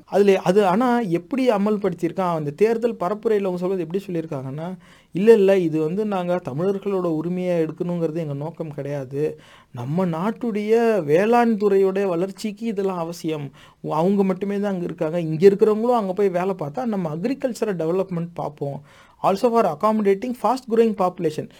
தென் பிராந்தியங்களில் நிறைய மக்கள் தொகை அதிகமாகிடுச்சு, அவங்களுக்கு வேலை வாய்ப்பு இல்லை, அதனால அவங்கள அத்தனை பேரையும் நாங்கள் தமிழர்கள் இருக்கிற இடத்துக்கு குடிபெயர்றோம், அப்போ இவங்களுக்கு அங்கேயும் வேலை வாய்ப்பு கிடைக்கும், அப்போ வந்து நாடு வளரும், அதுவும் குறிப்பாக வேளாண் துறை வளரும் அப்படின்னு சொல்லி தான் இதை வந்து செஞ்சுருக்காங்க. நம்புனாங்க, தமிழர்கள் அழிக்கப்பட்டார்கள். இதுதான் நான் உங்கள் கவனத்துக்கு கொண்டு வர விரும்புறது. அடுத்த தரவு பாருங்க. However, one major but hidden aim was to reduce the demographic dominance of the Tamil speaking people in the northern and eastern provinces. Referring to the impact of colonization schemes, the most senior leaders of TULF claimed that serious inroads have been made into these homelands by policy of planned colonization, which Sinhal is carried out by successive Sinhala governments since independence. The contiguous nature of these provinces supported the Tamil claim that these provinces were their homeland and formed the foundation of the proposed Tamil region. By indulging in massive colonization schemes of Sinhala people in a region called Manalaru or Velioya, the governments were successful in breaking this contiguous nature. இப்போ அன்னைக்கு தேதியிலேயே தமிழர்கள் வந்து இப்படி தான் அதை பார்த்துருக்குறாங்க. அதாவது இந்த தமிழர்கள் வசிக்கிற இந்த வடகிழக்கு பிராந்தியங்களில் தமிழர்களின் ஆதிக்கத்தை வந்து ஒட்டுமொத்தமாக நீர்த்து போக செய்கிறதுக்காக தான் இப்படி செய்கிறாங்க அப்படிங்கிறது தான் தமிழர்கள் பார்த்தாங்க. இந்த மாதிரியான காலனைசேஷன் ஸ்கீம் வந்து இது பல தலைவர்கள் இதை வந்து எதிர்த்திருக்காங்க. இது வந்து ஒன்றுக்கு அப்புறம் இன்னொன்று சிங்கள அடிப்படைவாதத்தை சார்ந்தே இருந்த அரசு தான் வந்திருக்கு. எல்லாரும் வந்து இதை வந்து அமல்படுத்திக்கிட்டே தான் இருந்திருக்காங்க, ஒருத்த மாற்றி ஒருத்தன். அப்போ இவன் நல்லவன் அவன் கெட்டவன்லாம் இல்லை. சிங்கள அடிப்படைவாதத்தின் அடிப்படையில் வந்து அத்தனை ஆட்சியுமே அத்தனை அரசுமே தமிழர்களுக்கு எதிராக தான் செயல்பட்டிருக்கு. தமிழர் நிலத்தில் சிங்களர்களை திட்டமிட்டு குடியேற்றிருக்காங்க. கேட்டால் வேளாண் துறை வந்து வளரும், தென் மாவட்டங்களில் தென் பிராந்தியங்களில் ஜனத்தொகை அதிகமாகிடுச்சு, அவங்களுக்கு வேலை வாய்ப்பு கொடுக்கணும், அதனால தான் அவங்க அங்கே வராங்க அப்படிங்கிற சாக்கில் தமிழர் நிலத்தில் தமிழர்கள் அடிமையாகிற நிலைக்கு அதை கொண்டு போய் விட்டுட்டாங்க. அப்போ இந்த மாதிரி வந்து சக்ஸஸ்ஃபுல் பிரேக்கிங் திஸ் கான்டிங். அப்போ இந்த பிராந்தியங்கள்லாம் தமிழர்கள் தான் அதிகம், அந்த இடத்துல இருக்க அரசியலில் தமிழர்கள் தான் நிர்ணயிப்பாங்க அப்படின்னு இருந்த சூழ்நிலை முற்றிலுமாக மாற்றப்பட்டது அப்படிங்கிறத இங்கே இவங்க பதிவு பண்ணிட்டாங்க. இதுதான் இது வந்து வரலாற்று பார்வை இதோட முடியுது நேர்களே. அப்போ இப்போ இது இலங்கையில் என்ன நடந்துச்சோ அது அப்படியே இதுக்கு முன்னாடி நம்ம பார்த்த தரவில் இந்தியாவிலேயும் நடந்தது உறுதியாகுது நேர்களே. ஒரே மொழின்ட்டான், இப்போ ஒரே நாடு ஒரே காடுன்ட்டான், இங்கேயே அந்த மாதிரி தான் சொல்லிகிட்டு இருக்கான். இவன் என்ன சொல்கிறான், ஏழைகளுக்கு வாக்களிக்கிற உரிமை மறுக்கப்படுது, எங்கே போனாலும் அந்த உரிமையை கிடைக்கணும், அதனால அவனுக்கு வாக்களிக்கிற உரிமை கொடு அப்படிங்கிறான். இவன் என்ன சொல்கிறான், வேளாண் துறை வளரும், இவன் அங்கே வாழ விடு அப்படின்னா, இவன் தமிழர்கள் அதை நம்பி வாழ விட்டாங்க, மொத்தமாக இழந்தாங்க, அவங்களுமே அழிஞ்சாங்க. ஆனால் அதே மாதிரி இப்போ நம்ம மொத்தமாக விட்டுக்கிட்டு இருக்கோம், நம்ம மெல்ல மெல்ல அழிவை நோக்கி போய்கிட்டு இருக்கோம் அப்படிங்கிறது என்னுடைய பார்வை நேர்களே. நான் மற்ற பதிவில் சொன்னதை இதுலேயும் சொல்லுவேன். நான் சொல்கிறேங்கிறதுக்காக நீங்கள் எதையும் ஏற்கவோ நம்பவோ கூடாது. ஆனால் என்ன மாதிரியான தரவுகள் ஆதாரங்களை பார்த்த பிறகு எனக்கு இந்த சிந்தனை வருதோ அந்த தரவுகளையும் ஆதாரங்களையும் நான் உங்கள் கண் முன்னாடியே காட்டுறேன். பாட்காஸ்ட்டில் கேட்டுக்கிட்டு இருக்கவங்க நீங்கள் கண்ணால் பார்க்கணும்னா நீங்கள் வந்து யூடியூப்பில் பாருங்கள், ஸ்க்ரீன்ஷாட் இருக்கு, அந்த பேர் எல்லாமே நான் கொடுத்துருவேன். அதை வச்சு நீங்கள் இணையதளத்தில் தேடி பிடிச்சி நீங்கள் அதை முழுசாக கூட நீங்கள் அதை படிச்சுக்கலாம். என்னுடைய நோக்கமே அதுதான். ஏன்னா இந்த அதிகமாக 45 வயதுலேருந்து 60 வயதுக்கு உட்பட்டவங்க வந்து அந்த அறிவுகட்ட முண்டங்கள் வந்து நான் தான் செஞ்சேன்னு பீத்திக்கிறதுலேயே ரொம்ப பெருமையாக இருப்பாங்க. கடைசி வரைக்கும் ஆதாரத்தை காட்டிக்க மாட்டாங்க. நான் வந்து நிறையா படித்தேன், நான் படித்ததில் எனக்கு என்ன தெரிஞ்சுதுன்னா ஒன்று மட்டும் எனக்கு கிளியராக தெரிஞ்சுது, எனக்கு இது கிளியராக புரிஞ்சுது, அதில் வந்து இது எந்த வித சந்தேகமும் இல்லாமல் இதை நம்ம சொல்லிடலாம் அப்படின்னு கான்ஃபிடென்ட்டாக பேசுவானே தவிர கடைசி வரைக்கும் கரெக்டான எவிடன்ஸ் இதுதான்னு கண்ணிலேயே காட்ட மாட்டான். அந்த பாரத்தை பூரா பார்வையாளர்கள் மேலேயே போட்டபடியே தான் பேசுவோம். அப்படின்னா நீ எடுத்து படிச்சுக்கோ, அப்படின்னா நீ எடுத்து தெரிஞ்சுக்க, இந்த மாதிரியே தான் வச்சுருப்பான். அதனால தான் நான் சொல்கிறேன், இந்த 45லேருந்து 60 வயதுக்கு உட்பட்ட அறிவுகட்ட முண்டங்கள் குறிப்பாக தாம் பெரிய சாதனை படைச்சிட்டதா பீத்திக்கிறதுலையே கவனமாக இருக்கிற அறிவுகட்ட முண்டங்களுடைய பேச்சை கேட்காதீர்கள். சோர்ஸ் என்ன, எது ஆதாரம் அப்படின்னு ஒன்று விளக்கணும். ஏன்னா அப்படி இல்லாட்டினாங்க குறைந்தபட்சம் இப்படி காட்டணும். அதனால தான் இந்த நிகழ்ச்சியில் நான் திரும்ப எல்லா பதிவுலையும் சொல்கிறது, நான் சொல்கிறேங்கிறதுக்காக நீங்கள் எதையும் நம்பவோ ஏற்கவோ கூடாது. ஆனால் எனக்கு ஒரு சிந்தனைன்னு இருக்குது, என்னுடைய பார்வைன்னு ஒன்று இருக்குது, என் கண்ணோட்டம்னு ஒன்று இருக்குது. அதுக்கு ஏதோ ஒன்றை படிக்க போய் பார்க்க போய் அந்த ஆதாரம் பார்க்க போய் தானே எனக்கு அந்த எண்ணம் வருது. இதே எண்ணம் எல்லாருக்கும் வரணுங்கிற அவசியம் கிடையாது. ஆனால் என்னால் குறைந்தபட்சம் என்ன முடியும்னா, நான் எந்த ஆதாரத்தை பார்க்குறேனோ அந்த ஆதாரத்தை என் பார்வையாளர்களுடைய, அதுவும் குறிப்பாக வருங்கால தலைவர்கள், இவ்வளோ நேரம் பொறுமையாக இந்த பதிவை நீங்கள் கேட்குறீங்கன்னா நீங்கள் வருங்கால தலைவர்களில் ஒருத்தவங்க தான். நீங்கள் வந்து உங்களுடைய கவனத்துக்கு இந்த ஆதாரத்தை கொண்டு வந்து சேர்க்கணும். இதை பாருங்கள், இதை பார்த்துட்டு அதுக்கப்புறமா கொஞ்சம் நேரம் எடுத்து சிந்திங்க. நான் சிந்திக்கிறதே தான் உங்களுக்கும் சிந்தனையாக இருக்கணுங்கிற அவசியம் கிடையாது. நீங்கள் வேறு மாதிரி கூட சிந்திக்கலாம். ஆனால் அதுக்கான வாய்ப்பை உங்களுக்கு உருவாக்கணுங்கிறது என்னுடைய நோக்கம். அப்போ இது வரைக்கும் நம்ம பார்த்த ஆதாரம் என்ன, இலங்கையில் தமிழர்களுக்கு எதிராக சிங்கள அரசாங்கம் என்னெல்லாம் செஞ்சுதோ அதையே தான் இப்போ நம்ம நாட்டில் ஒன்றிய அரசுங்கிற பேரில் இயங்குகிற அந்த மதவெறி கூட்டத்தின் கட்டுப்பாட்டில் இருக்கிற அரசு தமிழர்களுக்கு எதிராகவும் இங்கே தமிழகத்தில் செஞ்சுக்கிட்டு இருக்குது. வெறும் தமிழ்நாடுன்னு சொல்ல முடியாது, மற்ற மாநிலத்துக்கு போனால் மற்ற மாநிலத்துலேயும் அந்த மாநிலத்து மக்களுக்கு எதிராக செய்யுது. ஆனால் இந்த இதில் நம்ம தமிழர்களுக்கான நிகழ்ச்சி வருங்கால தலைவர்களுக்காக நடத்துகிறோம். தமிழர்கள் உரிமை சார்ந்து தமிழர்களோட பிரச்சனை சார்ந்த சிந்திக்கிறோம். அதனால இங்கே வந்து தமிழ்நாடு ஒரு ஸ்கோப்பாக நம்ம வச்சுக்கிறோம், நம்ம ஜாகிரபிக் ஸ்கோப்பை ரெஸ்ட்ரிக்ட் பண்ணிக்கிறோம், அவ்வளவுதான். அப்போ இலங்கையில் தமிழர்களுக்கு என்ன அநீதி இயற்றப்பட்டுச்சோ அதே அநீதி இப்போ தமிழர்களுக்கும் நடந்துக்கிட்டு இருக்கு இந்த நாட்டில். என்ன அங்கே சிங்கள அரசு இங்கே வந்து இந்து சந்து பொந்து அப்படின்னு சொல்லிக்கிறான், அவன் வந்து சிங்கள மொழின்ட்டான், இப்போ இங்கே ஹிந்தின்ட்டான், இல்லை சமஸ்கிருதங்கிறான், இந்த மாதிரி சொல்கிறான். கடைசி வரைக்கும் அங்கே தமிழர்களுக்கு தமிழ் மொழியை பயன்படுத்துறதுக்கான வாய்ப்பு மறுக்கப்படுது. இங்கேயும் அதே மாதிரி மறுக்கப்படுது, ஹிந்தி கட்டாயமாக திணிக்கப்படுது. எங்கேயோ இருக்கிற ஒடிசாக்காரனோட பிள்ளைங்க படிக்கிறதுக்கு ஒடியா மொழியில் இருக்கிற ஆசிரியர்களை இங்கே கூட்டிகிட்டு வருவாங்களாம். ஆனால் அதுக்கு நம்ம சம்பளம் கொடுக்கணுமா? இதெல்லாம் எப்பேற்பட்ட அயோக்கியத்தனம். ஆனால் நம்ம நிலத்தில் நம்ம ஹிந்தி படிக்க மாட்டோம், எனக்கு என் மொழி இருக்குது, நான் ஆங்கிலம் படிச்சுக்கிறேன்னு சொன்னால் அது ஒத்துக்கூடாது. நம்ம வந்து பிரிவினைவாதம் நம்ம பேசுகிறோமா? அப்போ எப்படிலாம் நம்ம ஏமாத்துறான் பாருங்க. ஆனால் இதுக்கு எதிராக குரல் கொடுக்க வேண்டியது யார்? தமிழர் நிலத்தில் தமிழர் உரிமைகளை முதன்மையாக பார்க்கணும்னு நினைக்கிற அரசியல்வாதிக்கு தானே குரல் கொடுக்கணும், கொடுக்குறாங்க. ஆனால் அப்படி குரல் கொடுக்குறவங்க ஆட்சிக்கு வந்திருக்காங்களா? இதுவரைக்கும் தமிழர் உரிமைகளை முதன்மைப்படுத்தி சிந்திக்கிற ஒரு அரசு தமிழகத்தில் அமைஞ்சிருக்கா? கிடையவே கிடையாது. இன்னும் எத்தனை ஆண்டுகள் ஆகும்னு நமக்கு தெரியாது. அவன் தமிழ் மானம் காப்போம் அப்படிலாம் சொல்லிக்குவானே தவிர பூரா நம்ம ஆட்சி வந்து வெளியூர்காரன் கையில் தான் இருக்குது. ஒரு வெளியூர்காரன் தன்னுடைய பாதுகாப்புக்காக அனைத்து வெளியூர்காரனுடைய பாதுகாப்பையும் முதன்மைப்படுத்ததான் செய்வான். அப்படி அவன் முயற்சிக்கும் பொழுது நம்மளுடைய உரிமைகள் சிதைக்கப்படும், நீர்த்து போகும். நம்மளோட முயற்சி எல்லாமே நீர்த்து போகும். காலப்போக்கில் நம்மளுடைய அடையாளமே வந்து அழிக்கவும் படலாம். இதை வந்து இன்னைக்கு தேதியில் நம்ம உறுதி செய்ய முடியாது. ஆனால் இதே நிலையில தான் இலங்கையிலையும் தமிழர்கள் இருந்தாங்க. 1956லையும் 60லையும் அவங்களுக்கு இது பெருசாக தோணல. என்னன்னா அவங்க சும்மா ஒரே நாடு ஒரே மொழின்னு சிம்பிளி வேஸ்ட் இதெல்லாம் ஒத்து வராது அப்படின்னு சொல்லி புறம் தள்ளிட்டு போனாங்க. அப்படி அவங்களுக்கு அரசு பணியிடங்கள் அவங்களுக்கு மறுக்கப்பட்டுச்சு. அதுக்கப்புறம் பார்த்தா ஸ்டாண்டர்டைசேஷன் அப்படின்னு சொல்லி தமிழ் மாணவர்கள் மட்டும் பல்கலைக்கழகத்துக்கு போகிறத தடுத்தான். அப்பையும் வந்து இது வந்து இல்லை அப்படி இருந்தால் உனக்கு நிஜமாவே பல்கலைக்கழகத்தில் நீ நல்லா படிக்கணும், நீ அதிக மதிப்பெண் எடுக்காமல் நீ வந்து அரசை குற்றம் சொல்லக்கூடாது அப்படின்னு அதையும் அவங்க விட்டாங்க. ஆனால் அந்த சாக்கில் கல்வி அவங்களுக்கு அப்போ வேலை வாய்ப்பு மறுக்கப்பட்டது, கல்வி மறுக்கப்பட்டது. ஒரு காலகட்டத்தில் சொந்த நிலத்தில் அகதியாக வாழ வேண்டிய நிலைமை வந்தது. அன்னைக்கு தான் ஏன்னு கேட்கும்போது அவன் ஏறி மிதிக்க ஆரம்பித்தான். அப்போ தான் தெரிஞ்சுது, டேய் நம்ம நிலத்திலேயே நம்மளை அழிக்கிறதுக்கு இவன் முடிவு பண்ணிட்டான்டான்னு. ஆனால் அன்றைக்கி அவங்களுக்கு அது புரிஞ்சு பயனில்லை. கடைசியில் இனப்படுகொலையில் தான் அது போய் முடிஞ்சுது. அதே டெம்ப்ளேட் தான் இங்கேயும் அப்ளை ஆகிட்டு இருக்கு. நேர்களே, வருங்கால தலைவர்கள் உங்கள் கவனத்துக்கு இதை கொண்டு வர வேண்டியது என்னுடைய கடமை. இன்னைக்கு தேதியில் இந்த மாதிரி திட்டம் போட்டு வெளி மாநிலத்தவர்களை இங்கே நம்ம மாநிலத்துக்குள்ளே திணிக்கிறதுக்கான ஒரு முயற்சி இருக்குது அப்படின்னு சொல்லி பேச்சு வர ஆரம்பிச்சிருச்சு. ஆனால் அந்த பேச்சு வந்து ஒரு சந்தேகத்தை எழுப்புது. ஆனால் அந்த சந்தேகம் உண்மையா பொய்யா அப்படின்னு சொல்லி தரவுகள் எடுத்து பார்த்தா அது உண்மையாக தான் இருக்குது. அப்போ இன்றைக்கி தான் நம்ம இதை பற்றி பேசுகிறோம். அவன் பல ஆண்டுகளாக ஆய்வு வெளியிட்டுக்கிட்டு இருக்கான், ரிசர்ச் பப்ளிஷ் பண்ணிக்கிட்டு இருக்கான். எப்படி மைக்ரண்ட் ஒர்க்கர்ஸுக்கு இங்கே அரிசி பருப்பு கொடுக்கலாம், எப்படி மைக்ரண்ட் ஒர்க்கர்ஸுக்கு இங்கே கல்வி கொடுக்கலாம், எப்படி மைக்ரண்ட் ஒர்க்கர்ஸுக்கு இங்கே வந்து வாக்குரிமை கொடுக்கலாம். ஏன்டா இவனை ஏன்டா மைக்ரண்ட் ஒர்க்கராகவே வச்சுருக்கேன்னு நினைக்கிறேன் நீ? அவன் வந்து அவனோட ஹோம் ஸ்டேட்லேயே ஹோம் ஸ்டேட் ஒர்க்கராக நீ வச்சுக்க வேண்டியதானே? அவனுக்கு வந்து உணவு, கல்வி, வாக்குரிமை எல்லாமே நீ அங்கேயே கொடுத்துக்க வேண்டியதானே? அது உன்னுடைய கடமை கிடையாதா? உன் மாநிலத்தை சேர்ந்தவன் தானே, அவனும் வரி கட்டுறான்ல. அப்போ நீ அவனை பாதுகாக்கணும்ல. அங்கே நீ அவனை பாதுகாக்க மாட்டேன், அவனை விரட்டி விட்டுருவேன். ஆனால் அவனை வச்சு நான் சோறு போடணும். இதுக்கு தான் என் அப்பா தான் என்ன பெற்று விட்டாங்களா அப்படிங்கிற கேள்வி தமிழர்கள் மனசில் இன்னும் எழவில்லை. காரணம் என்னன்னாக்க எல்லா வகையிலையும் பிரிவினைவாதத்தை தவிர்க்கணும் அப்படிலாம் கிடையாது. அது வந்து எல்லாருமே வாழணும்ல தோழர் அப்படின்னு சொல்லிடுறது. அப்புறமா இன்றைக்கி தேதியில் ஏதோ ஒரு சிலர் விழிப்புணர்வு ஏற்படுத்துகிற மாதிரி நிகழ்ச்சிகள் ஓடுது.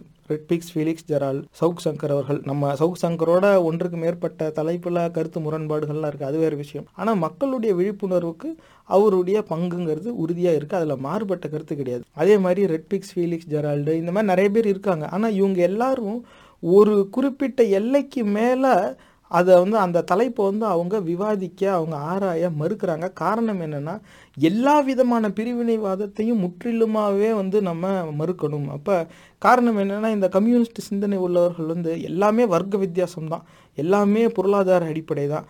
அப்போ வர்க்க அடிப்படையில் தான் வந்து வேறுபாடு இருக்குது, ஜாதிங்கிறதே இல்லை. ஜாதிங்கிறதே பேசாத, ஏழை பணக்காரன் மட்டும்தான், இந்த 2 ஜாதி தான் இருக்குது. இப்படியே சொல்லிக்கிட்டு இருக்கிறதுனால பல அநீதிகளை அவங்க அணுகவே வந்து மறுக்கிறாங்க. அவங்களுடைய அணுகுமுறையில் பல அநீதிகள் உள்ளடங்கவே இல்லை. அதனாலேயே அவங்களுடைய கொள்கை பெரிய அளவில் அரசியலில் வெற்றி பெறாமையே போகுது. அது நீர்த்து போயிடுச்சு. இன்றைக்கி தேதியில் யாரும் கம்யூனிஸ்ட்டை கண்டுக்கிறதே கிடையாது. ஆனால் இதே பார்வையில் சவுக் சங்கர், ஃபீலிக்ஸ் ஜெரால்டு மாதிரியான ஊடகவியலாளர்கள் செயல்படுறதுனாலேயே நம்ம தமிழ் மக்களுக்கு அவங்களால விழிப்புணர்வு கிடைக்குது. ஆனால் இன்னும் விழிப்புணர்வு கிடைக்கலாம், அதான கிடைக்காம போகுது. என் நிகழ்ச்சியை பார்க்குற வருங்கால தலைவர்கள் நீங்கள், ஏன்னா இப்போ 45லேருந்து 60 வயதில் இருக்கிறவங்ககிட்ட தான் முடிவெடுக்கிற பொறுப்பு எல்லா துறையிலையும் இருக்குது. ஆனால் அவன் பல ஆண்டுகளாக அந்த முடிவை நமக்கு சாதகமாக எடுக்கலை. ஏன்னா பூரா அயோக்கிய பேரை தான் நம்ம தேர்ந்தெடுத்திருக்கோம். அப்போ இன்னைக்கு தேதியில் இருக்கிற வயசானவங்க அவங்க கடமையை செய்ய தவறிட்டாங்க. இது பல ஆண்டுகளாக வந்துருச்சு. ஆனால் அப்போ இதுக்கு நிரந்தர தீர்வு என்ன? 50 வயசில் இருக்கிற ஆளை போய் நீங்கள் கன்வின்ஸ் பண்ண முடியுமா? சுட்டாலும் அவன் வந்து கன்வின்ஸ் ஆக மாட்டான், அவன் மூளை மாற போகிறதே இல்லை. ஆனால் இன்னையிலேருந்து 30 ஆண்டுகள் கழித்து ஒருத்தர் 50 வயசில் இருக்கிறவன் சரியாக சிந்திக்கணும், நியாயமாக செயல்படணும்னா இன்றைக்கி அவனுக்கு வயது 20. இந்த நிகழ்ச்சியை அந்த வயதுடையவர்கள் சிலர் நீங்கள் பார்த்துக்கிட்டு இருக்கீங்க. அதனால தான் உங்களை வருங்கால தலைவர்கள்னு சொல்கிறது. இந்த வருங்கால தலைவர்களுக்கான விழிப்புணர்வு தான் இந்த நிகழ்ச்சியின் நோக்கம். அதனால் நீங்கள் பாருங்கள், இலங்கையில் தமிழர்கள் எப்படி வஞ்சிக்கப்பட்டாங்களோ அதே மாதிரி தான் இப்படி தமிழகத்திலையும் தமிழர்கள் வஞ்சிக்கப்படுகிறார்கள். அப்போ திட்டம் போட்டு பிற மொழியாளர்களை தமிழகத்துக்குள்ளே கொண்டு வர்றதுக்கு இவங்க முயற்சி செய்கிறாங்கங்கிறது உறுதியாயிருச்சு. ஆனால் இது வந்து தேர்தல் அரசியலில் அந்த அளவுகோலை வந்து நமக்கு எதிராக திருப்புறதுக்காக தானா அப்படிங்கிற ஒரு சந்தேகம் இன்னும் அப்படியே தான் இருக்குது. இதை நம்ம இன்னும் தரவுகள் பார்க்கணும், பொறுத்திருந்து தான் இதை நம்ம பார்க்கணும். ஆனால் வெறும் பொறுத்திருந்து பார்த்துக்கிட்டே இருக்க முடியாது, அதுக்கான எதிர்வினை என்னங்கிறத நம்ம யோசிக்கணும். அப்போ இதுக்கான நிரந்தர தீர்வு என்ன? என் நிலத்தில் என் மக்களின் உரிமைகளுக்கு தான் முதன்மை கவனம் வந்து அது கொடுக்கணும். தமிழர் நிலத்தில் தமிழர் உரிமைக்கு தான் வந்து முதன்மை ப்ரையாரிட்டி. அதுதான் இங்கே வந்து இது தமிழர் நிலம், இங்கே தமிழர்களோட உரிமைக்கு தான் முக்கியத்துவம். முதல்ல எல்லாரும் வாங்க வாழலாம், ஆனால் முதல்ல நம்ம ஆளணும். நம்ம இன்னும் அந்த நிலைக்கே வந்து போகலை. ஆனால் குறைந்தபட்சம் அந்த சிந்தனை நமக்கு வந்துருச்சு. ஆனால் மெல்ல மெல்ல இருக்கிறவன் நம்மளுடைய உரிமையை விற்று தின்னுக்கிட்டே போகிறான்.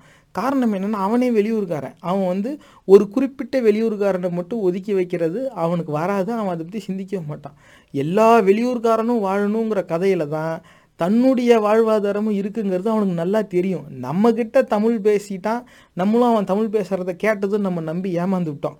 அதுதான் இந்த திராவிட அரசியலோட சூழ்ச்சியில் நம்ம விழுந்துட்டோம். அந்த கொள்கையெல்லாம் நல்லா தான் இருக்குது, அதிலெல்லாம் மாறுபட்ட கருத்து இல்லை. ஆனால் அந்த கொள்கையெல்லாம் காணாமல் போய் பல ஆண்டுகள் ஆகுது. அந்த கொள்கையை வச்சுக்கிட்டு நடக்கிற அரசியலுங்கிறதும் அந்த அரசியல் இயக்கங்களும் தமிழர்களுடைய உரிமைகளை எந்த விதத்துலேயும் சட்டம் பண்ணலை, பின்தள்ளி வச்சுட்டாங்க. அவங்களுக்கு அவங்க ஆளுங்களுடைய நன்மையில் தான் கவனம் இருக்குது. அவங்க ஆளுக அப்படிங்கிற வரையறையில் தமிழர்கள் உள்ளடக்கமே இல்லை. பேசும்போது வேணால் அவங்க தமிழில் பேசுவாங்களே தவிர பிற மொழியாளர்களுடைய ஆதிக்கங்கிறது வந்துருச்சு. ஆனால் இதுக்கு நிரந்தர தீர்வு அப்படிங்கிறது என்ன அப்படின்னா, தீர்வு வந்து ஒன்றுக்கு மேற்பட்டது வாய்ப்பு இருக்குது. ஆனால் தீர்வுக்கு போகிறதுக்கு முன்னாடி எந்த தீர்வாக இருந்தாலும் அந்த நிரந்தர தீர்வுக்கு எதிராக ஒன்று செயல்பட்டுக்கிட்டு இருக்கு. அதை தான் உங்கள் கவனத்துக்கு நான் கொண்டு வர விரும்புகிறேன். அது என்னன்னா, அப்படி என்னடா இந்த பிரச்சனைக்கு நிரந்தர தீர்வு இருக்குது, அதுக்கு எதிராக என்னடா இருக்குதுன்னா, உறவினர் நட்பு வட்டாரத்தில் பிற மொழியாளர்கள் இருக்கிறார்கள் அப்படிங்கிற ஒரு சிந்தனை. என்னோட ஃப்ரெண்ட்ஸ் குரூப்பில் தெலுங்குக்காரர் இருக்கான், கன்னடக்காரர் இருக்கான், ஹிந்திக்காரர் இருக்கான், நான் எப்படி வெளியூருக்காரன் எல்லாரும் வெளில போன்னு நான் சொல்ல முடியும் இப்படி நினைக்கிறது. அப்படி இல்லாட்டினாக்கா சொந்த குடும்பத்திலேயே அக்கா தங்கச்சியை வந்து பிற மொழியாளருக்கு கல்யாணம் பண்ணி கொடுத்துருப்போம். இல்லாட்டினா நம்ம அண்ணன் வந்து வேறு மொழியிலேருந்து ஒரு பெண்ணை திருமணம் செஞ்சுருப்பாங்க. இல்லை நம்மளே வந்து வேறு மொழியை சார்ந்த பெண்ணை திருமணம் செஞ்சுருப்போம். அப்படி குடும்பத்தில் பிற மொழியாளர்களுடைய சொந்தம் இருப்பாங்க. அப்போ என் குடும்பத்திலேயே தெலுங்குக்காரங்களாம் இருக்காங்கப்பா, என் குடும்பத்திலேயே கன்னடக்காரங்க இருக்காங்கப்பா, நான் எப்படிப்பா பிற மொழியாளர்களை வந்து வெளியேற்றணும்லாம் சொல்ல முடியும்? அப்படி சொன்னால் நான் என் அக்கா மாமாவையும் நான் வந்து வெளில அனுப்புகிற மாதிரி ஆகிடுமே, அப்படிலாம் சொல்ல முடியாது. இந்த மாதிரியான ஒரு எண்ணம் உள்ளுக்குள்ளே இருக்கிறதுனாலயே தன்னுடைய நட்பு வட்டாரத்தில் என் ஃப்ரெண்ட்ஸில் பெங்காலி இருக்கான், ஒரிசாக்காரன் இருக்கான், நான் எல்லாரோட ஒன்றா தான் படிக்கிறேன், எல்லாம் நாங்கள் நல்லா தான் இருக்கோம், எனக்கு எதிராக அவங்க எதுவுமே செய்யலை, நான் ஏன் வெளியூர்காரனை வெளில துரத்தணும்னு நினைக்கணும் அப்படின்னு நினைக்கிறாங்க. இது வந்து முற்றிலும் தவறான பார்வை. நம்ம சொந்தத்திலையும் நம்ம நட்பு வட்டாரத்திலையும் பிற மொழியாளர்கள் இருக்கிறாங்கங்கிறத காரணமாக வச்சு தமிழர் உரிமைகளை நிராகரிக்கிறதுங்கிறது அறிவுடைமை ஆகாது. அப்படி தமிழர்களுக்கு வேணும் மற்றவங்க வரக்கூடாதுன்னு சொல்கிறியே அப்படின்னு நீங்கள் கேட்கலாம். நம்ம எதில் தமிழர்களுக்கு முன்னுரிமை வேணும்னு சொல்கிறோம்? அப்போ அரசியலில் பார்த்தா ஆங்கிலத்தில் சொல்லும்போது equitable access to political representation, அரசியல் பிரதிநிதித்துவத்தில் தமிழர்களுக்கும் சம பங்கீடு வேணும். ஏன்னா இந்த நம்ம தமிழக ஜனத்தொகையில் தமிழர் அல்லாதோரும் இருக்காங்க, கணிசமான சதவீதம். அவங்கெல்லாம் போய் கடலில் குதின்னு சொல்ல முடியாது, சொன்னாலும் அது நடக்காது. அப்படி அது ஒரு தீர்வுலையே அது ஒரு அங்கமாக அமையாது. ஆனால் ஈக்விட்டபிள் ஆக்சஸ், ஒரு சமமான பங்கீடு வேணும். அப்போ இங்கே என்ன ஆகுதுன்னா, தமிழர்களுக்கு மட்டும் ஒரு வகையான தன்னின பகை ஊட்டப்பட்டிருக்கு, ஜாதிய வேறுபாடு வந்து இங்கே கற்பிக்கப்பட்டிருக்கு. அப்போ என்ன ஆகுதுன்னா, அதெல்லாம் நீ தமிழ் தெலுங்குலாம் பேசாத, நீ என்ன ஜாதி, உன் ஜாதி எத்தனை சதவீதம், அத்தனை எம்எல்ஏ இருக்காங்க, உன் ஜாதி எங்கே அதிகமாக இருக்குது, அந்த இடத்துல பாரு உன் ஜாதிக்காரன் தான் எம்எல்ஏ. அப்போ எடுத்துக்காட்டுக்கு வந்து வன்னியர், இத்தனை மாவட்டங்களில் வன்னியர் மக்கள் இருக்காங்க, அவங்க தான் பெரும்பான்மை சமூகம் அந்த இடங்களில். அப்போ அந்த தொகுதியில் இருந்தெல்லாம் வந்து வன்னியர் சட்டமன்ற உறுப்பினர் தான் இருக்காங்க. அப்போ சட்டமன்ற உறுப்பினர் பட்டியல் எடுத்தால் அதில் ஒரு 20-25 வன்னியர் இருப்பாங்க. இப்போ இத்தனை சதவீதம் இருக்காங்க, அத்தனை வன்னியர்கள் இருக்காங்களா, அப்போ உங்களுக்கு வந்து வகுப்புவாரி பிரதிநிதித்துவம்னு இருக்குதுல்ல அப்படின்னு சொல்லுவாங்க. இந்த ஜாதிய கட்டமைப்பு ஏன்டா தமிழர்களுக்கு மட்டும் நீ கற்றுக் கொடுக்குற அப்படிங்கிறது பார்த்தா, அந்த வன்னியர் எம்எல்ஏன்னு சொல்லி இருக்காங்களா 20-25, அதில் அத்தனை பேருமே தமிழர்களான்னு போய் பாருங்கள், கிடையாது. நீங்கள் விசாரிச்சு பாருங்கள். அப்புறமா இந்த ஜாதி பட்டியலுங்கிறது இங்கே தமிழக அரசு வெளியிட்டிருக்கும்ல, நீங்கள் அதை எடுத்து பாருங்கள். எடுத்தோன்னே இருக்கிறது ஆதி ஆந்திரா, ஆதி கர்நாடகா. அப்போ ஆதிக்குடிகள் அவங்கள புறக்கணிக்கிறதுனால நமக்கு என்ன கிடைக்க போகுது? எதுவும் கிடையாது, இருக்கட்டும், அதில் ஒன்றும் பிரச்சனை இல்லை. ஆனால் ஆதி ஆந்திராவையும் ஆதி கர்நாடகாவையும் தமிழ்நாடு ஜாதி பட்டியலுக்குள்ளே நான் சேர்த்துக்கிட்டேன். ஆதி தமிழர்கள் அவங்களுடைய பட்டியலில் இருக்காங்களா? நீங்கள் எடுத்து காட்டுங்க, இருந்தால் சந்தோஷம். ஆனால் நான் பார்த்தப்ப கிடைக்கல, நீங்கள் பார்த்து இருந்துச்சுன்னா தயவு செஞ்சு சொல்லுங்கள். அப்புறம் இதே மாதிரி இப்போ வந்து எடுத்துக்காட்டுக்கு தான் நான் சொல்கிறேன் வன்னியர்னு, அதுக்காக இது வந்து இந்த பதிவு வந்து வன்னியர் சமுதாய மக்களுக்கு எதிரானது அப்படின்லாம் இந்த மாதிரிலாம் சில கமெண்ட் போடுறத நான் பார்க்குறேன். அது நகைப்புக்குரியது. எடுத்துக்காட்டுக்கு தான் அதை சொல்கிறேன். அந்த வன்னியருங்கிற அடையாளத்தை இப்போ எடுத்துட்டேங்கிறதுனாலே சொல்கிறேன். தெலுங்கு வன்னியர் மேட்ரிமோனி இப்படி இருக்குது, கன்னடா வன்னியர் மேட்ரிமோனின்னு இருக்குது. வன்னியர் தானே, வன்னியருக்கு இப்போ சரி நாங்கள் வந்து எங்கள் ஜாதிக்குள்ளே தான் பொண்ணு எடுத்துக்குவோம் அப்படின்றாங்க. வன்னியர் தானே, நீ பாட்டு ஏன் மொழி ஏன் பார்க்குற, நீ வன்னியர் குடும்பத்துலேருந்தே பொண்ணு எடுத்துக்க. அப்புறம் ஏன் இப்போ கல்யாணம்னு வரும்போது தெலுங்கு வன்னியர் மேட்ரிமோனி, கன்னடா வன்னியர் மேட்ரிமோனி, மலையாள வன்னியர் மேட்ரிமோனின்னு கூட இருக்குது. இதெல்லாம் இருக்குது, நீங்கள் எடுத்து பாருங்கள். இப்படிலாம் வெப்சைட் இருக்குது. அப்போ ஜாதி அடையாளத்துக்குள்ளேயே மொழி வாரியான ஒரு பிரிவினைவாதம் செயல்பாட்டில் இருக்குது. அப்போ இங்கே வந்து ஆனால் வன்னியர் வன்னியர் வன்னியர்னு அந்த ஜாதி பெருமை யாருக்கு ஊட்டப்பட்டிருக்குன்னு பாருங்கள், தமிழர்கள் தான் இருப்பான். அதிக இடத்துல வந்து வன்னியர் வன்னியர் வன்னியர்னு பேசுகிறவங்க யாருன்னு பார்த்தா பிற மொழியாளர்கள் கிடையாது, முக்கால்வாசி பேர் தமிழர்களாக தான் இருப்பாங்க. அப்போ தமிழ் இனத்துக்கு மட்டும் இந்த ஜாதிய அடையாளங்களை அடிப்படையாக கொண்ட ஒரு தன் இன பகை ஊட்டப்பட்டு அதை வந்து ஒரு கேடயமாக பயன்படுத்திக்கிட்டு பிற மொழியாளர்கள் பல ஆண்டுகளாக இங்கே அனுபவிச்சுக்கிட்டு இருக்காங்க. இது முதல்ல ஒரு நிறைவுக்கு வரணும். அப்போ இந்த இடத்துல இருக்கிற உரிமைகள் இந்த மண்ணை சார்ந்த மக்களுக்கு முதல்ல கிடைக்கணும். கிடைச்சது போக மிச்சம் இருக்கிறது யாருக்கு வேணா இருக்கட்டும், நம்ம வந்து யாரையும் வந்து மறுக்கணும்லாம் சொல்லலை. ஏன்னா வேற 9 தெலுங்கு பேசுகிறவங்க அமைச்சராக இருக்கிறாங்கன்னு செய்தியில் அவன் சொல்லி சந்தோஷப்பட்டுக்கிறான். ஒரு தெலுங்கு செய்தி இதில் அந்த மாதிரிலாம் வந்திருக்கு, நீங்கள் இணையதளத்தில் நீங்கள் பார்த்துருப்பீங்க. அந்த அளவுக்கு இருக்குது. ஆனால் தமிழ் தாய்மொழியாக கொண்ட சட்டமன்ற உறுப்பினர்கள் எத்தனை பேர் கேரளா, ஆந்திரா, கர்நாடகா சட்டமன்றத்தில் இருக்காங்க? இதுதான் நான் உங்க முன்னாடி கேட்க வரேன். அதே மாதிரி இங்கே கணக்கெடுப்போம், பிற மொழியாளர்கள் இங்கே எத்தனை பேர் இருக்காங்கன்னு. அப்போ அப்படி பார்க்கும்போது இந்த இடத்துல ஜாதிய அடையாளங்களை பயன்படுத்திக்கிட்டு பிற மொழியாளர்களுக்கு அளவுக்கு அதிகமான பிரதிநிதித்துவம் கிடைக்கப்படுது. அப்போ தமிழர் நிலத்தில் தமிழர்களுக்கு முன்னுரிமை எதில்? அரசியல் பிரதிநிதித்துவத்தில். ஈக்விட்டபிள் ஆக்சஸ் டு பொலிட்டிக்கல் ரெப்ரசன்டேஷனில் தான் இருக்குது. அதிலேருந்து வந்தேரிகள் வெளியேற வேண்டும்னு தான் சொல்கிறோமே தவிர, உன் ஃப்ரெண்ட்ஸ் குரூப்பில் இருக்கிற தெலுங்கு பையனை நீ உன் பக்கத்து வீட்டில் இருக்கிற கன்னடக்காரனோட பேசாத, உன் தெருவுக்குள்ளே ஹிந்திக்காரனுக்கு யாருக்கும் வீட்டு வாடகை கூடாத, அப்படிலாம் இல்லை. அது தீர்வு கிடையாது. தீர்வு என்பது அரசியல் பிரதிநிதித்துவத்தில் தமிழர் நிலத்தில் தமிழர்களுக்கு முன்னுரிமை வரணும். அப்போ இங்கே தமிழ்நாட்டில் பிற மொழியாளர்களுக்கு வாய்ப்பு கிடைக்கும் பொழுது அந்த பிற மொழியாளர்களுடைய தாய் மாநிலங்கள் இருக்குல்ல, அங்கே தமிழர்களுக்கு வாய்ப்பு கிடைக்க மறுக்கப்படுது. சரி, அது நாங்கள் இங்கே விட்டோம்ல, நீயும் விடுன்னு போய் கட்டாயப்படுத்த முடியாது. ஐயா, நீ உடலில் சந்தோஷம், உன் நிலத்தில் உன் மொழி பேசுகிற மக்களின் பாதுகாப்பு தான் உனக்கு முன்னுரிமை, நீ சரியாக செயல்படுற, நான் தான் முட்டாள்தனமாக செயல்பட்டுவிட்டேன், தமிழில் பேசி ஒரு திருக்குறளுக்கு உரை எழுதிவிட்டாங்கிறதுக்காக ஒரு அயோக்கியனை நம்பி பல தலைமுறையாக நாங்கள் ஏமாந்துட்டோம், இன்னமும் அதே அசிங்கத்தை நம்பி நான் ஏமாறுவேன், அதுவே கொள்கை அப்படின்னு சொல்லிக்கிட்டு வயதான வாக்காள முண்டங்கள் இங்கே நிறைய பேர் இருக்கிறாங்க. அவங்கக்கிட்ட சொல்லி பயன் இல்லை. மறுபடியும் அதே திராவிடத்துக்கு தான் போய் அவங்க வாக்களிக்க போகிறாங்க. அது இத்தனை நாளாக அந்த கொள்கையிலெல்லாம் மாறுபட்ட கருத்து இல்லை. ஆனால் அந்த அரசியல் இயக்கங்களும் அந்த கொள்கையை கேடயமாக பயன்படுத்தி நடக்கிற ஆட்சிகளும் தமிழர்களுக்கு எதிராக தான் செயல்பட்டுக்கிட்டு இருக்கே தவிர குறிப்பாக பிற மொழியாளர்களுக்கு சாதகமாக தான் செயல்படுது. இவ்வளோ குடும்பம் நடந்துக்கிட்டு இருக்கே, இவங்க ஏதாவது எதிர்த்து கேட்டிருக்காங்களா? இதுக்கு முன்னாடியே ஏதாவது கேட்டோம், ஹிந்தி எதிர்ப்பு நாங்கள் அப்படி செஞ்சோம் இப்படி செஞ்சோம், என்றைக்கோ ஒரு நாள் யாரோ செஞ்சதை இன்னமும் வச்சு உருட்டிக்கிட்டு இருக்காங்க. இப்போ நீ எதிர்க்க நீ என்ன செஞ்ச? இது ஏன்னா வெறும் எதிர்த்து என்ன பையன், நீ வாங்கி கொடுத்தியா? இல்லை அப்படின்னா உன் தோல்வியாவது நீ ஒத்துக்கணும். தோல்வியும் ஒத்துக்க மாட்டான், கடைசி வரைக்கும் கேம் ஓவருங்கிறத மட்டும் ஒத்துக்கவே மாட்டான். நான் இன்னும் கேம் ஆடிக்கிட்டே இருக்கேன், இன்னும் 2 லெவல் பாக்கி இருக்குங்கிற மாதிரி இருப்பான். நம்ம திரும்ப பிற மொழியாளர்களுக்கே வாக்களித்து செஞ்சுக்கிட்டு இருக்கோம். இதை தான் நேர்களே நான் உங்கள் கவனத்துக்கு கொண்டு வர விரும்புறது. அப்போ உங்களுடைய ஃப்ரெண்ட் சர்க்கிள்லையும் உங்கள் சொந்தக்காரங்கள்லையும் வேற மொழி பேசுகிறவங்க இருக்கிறாங்கங்கிறதுக்கும் தமிழர் நிலத்தில் தமிழர் உரிமைகள் அரசியலில் பிரதிநிதித்துவம் சமமாக தமிழர்களுக்கு கிடைக்கணுங்கிறதும் வெவ்வேறு. நீங்கள் தமிழர் நிலத்தில் தமிழர்களுக்கு முன்னுரிமைன்னு சொல்கிறது உங்கள் ஃப்ரெண்ட்ஸ் குரூப்பில் இருக்கிற நான் தமிழ்ஸ் எல்லாம் நீங்கள் ஹேட் பண்ணுறீங்கிறது கிடையாது. இது வெவ்வேறு. பல பேர் பிற மொழியாளர்கள் இங்கே பல தலைமுறையாக வாழ்ந்துருக்கான். அவன் இந்த சமூகத்திலே ஒருத்தன். அவனோட தாத்தா பாட்டி வேணால் தெலுங்கு கன்னடா தான் பேசுவாங்க. அதில் நிறையா பசங்களுக்கு தெலுங்கே வராது, கொஞ்சம் நஞ்சு தான் வரும். அதுவும் கேட்டால் புரோக்கன் தெலுங்கு வேணால் எனக்கு கொஞ்சம் தெரியும், பேசினா நான் புரிஞ்சுக்குவேன், அப்படி சொல்கிறவங்களாம் இருப்பாங்க. அவன்லாம் இந்த சமூகத்திலே ஒரு அங்கம். ஆக அந்த மொழியின் அடிப்படையில் ஒரு அடையாளத்தை வச்சு ஒதுக்கணும் அப்படிங்கிறது உண்மைதான். யாரை? சாமானிய மக்களை கிடையாது. அரசியல்வாதிகளில் சட்டமன்ற உறுப்பினர்கள்லையும் உயர் பதவிகள்லையும் அதிகார வர்க்கம், இந்த நிலத்தில் இருக்கிற அதிகார வர்க்கம் இந்த நிலத்தை சார்ந்த மக்களுக்கு இருக்கணும். அப்போ இவங்க எல்லாரும் ஜாதிய அடையாளங்களை படுத்திக்கிட்டு அதை பயன்படுத்திக்கிட்டு பிற மொழியாளர்கள் இருக்கிறாங்கும் போது தமிழர்கள் பின்தள்ளப்படுகிறார்கள். அப்போ இதோட விளைவு என்ன? இந்த மாதிரி வந்தேரிகள், அது குறிப்பாக ஆரிய வந்தேரிகளுடைய சூழ்ச்சி எப்படி திட்டம் போடுறான் பாருங்க. பாலிசியாக ரிசர்ச்சாக மைக்ரண்ட் ஒர்க்கருக்கு ஓட்டிங் ரைட்டு கொடுக்கணுமா டெஸ்டினேஷன் ஸ்டேட்டில் பல ஆண்டுகளாக இந்த மாதிரி எடுத்து பிரசுரிச்சுக்கிட்டு இருக்கான். இதை அடிப்படையாக வச்சு இந்நேரம் என்னென்ன ஆணை பிறப்பிச்சாங்க, என்னென்ன சட்டம் உருவாக்கிக்கிட்டு இருக்காங்கன்னு தெரியாது. இதெல்லாம் அமலுக்கு வரும்போது நம்மளோட உரிமைக்காக நம் சார்பாக யாராவது கேள்வி கேட்கணும்ல, தமிழர் சார்பாக கேட்கணும்ல. தமிழர் நிலத்தில் எங்கே இருக்கான் தமிழர்? பிற மொழியாளருக்கு இல்லை நீ ஆட்சியை கொடுத்து விட்டா அவன் தமிழர் சாதகமாக கேள்வி கேட்பான்னு நினைக்கிறதோட பெரிய முட்டாள்தனம் வேறு எப்படி இருக்க முடியும்? இந்த சூழ்நிலையில தான் பிற மொழியாளர்களை வெறுக்கணும், பிற மொழியாளர்களை தவிர்க்கணும் அப்படிங்கிறது உண்மைதான். அதில் மாறுபட்ட கருத்து இல்லை. ஆனால் இதுவும் நம்ம அக்கா கட்டின மாமா தெலுங்குக்காரரு, அதுக்காக தெலுங்கெல்லாம் வெளில போகணும் நம்ம எப்படி சொல்லிட முடியும்? இது இல்லை, அது ரொம்ப முட்டாள்தனமான பார்வை.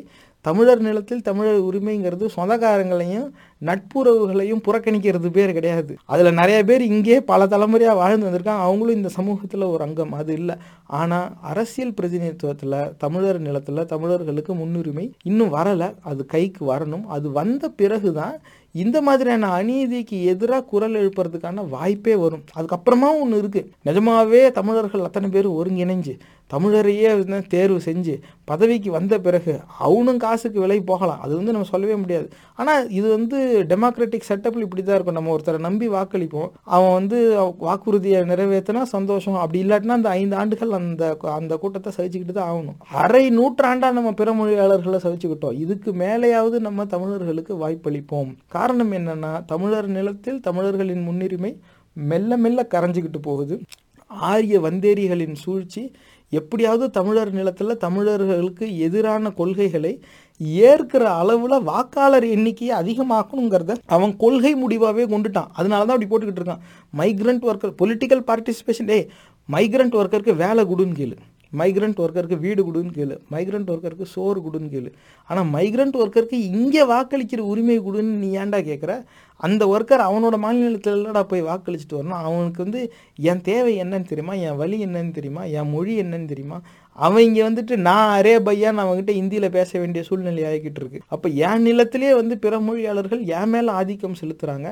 ஆனால் அதை தட்டி கேட்க யாரும் இல்லை, ஆட்சியில் இருக்கிறவங்க யாரும் இல்லை. ஏன் இல்லைன்னு பார்த்தா தான் தெரியுது. ஆட்சியில் இருக்கிறவங்களாம் தமிழ் பேசினாலும் அடிப்படையில் பிற மொழியாளர்கள்.